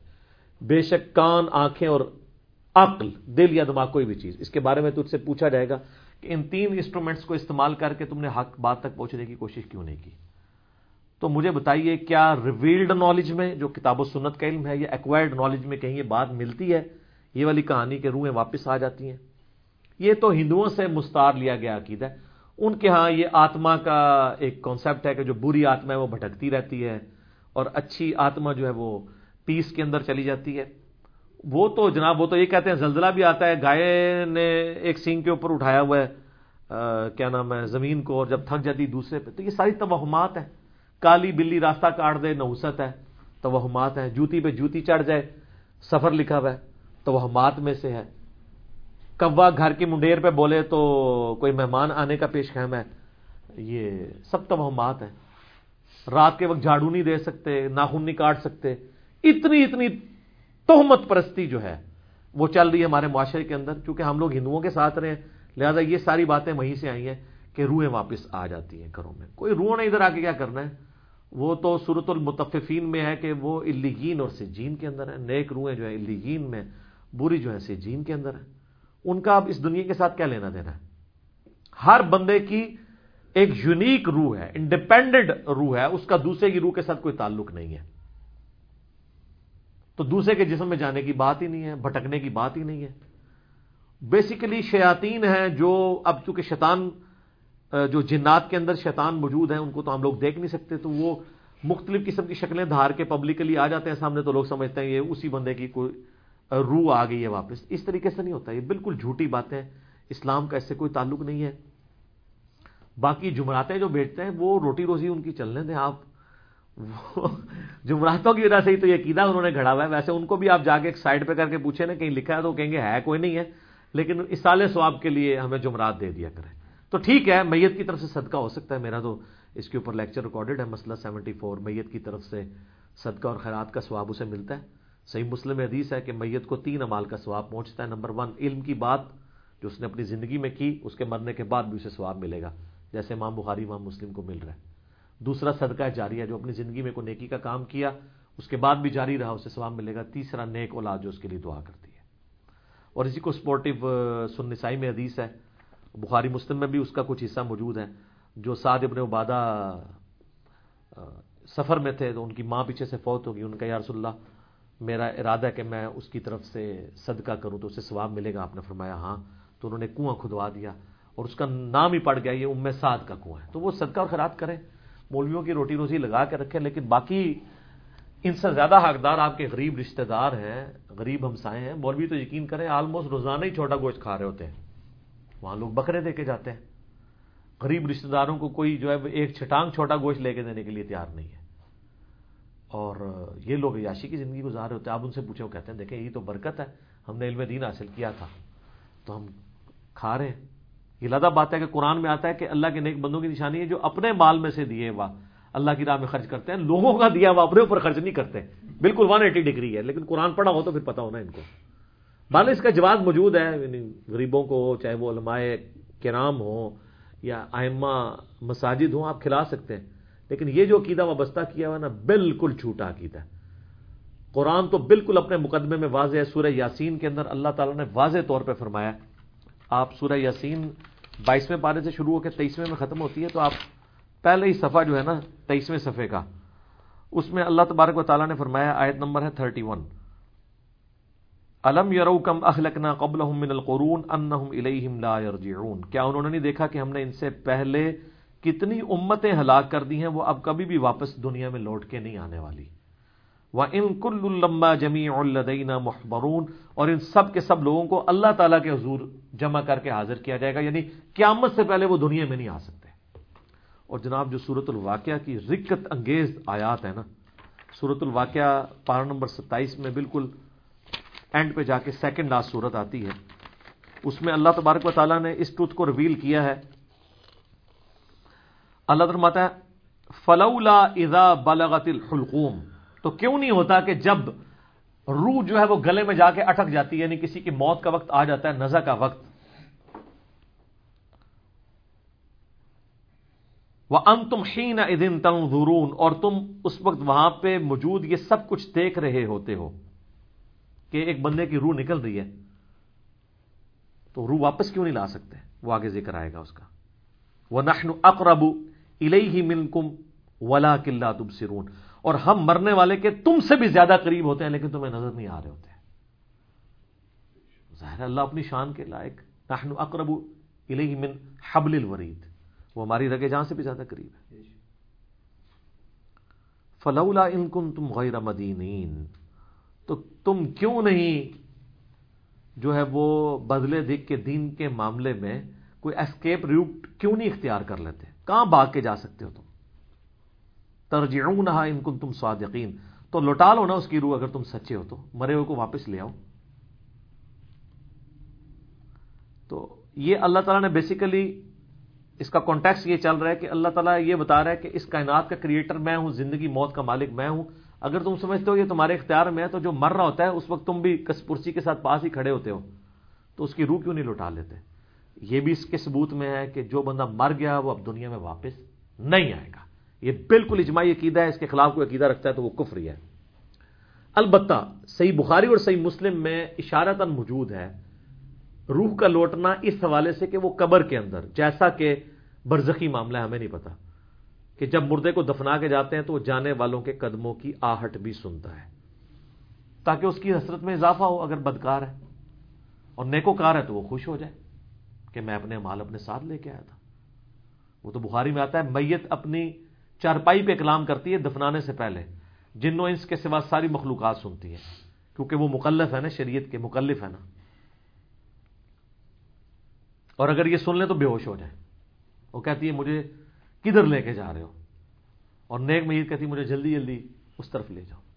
یہ جناب بڑا خطرناک معاملہ ہے. اللہم انی اعوذ بک من عذاب جہنم ومن عذاب القبر ومن فتنة المحیا والممات ومن شر فتنة المسیح الدجال. بخاری مسلم میں حدیث ہے, نبی الاسلام نے فرمایا, سورہ ابراہیم کی آیت نمبر 27 ہے نا, یثبت اللہ الذین آمنوا بالقول الثابت فی الحیات الدنیا وفی الآخرہ, کہ اللہ تعالی اہل ایمان کو دنیا کی زندگی میں بھی اس قول پر ثابت قدم رکھتا ہے اور آخرت کی زندگی میں بھی. تو نبی علیہ السلام سے پوچھا کہ یہ کون سا قول ہے, تو آپ نے فرمایا لا الہ الا اللہ محمد رسول اللہ. اور آپ فرمایا یہ دنیا اور آخرت میں اس سے مراد یہ کہ جب انسان کو قبر میں رکھا جاتا ہے تو اس سے قبر میں سوال کیے جاتے ہیں مر ربو کا، تو وہ کہتا ہے کہ میرا رب اللہ ہے، میرا نبی محمد ہے صلی اللہ علیہ وآلہ وسلم. اور پھر نبی الاسلام نے یہ آیت پڑھ کے کہا کہ یہ قرآن میں بھی اس بات کا ثبوت ہے کہ اللہ تعالیٰ اسے ثابت قدم رکھتا ہے قبر کے سوالات کے اندر. تو قبر کے اندر جو اس سے سوال کیے جاتے ہیں، وہ جو روح کا لوٹنا ہے وہ برزخی ہے، وہ دنیا میں نہیں آ رہی ہوتی. نہ اس کو کوئی کیمرہ لگا کے آبزرو کر سکتا ہے، یہ بھی ذرا ذہن میں رکھیے گا. کوئی آبزرو بھی نہیں کر سکتا، فرشتوں کو آبزرو نہیں کر سکتا. کیمرے یا یہ فزیکل ورلڈ کی چیزیں فزیکل انسٹرومنٹ سے آبزرو ہو سکتی ہیں، جو عالم برزخ کی چیزیں وہ آبزرو نہیں ہو سکتی ہیں. پھر بخاری مسلم میں حدیث ہے، نبی الاسلام نے فرمایا کہ قبر میں میرے بارے میں بھی پوچھا جاتا ہے، ما کنت تقول فی ھذا الرجل، اس مرد کے بارے میں تو کیا کہا کرتا تھا. وہ کہتا نہیں حضور دکھائے جاتے ہیں نا قبر میں. نہ، ابو داؤد میں الفاظ ہے الذی بعث فیکم، ہم اس مرد کی بات کر رہے ہیں جو تم میں مبعوث ہوا تھا. تو وہ کہتا ہے ہوا محمد رسول اللہ، وہ تو محمد تھے اللہ کے رسول. وہ تھرڈ پرسن کے سیغے میں خطاب کر رہا ہوتا، ورنہ تو وہ کہتا سیکنڈ پرسن میں کہتا ھذا محمد رسول اللہ، یہ اللہ کے رسول محمد ہے. کہتا وہ تو محمد رسول اللہ ہے. اس میں میرا کلپ بھی ہے نا، قبر میں 3 نہیں 4 سوال ہوں گے. ترمذی میں تو حدیث ہے مر ربو کا، ما دینو کا، من نبیو کا، تیرا رب کون، تیرا دین کیا، تیرا نبی کون. تو کدا مقلد، تو کہنے پھڑکے دا، تیری کیڑی مسیتی، تیرا کیڑا بابا، اے کوئی نہیں بھائی، اے زمین دے اتے ہوتے ہیں، زمین دے اندر اللہ کا سکہ چل رہا ہے. ادھر بھی ان کا چل رہا ہے کہ اللہ نے کھلی چھٹی دی ہوئی ہے. مرنے کے بعد محمد رسول اللہ کا سکہ چلتا ہے، اللہ کا سکہ چلتا ہے. ابو داؤد میں آتا ہے کہ جو مؤمن ہے نا، وہ یہ کہتا ہے کہ ربی اللہ، اور کہتا ہے دین الاسلام، اور کہتا ہے ہوا محمد رسول اللہ. تو چوتھا سوال پھر ہوتا ہے. یہ 3 سوال ہیں جن میں قبر کے 4 سوال میرا ایک کلپ بھی ہے. وہ فرشتے کہتے ہیں تجھے کیسے پتا چلا؟ وہ کہتا ہے میں نے اللہ کی کتاب پڑھی تو میں نبی علیہ السلام پہ ایمان لایا، ان کے سچ ہونے کی تصدیق کی، تو پھر اس کے لیے جنت کی کھڑکی کھول دی جاتی. یہ چوتھا سوال ہے کہ اسے پتا. تو جنہیں کتاب پڑھی نہیں اور وہ حافظ قرآن علی نہیں پڑھتا، ترجمے نال پڑھ رہا ہے، تائیں انہوں پتا لگتا نا کہ وچ کے لکھے ہے، ورنہ تو نہیں پتا چلے گا. اور بخاری میں ہے کہ منافق سے جب سوال ہوتے ہیں تو ہر سوال کے جواب میں کہتا ہے لا ادری لا ادری، ہائے آتا لا ادری لا ادری، ہائے افسوس مجھے کچھ پتا نہیں ہے. بولے اعوذ باللہ تعالی. تو فرشتے اسے تو چوتھا سوال پھر کرتے ہیں. جب وہ کہتا ہے نا مجھے کچھ پتا نہیں، تو وہ پھر کہتا ہے کہ میں تو وہی کہتا تھا جو لوگ کہتے تھے، سنا کے سنی، یعنی ہم تو شروع سے ہی یہ ہیں، ہم تو شروع سے ہی یہاں آج مانتے ہیں، میں تو یہی کہتا تھا. تو فرشتے کہتے ہیں لا دریتا ولا تلیتا، کیا تو نے خود ادراک کرنے کی کوشش نہیں کی، خود پڑھنے کی کوشش نہیں کی، یا کوئی ایسا شخص جو تجھے بتا دیتا اگر تو پڑھنا نہیں جانتا تھا. تو فرشتے پھر اسے گرز مارتے ہیں، اور زمین و آسمان کی ہر مخلوق اس کی آواز سنتی ہے سوائے جن و انس کے. اگر یہ سن لیں تو بے ہوش ہو جائیں. اور حقیقت بات ہے کہ آپ اتنے بڑے بڑے جو بزرگ دفنا کے آتے ہیں نا، ان کے گرز کی آواز اگر آپ کو آئے نا تو رحمت اللہ لے کہنا چھوڑ دو تسی. یہ شکر اللہ نے پردہ رکھا ہوا، باہر آواز نہیں آتی ہے. تو یہاں پہ روحوں والا معاملہ ہے، لیکن وہ بھی اب روحوں کے ساتھ ساتھ آپ نے کتنے بزرگوں کو بیچ میں جو ہے وہ نکلوا دیا. لیکن یہ حقیقت ہے، یہ کتابوں کا دین ہے جی، یہ بابوں کا دین نہیں ہے. تو ہمارا تو مقصد یہ ہے کہ لوگوں کو کتابوں کے دین کے ساتھ جوڑیں بابوں کی بجائے. اور بابے وہ جو کتابوں کے ماننے والے ہیں، جو کتابوں کا نہیں مانتے وہ تو گستاخ بابے ہیں، ان کی بات ماننے کے لیے تیار نہیں. یہ روح والا عقیدہ بھی بابوں کا گھڑا ہوا ہے. یہ اذانیں شروع ہونے لگی ہیں، انشاءاللہ بقیہ کے سوالات اذانوں کے وقفے کے بعد. ہاں جی جناب. علی بھائی اگلا سوال ہے، ہمارے ہاں یہ بات بہت مشہور ہے کہ اگر حاملہ عورت سورہ یوسف کی زیادہ سے زیادہ تلاوت کرے یا اس کے ساتھ خوبصورت بچوں کی پکچرز کو زیادہ سے زیادہ دیکھے تو اس عورت کے ہاں پیدا ہونے والا بچہ یا بچی بھی خوبصورت ہوں گے. کیا یہ عقیدہ درست ہے؟ بالکل جھوٹا عقیدہ جی. نہ تو اس کو ریویلڈ نالج کی کوئی سپورٹ حاصل ہے، نہ ایکوائرڈ نالج کی، یعنی نہ وحی کے علم کی، نہ سائنس کے علم کی. اور قرآن نے تو ہمیں واضح کہا ہے وَلَا تَقْفُ مَا لَيْسَ لَكَ بِهِ عِلْم. اے انسان کسی چیز کی پیروی اس وقت تک مت نہ کر جب تک تجھے اس کے بارے میں علم نہ حاصل ہو جائے. ان السمع والبصر والفؤاد كل اولئک کان عنہ مسئولا. بے شک کان، آنکھیں اور عقل، اس کے بارے میں پوچھا جائے گا کہ ان 3 انسٹرومنٹس کو استعمال کر کے تم نے حق بات تک پہنچنے کی کوشش کیوں نہیں کی. یہ سورہ بنی اسرائیل کے اندر 9th کمانڈ ہے، آیت نمبر 36 میں. تو نہ تو سائنس اس کو سپورٹ کرتی ہے، نہ وہیں پہ کہیں موجود ہے. پتہ نہیں، میرا لگ کسی نے یہ سنا ہوگا کہ حضرت یوسف علیہ السلام خوبصورت ہے، تو دوسرے نے پھر اس میں رنگ بھرے ہوں گے کہ اچھا یہ خوبصورت ہے تو اس کا مطلب ہے کہ سورہ یوسف پڑھنے سے جو بچہ ہے وہ خوبصورت پیدا ہوگا. اللہ کرے. حضرت یوسف علیہ السلام کی خوبصورتی میٹر نہیں کرتی ہے، اصل میں ان کے کردار کی خوبصورتی میٹر کرتی ہے کہ ان کو اتنی عورتوں نے ورغلایا. تو کاش کسی عورت کے دماغ میں یہ بات ہے کہ میرا جو بچہ پیدا ہو رہا ہے وہ یوسف کی طرح پرہیزگار ہو، پھر تو بات سمجھ آتی ہے. تو خوبصورتی کو لے کے بیٹھ رہے ہوتے ہیں. وہی کہانی کرائے گی یہ جو ہمیں. حالانکہ صحیح مسلم میں حدیث ہے کہ اللہ تعالیٰ تمہاری شکلوں اور مال کو نہیں دیکھتا، دلوں اور اعمال کو دیکھتا ہے. شکل تو اس نے خود بنائی ہے، اس نے کیوں دیکھنا ہے؟ حضرت بلال حبشی کا جب ہم ذکر کرتے ہیں تو ہمارے دل میں ان کے لیے محبت کے جذبات آتے ہیں، حالانکہ وہ حبشی تھے. سیدنا عمار ابن یاسر بھی حبشی تھے. تو حبشی جو ہے وہ کتنا خوبصورت ہو سکتا ہے؟ رنگ تو کالا ہی ہوگا، ناک تو موٹا ہی ہوگا، اور تو موٹے ہی ہوں گے، لیکن ان کے کردار کی خوبصورتی جو نبی علیہ السلام کے لیے انہوں نے قربانیاں دی، ان چیزوں کو ہم دیکھتے ہیں تو ہم ان سے محبت کرتے ہیں.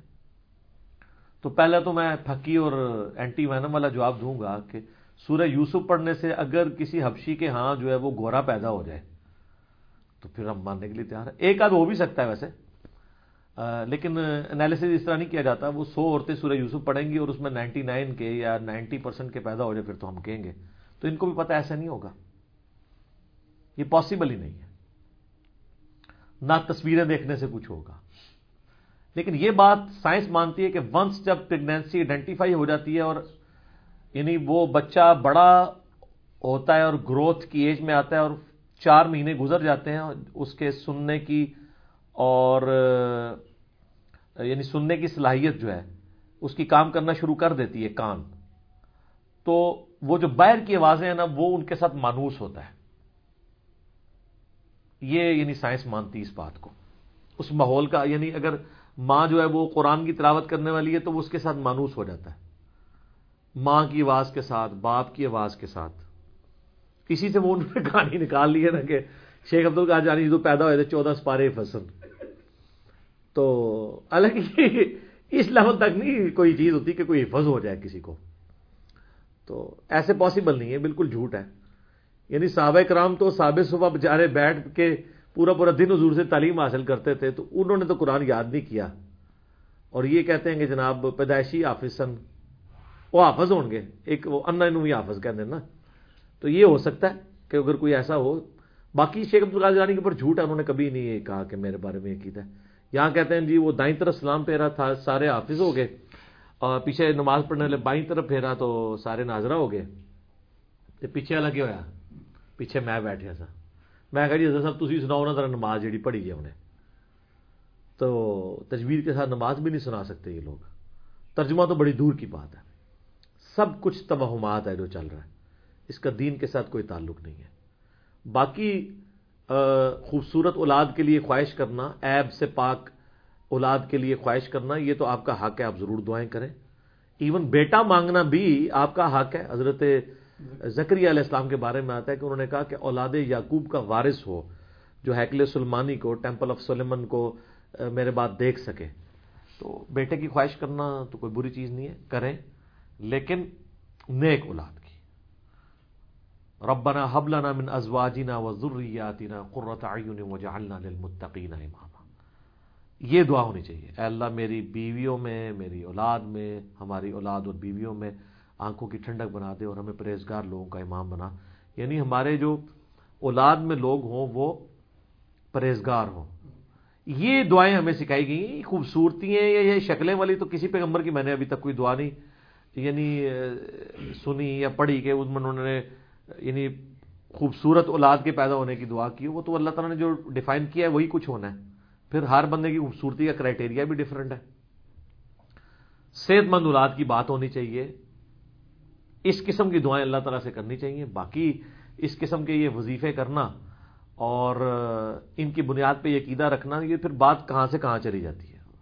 اور یہ ہمارے سب کانٹیننٹ میں، India, Pakistan, Bangladesh, even Afghanistan میں بھی یہ ساری اس قسم کی مت پائی جاتی ہیں اور لوگ بڑے یعنی فخریہ اس چیز کے اوپر بات کر رہے ہوتے ہیں. تو جناب گوروں کے بچے تو اتنے خوبصورت ہیں، ان میں سے کوئی بھی سورہ یوسف نہیں پڑھتا.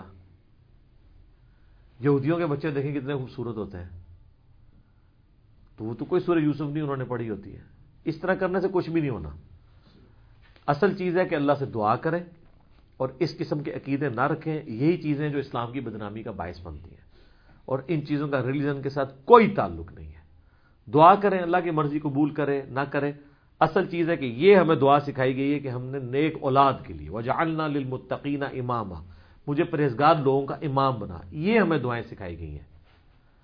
یا حضرت ابراہیم علیہ السلام کی دعا سورہ ابراہیم میں رب اجعلنی مقیم الصلاۃ ومن ذریتی ربنا وتقبل دعاء ربنا اغفر لی ولوالدی وللمؤمنین یوم یقوم الحساب. اولاد کے لیے یہ دعا سکھائی گئی ہے.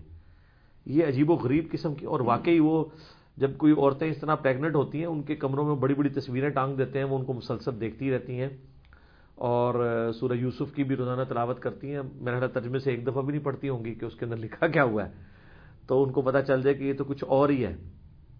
جس طرح میں آپ کو بتاؤں، ہمارے یعنی معاشرے کے اندر کی ایک مت چل رہی ہوتی ہے نا، ان میں سے میں آپ کو ایک مت مجھے بائی چانس یاد آ گئی. یہ سورت نمبر ہے 50، سورہ قاف، 2 نقطوں والا قاف نا، جس کے بارے میں صحیح مسلم میں 4 حدیثیں ہیں کہ نبی علیہ السلام کے جمعے کا خطبہ اکثر یہی صورت ہوتی تھی، اور یہ میں نے کور بھی کی ہے. سورہ قاف مسئلہ نمبر ہے 59، منکرین خدا کو دلائل کے ذریعے دعوت، سورہ قاف کی روشنی میں. مختصر سی صورت ہے، 45 آیات ہیں. تو اس کے اندر ایک آیت آتی ہے کہ جس آیت کے بارے میں یعنی ایسا مت مشہور ہے کہ یعنی آپ کو یہ جو اینکوں والی دکانیں ہیں نا، ان کے باہر بھی آیت لکھی ہوئی نظر آئے گی. جیسے ہاسپٹلس کے باہر لکھا ہوتا ہے نا، وہ سورہ المائدہ کی آیت نمبر 32، جس نے ایک جان کو بچایا اس نے پوری انسانیت کو بچایا، اور جس نے ایک انسان کو قتل کیا گویا پوری انسانیت کو قتل کیا. حالانکہ سب سے بڑے ڈاکو اور قاتل وہی ڈاکٹر ہوتے ہیں جو اندر بیٹھے ہوتے ہیں. بالکل ان کی فیسیں دیکھیں، ان کا ظلم دیکھیں. کئی عورتیں ہیں گائنی کی جو ڈاکٹرز ہیں، وہ اپنا ٹائم بچانے کے لیے آپریشن کر دیتی ہیں عورتوں کا کہ یار اس پہ محنت کرنی پڑے گی، یار میں نے تو پارٹی میں جانا ہے، کٹ مارو. وہ بھگتتی رہے عورت. پھر کئیوں کے اندر وہ کینچیاں بھول جاتی ہیں، پھر وہ کئی کے پیٹ کے اندر وہ تولیے بھول جاتی ہیں، وہ بعد میں پھر وہ پیپ پڑتے رہتے ہیں زخموں میں، آپریشن در آپریشن ہوتے ہیں، ان کے گھر والوں کا پیسہ لگتا رہتا ہے. اور یہ اپنی ایک، یہ مجھے خود یعنی میرا دوست ہے، اس کی وائف لیڈی ڈاکٹر ہے، اس نے مجھے بتایا کہ میری وائف بتاتی ہے کہ اس طرح لیڈی ڈاکٹرز کرتی ہیں اپنی کمٹمنٹ پوری کرنے کے لیے. مارو جی چیرا خیر ہے، دیکھی جائے گی. یعنی یہ اتنے ظالم ہیں، انہوں نے مرنا نہیں ہے. تو یہ اینکوں والی دکان پہ نا اکثر ہی آیت تو اتنا نہیں لکھ کے لگائی ہوئی، شاید لائی ہوئے انہوں نے اٹھا دی، کوئی اور آیت لکھ کے لگاؤ. سورہ قاف آیت نمبر ہے 22. اب اللہ تعالیٰ قیامت کا ذکر کر رہا ہے. چلو میں آپ کو بعد میں بتاتا ہوں کہ وہ ہے کیا. فی الحال آپ کو لفظی ترجمہ بتاتا ہوں. ایک ٹکڑا اس آیت کا، فَكَشَفْنَا عَنْكَ غِطَاءَكَ فَبَصَرُكَ الْيَوْمَ حَدِيدٌ. آج ہم نے تیری نگاہ کے آگے سے پردہ ہٹا دیا ہے تو دیکھ تیری نظر کتنی تیز ہے. میری دادی ماں ابھی تک یہ پڑھ پڑھ کے نا پھونک کے تو آنکھوں میں دم کر دی ہے. تو وہ انہوں نے بھی اپنے کئی بزرگ، یہ ہمارے چلتی ہے سب کانٹیننٹ میں، لوگ کہتے ہیں وہ نظر کے لیے نا آپ یہ پڑھیں. تو میں نے ان کو اس دن کہا، میں نے کہا اس کا مطلب پتا ہے آپ کو کیا ہے؟ وہ کہتے ہیں مطلب نہیں مجھے پتا، لیکن یہ ہے کہ نظر واسطے ہے. میں کہا یہ ترجمہ ہے کہ آج ہم نے تیری نگاہ کے آگے سے پردہ ہٹا دیا ہے تو دیکھ تیری نگاہ کتنی تیز ہے. اب جو کوئی ترجمہ سنتا ہے وہ کہتا ہے یار بالکل ترجمہ تو بالکل ٹھیک ہے کہ اللہ تعالیٰ یعنی موتی ہے تو وہ ہٹا دے تو نظر تیز ہو جائے، لیکن یہ تو اللہ کے بندو، اللہ نے کافروں کے بارے میں اور نافرمانوں کے بارے میں کہا ہے. یہ پوری آیت اس طرح نہیں، یہ آدھی آیت ہے. یہ آیت سٹارٹ ہوتی ہے اس سے کہ اللہ تعالیٰ، وہ پیچھے کانٹیکسٹ چل رہا ہے کہ قیامت والے دن شیطان جو انسان کے ساتھ اٹیچ ہے، جس کو ہم ذات بھی کہتے ہیں یا کرین بھی کہتے ہیں، جو ہر انسان کے ساتھ اٹیچ ہے، بخاری مسلم میں آتا ہے، وہ انسان کے ساتھ پیش کیا جائے گا اللہ کی بارگاہ میں. تو اللہ تعالیٰ اس نافرمان شخص کو کہے گا لَقَدْ كُنْتَ فِي غَفْلَةٍ مِّنْ هَذَا، بے شک آج کے دن کے بارے میں تو بڑی غفلت میں تھا نا، تو نے کبھی سوچا بھی نہیں تھا تو نے مر کے اپنے رب کے حضور پیش ہونا ہے. تو یہ سمجھتا تھا کہ یہ بس یہ جہاں مٹھا اگلا کس نے ڈٹھا، یہ سب سٹوریاں ہیں، مر کے اللہ کے پاس نہیں جانا. تو دنیا میں تو قیامت کے بارے میں اب سوچ بھی نہیں سکتا تھا، نہ عقیدہ رکھتا تھا، نہ کبھی اس کی طرف تیری توجہ ہوئی تھی. فکشفنا عنک غطاءک فبصرک اليوم حدید. تو دیکھنا آج ہم نے تیری نگاہ کے آگے سے وہ پردہ ہٹا دیا نا. دنیا میں ہم غیب کے پردے میں تھے نا. ان الذین یخشون ربهم بالغیب لهم مغفرۃ واجر کبیر. بے شک جو لوگ اپنے رب سے بغیر دیکھے ڈرتے ہیں ان کے لیے ہے مغفرت اور بڑا اجر. دیکھے تو سب نے مان لینا ہے. تو دنیا میں بن دیکھے تو نے ہمیں نہیں مانا, تو آج دیکھ لے ہم نے پردے ہٹا دیے ہیں, تو اب یہ قیامت قائم ہو گئی ہے نا. تو آج تو تیری نگاہ, یہ بڑی طنز پہ اللہ تعالیٰ بات کر رہا ہے, آج تو تیری نگاہ بڑا کام کر رہی ہے, آج تو تجھے سب کچھ نظر آ گیا. دنیا میں تو چلا تے اندھا بنے ہوا ایسا ہے, ہن تیرا اندھا پن دور ہوا, آج تیری نگاہ بڑی تیز ہے. دیکھ نا یہ دوزخ کا عذاب, یہ قیامت کا دن قائم ہو گیا نا. میرے پیغمبروں نے جو تم لوگوں سے وعدے کیے تھے دیکھو آج پورے ہو گئے ہیں. یہ مطلب ہے اس کا کہ آج سے پہلے تو غفلت میں تھا, آج دیکھ ہم نے تیری نگاہ سے سارے پردے ہٹا دیے. تو وہ پکڑ کے نا اس آیت کو, وہ اینکوں والی دکانوں کے اوپر کئی لوگوں نے وہ اینکوں کے جو کور ہوتے ہیں نا اس کے اوپر یہ لکھوائی ہوئی ہوتی ہے. کئی جو آئی اسپیشلسٹ ہیں نا انہوں نے باقاعدہ جو وہ اپنے وہ چھپواتے ہیں نا پیڈ جس پہ دوائیاں لکھتے ہیں اس کے اوپر یہ لکھی ہوئی ہوتی ہیں. یار دیکھو اللہ تعالیٰ ان لوگوں سے پوچھے گا یار تم نے آئی اسپیشلسٹ تو بن گئے لیکن تو نے کبھی ایک آیت کا بھی ترجمہ نہیں پڑھا کہ اس کا مطلب کیا تھا. اس کا نگاہ کی تیز ہونے کے ساتھ نہ کرے کہ اس طرح کی کسی کی نگاہ تیز ہو, اللہ معافی دے, دنیا میں ہی آنکھیں کھل جائے. یہ تو جس کی نگاہ اس طرح کی تیز ہو رہی ہے اسے بیڑا غرق. ٹھیک ہے نا جی, اللہ معافی دے. اس نال تو بندہ دنیا سے انا مر جائے نا وہ ٹھیک ہے, لیکن اے والا کام نہ ہو. کیونکہ صحیح بخاری میں حدیث ہے کہ نبی اسلام فرماتے ہیں کہ اللہ فرماتا ہے کہ میں دنیا میں اپنے جس بندے سے آنکھیں لوں تو اس کی جزا جنت کے سوا کچھ نہیں میرے ہاں. دنیا میں اگر کسی کی نگاہ اللہ نے لے بھی لی تو اس کے بدلے میں اسے جنت دے گا. بہت بڑی نعمت اللہ نے اسے لی ہے. تو یہ اسی طریقے سے ہے جس طرح یہ آیات پڑھ پڑھ کے لوگ پھونک رہے ہوتے ہیں اور اس سے یہ سمجھتے ہیں نگاہ تیز ہو جاتی ہے. کیونکہ کوئی ایک لفظ بیچ میں ایسا آ جاتا ہے اس سے لوگ خود بخود نہ پھر آگے رزلٹ نکالنا شروع کرتے ہیں. اچھا یہ مطلب آ رہا ہے نا تو یہ اس میں سے رزلٹ نکال. بعض کا ٹھیک بھی ہوتا ہے, یعنی وہ فٹ ان بیٹھ رہا ہوتا ہے. اور میں اس میں بتاؤں ہمیں کوئی اختلاف نہیں ہے. صحیح مسلم میں حدیث ہے نبی اسلام فرمایا تم اپنے زمانے جاہلیت کے دم مجھ پہ پیش کرو, اگر ان میں بھی شرکی الفاظ نہیں تو تم کرتے رہو. اور مسلم شریف میں حدیث ہے اگر کوئی اپنے بھائی کو فائدہ پہنچا سکتا ہے اس کی ایکسپیرینس سے اسے پتہ ہے تو وہ اس طریقے کے معاملات اس کے ساتھ کر سکتا ہے.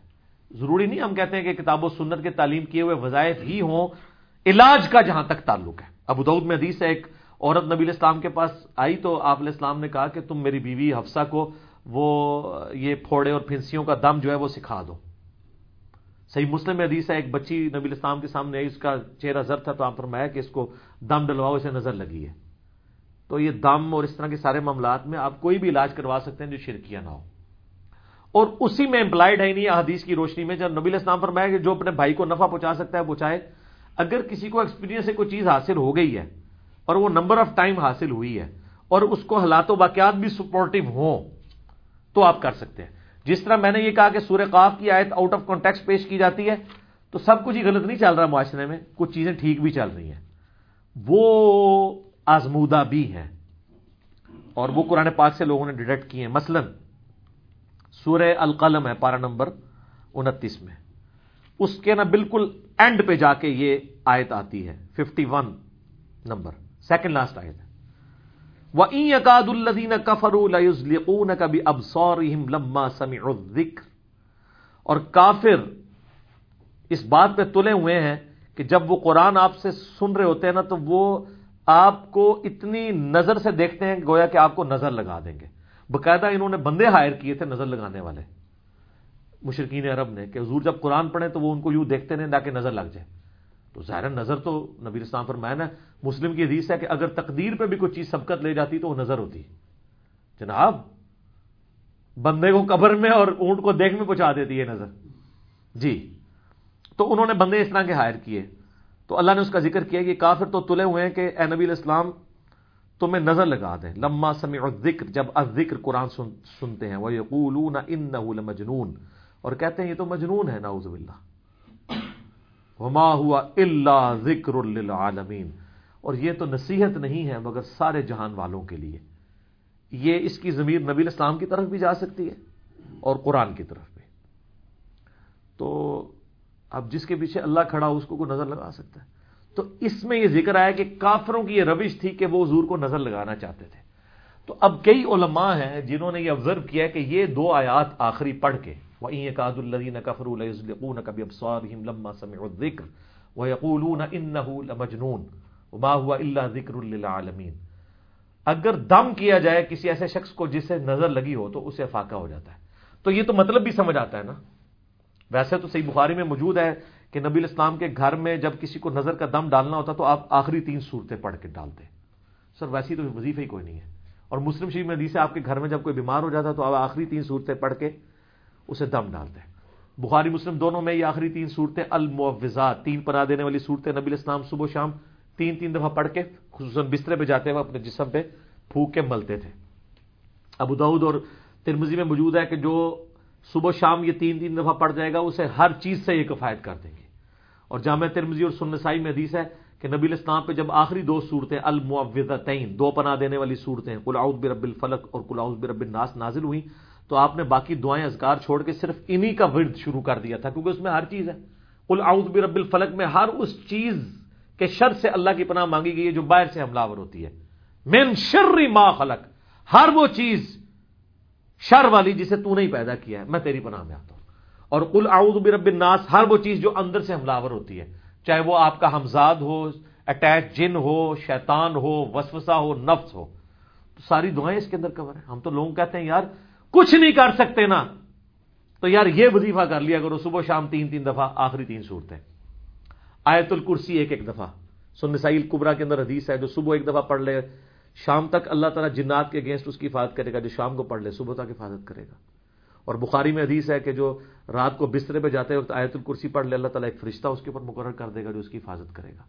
بخاری مسلم میں حدیث ہے سورۃ البقرہ کی آخری 2 آیات جو رات کو سونے سے پہلے پڑھ لے گا اس کے لیے ہر چیز سے کفایت کر دیں گی اور اللہ تعالیٰ سے جو کچھ اس میں مانگا گیا اسے مل جائے گا. آمن الرسول بما انزل الیہ من ربہ والمؤمنون. یہ 2-3 وظیفے ایسے ہیں جو آپ کسی بھی وقت کر سکتے ہیں زیادہ ٹائم نہیں لیتے یہ آپ کریں.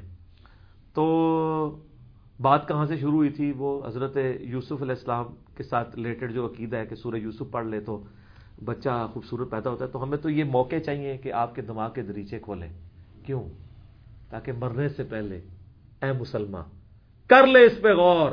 کتابوں کا خدا اور ہے بابوں کا خدا اور یقین جان ایک دفعہ بھی تو نے غور کیا نا تو تیرے اندر سے آواز نکلے گی کیا کہ نام ہے بابی نام ہے بابی میں ہوں مسلم علمی کتاب. ٹھیک ہو گیا جی. انشاءاللہ بقیہ کے سوالات اگلی دفعہ کر لیں گے وہ ٹائم کافی ہو گیا. اللہ تعالیٰ سے دعا ہے جو حق بات میں نے کہی اللہ تعالیٰ ہمارے دلوں میں راسخ فرمائے. اگر جذبات میں میرے منہ سے کوئی غلط بات نکل گئی اللہ تعالیٰ ہمارے دلوں سے محف کر دے. ہمیں کتاب و سنت کی تعلیمات پر عمل کر کے دوسرے بھائیوں تک پہنچانے کی توفیق عطا فرمائے. سبحانک اللہم و بحمدک اشہد ان لا الہ الا انت استغفرک و اتوب الیک وما علینا الا البلاغ المبین. جزاکم اللہ خیرا و احسن الجزاء.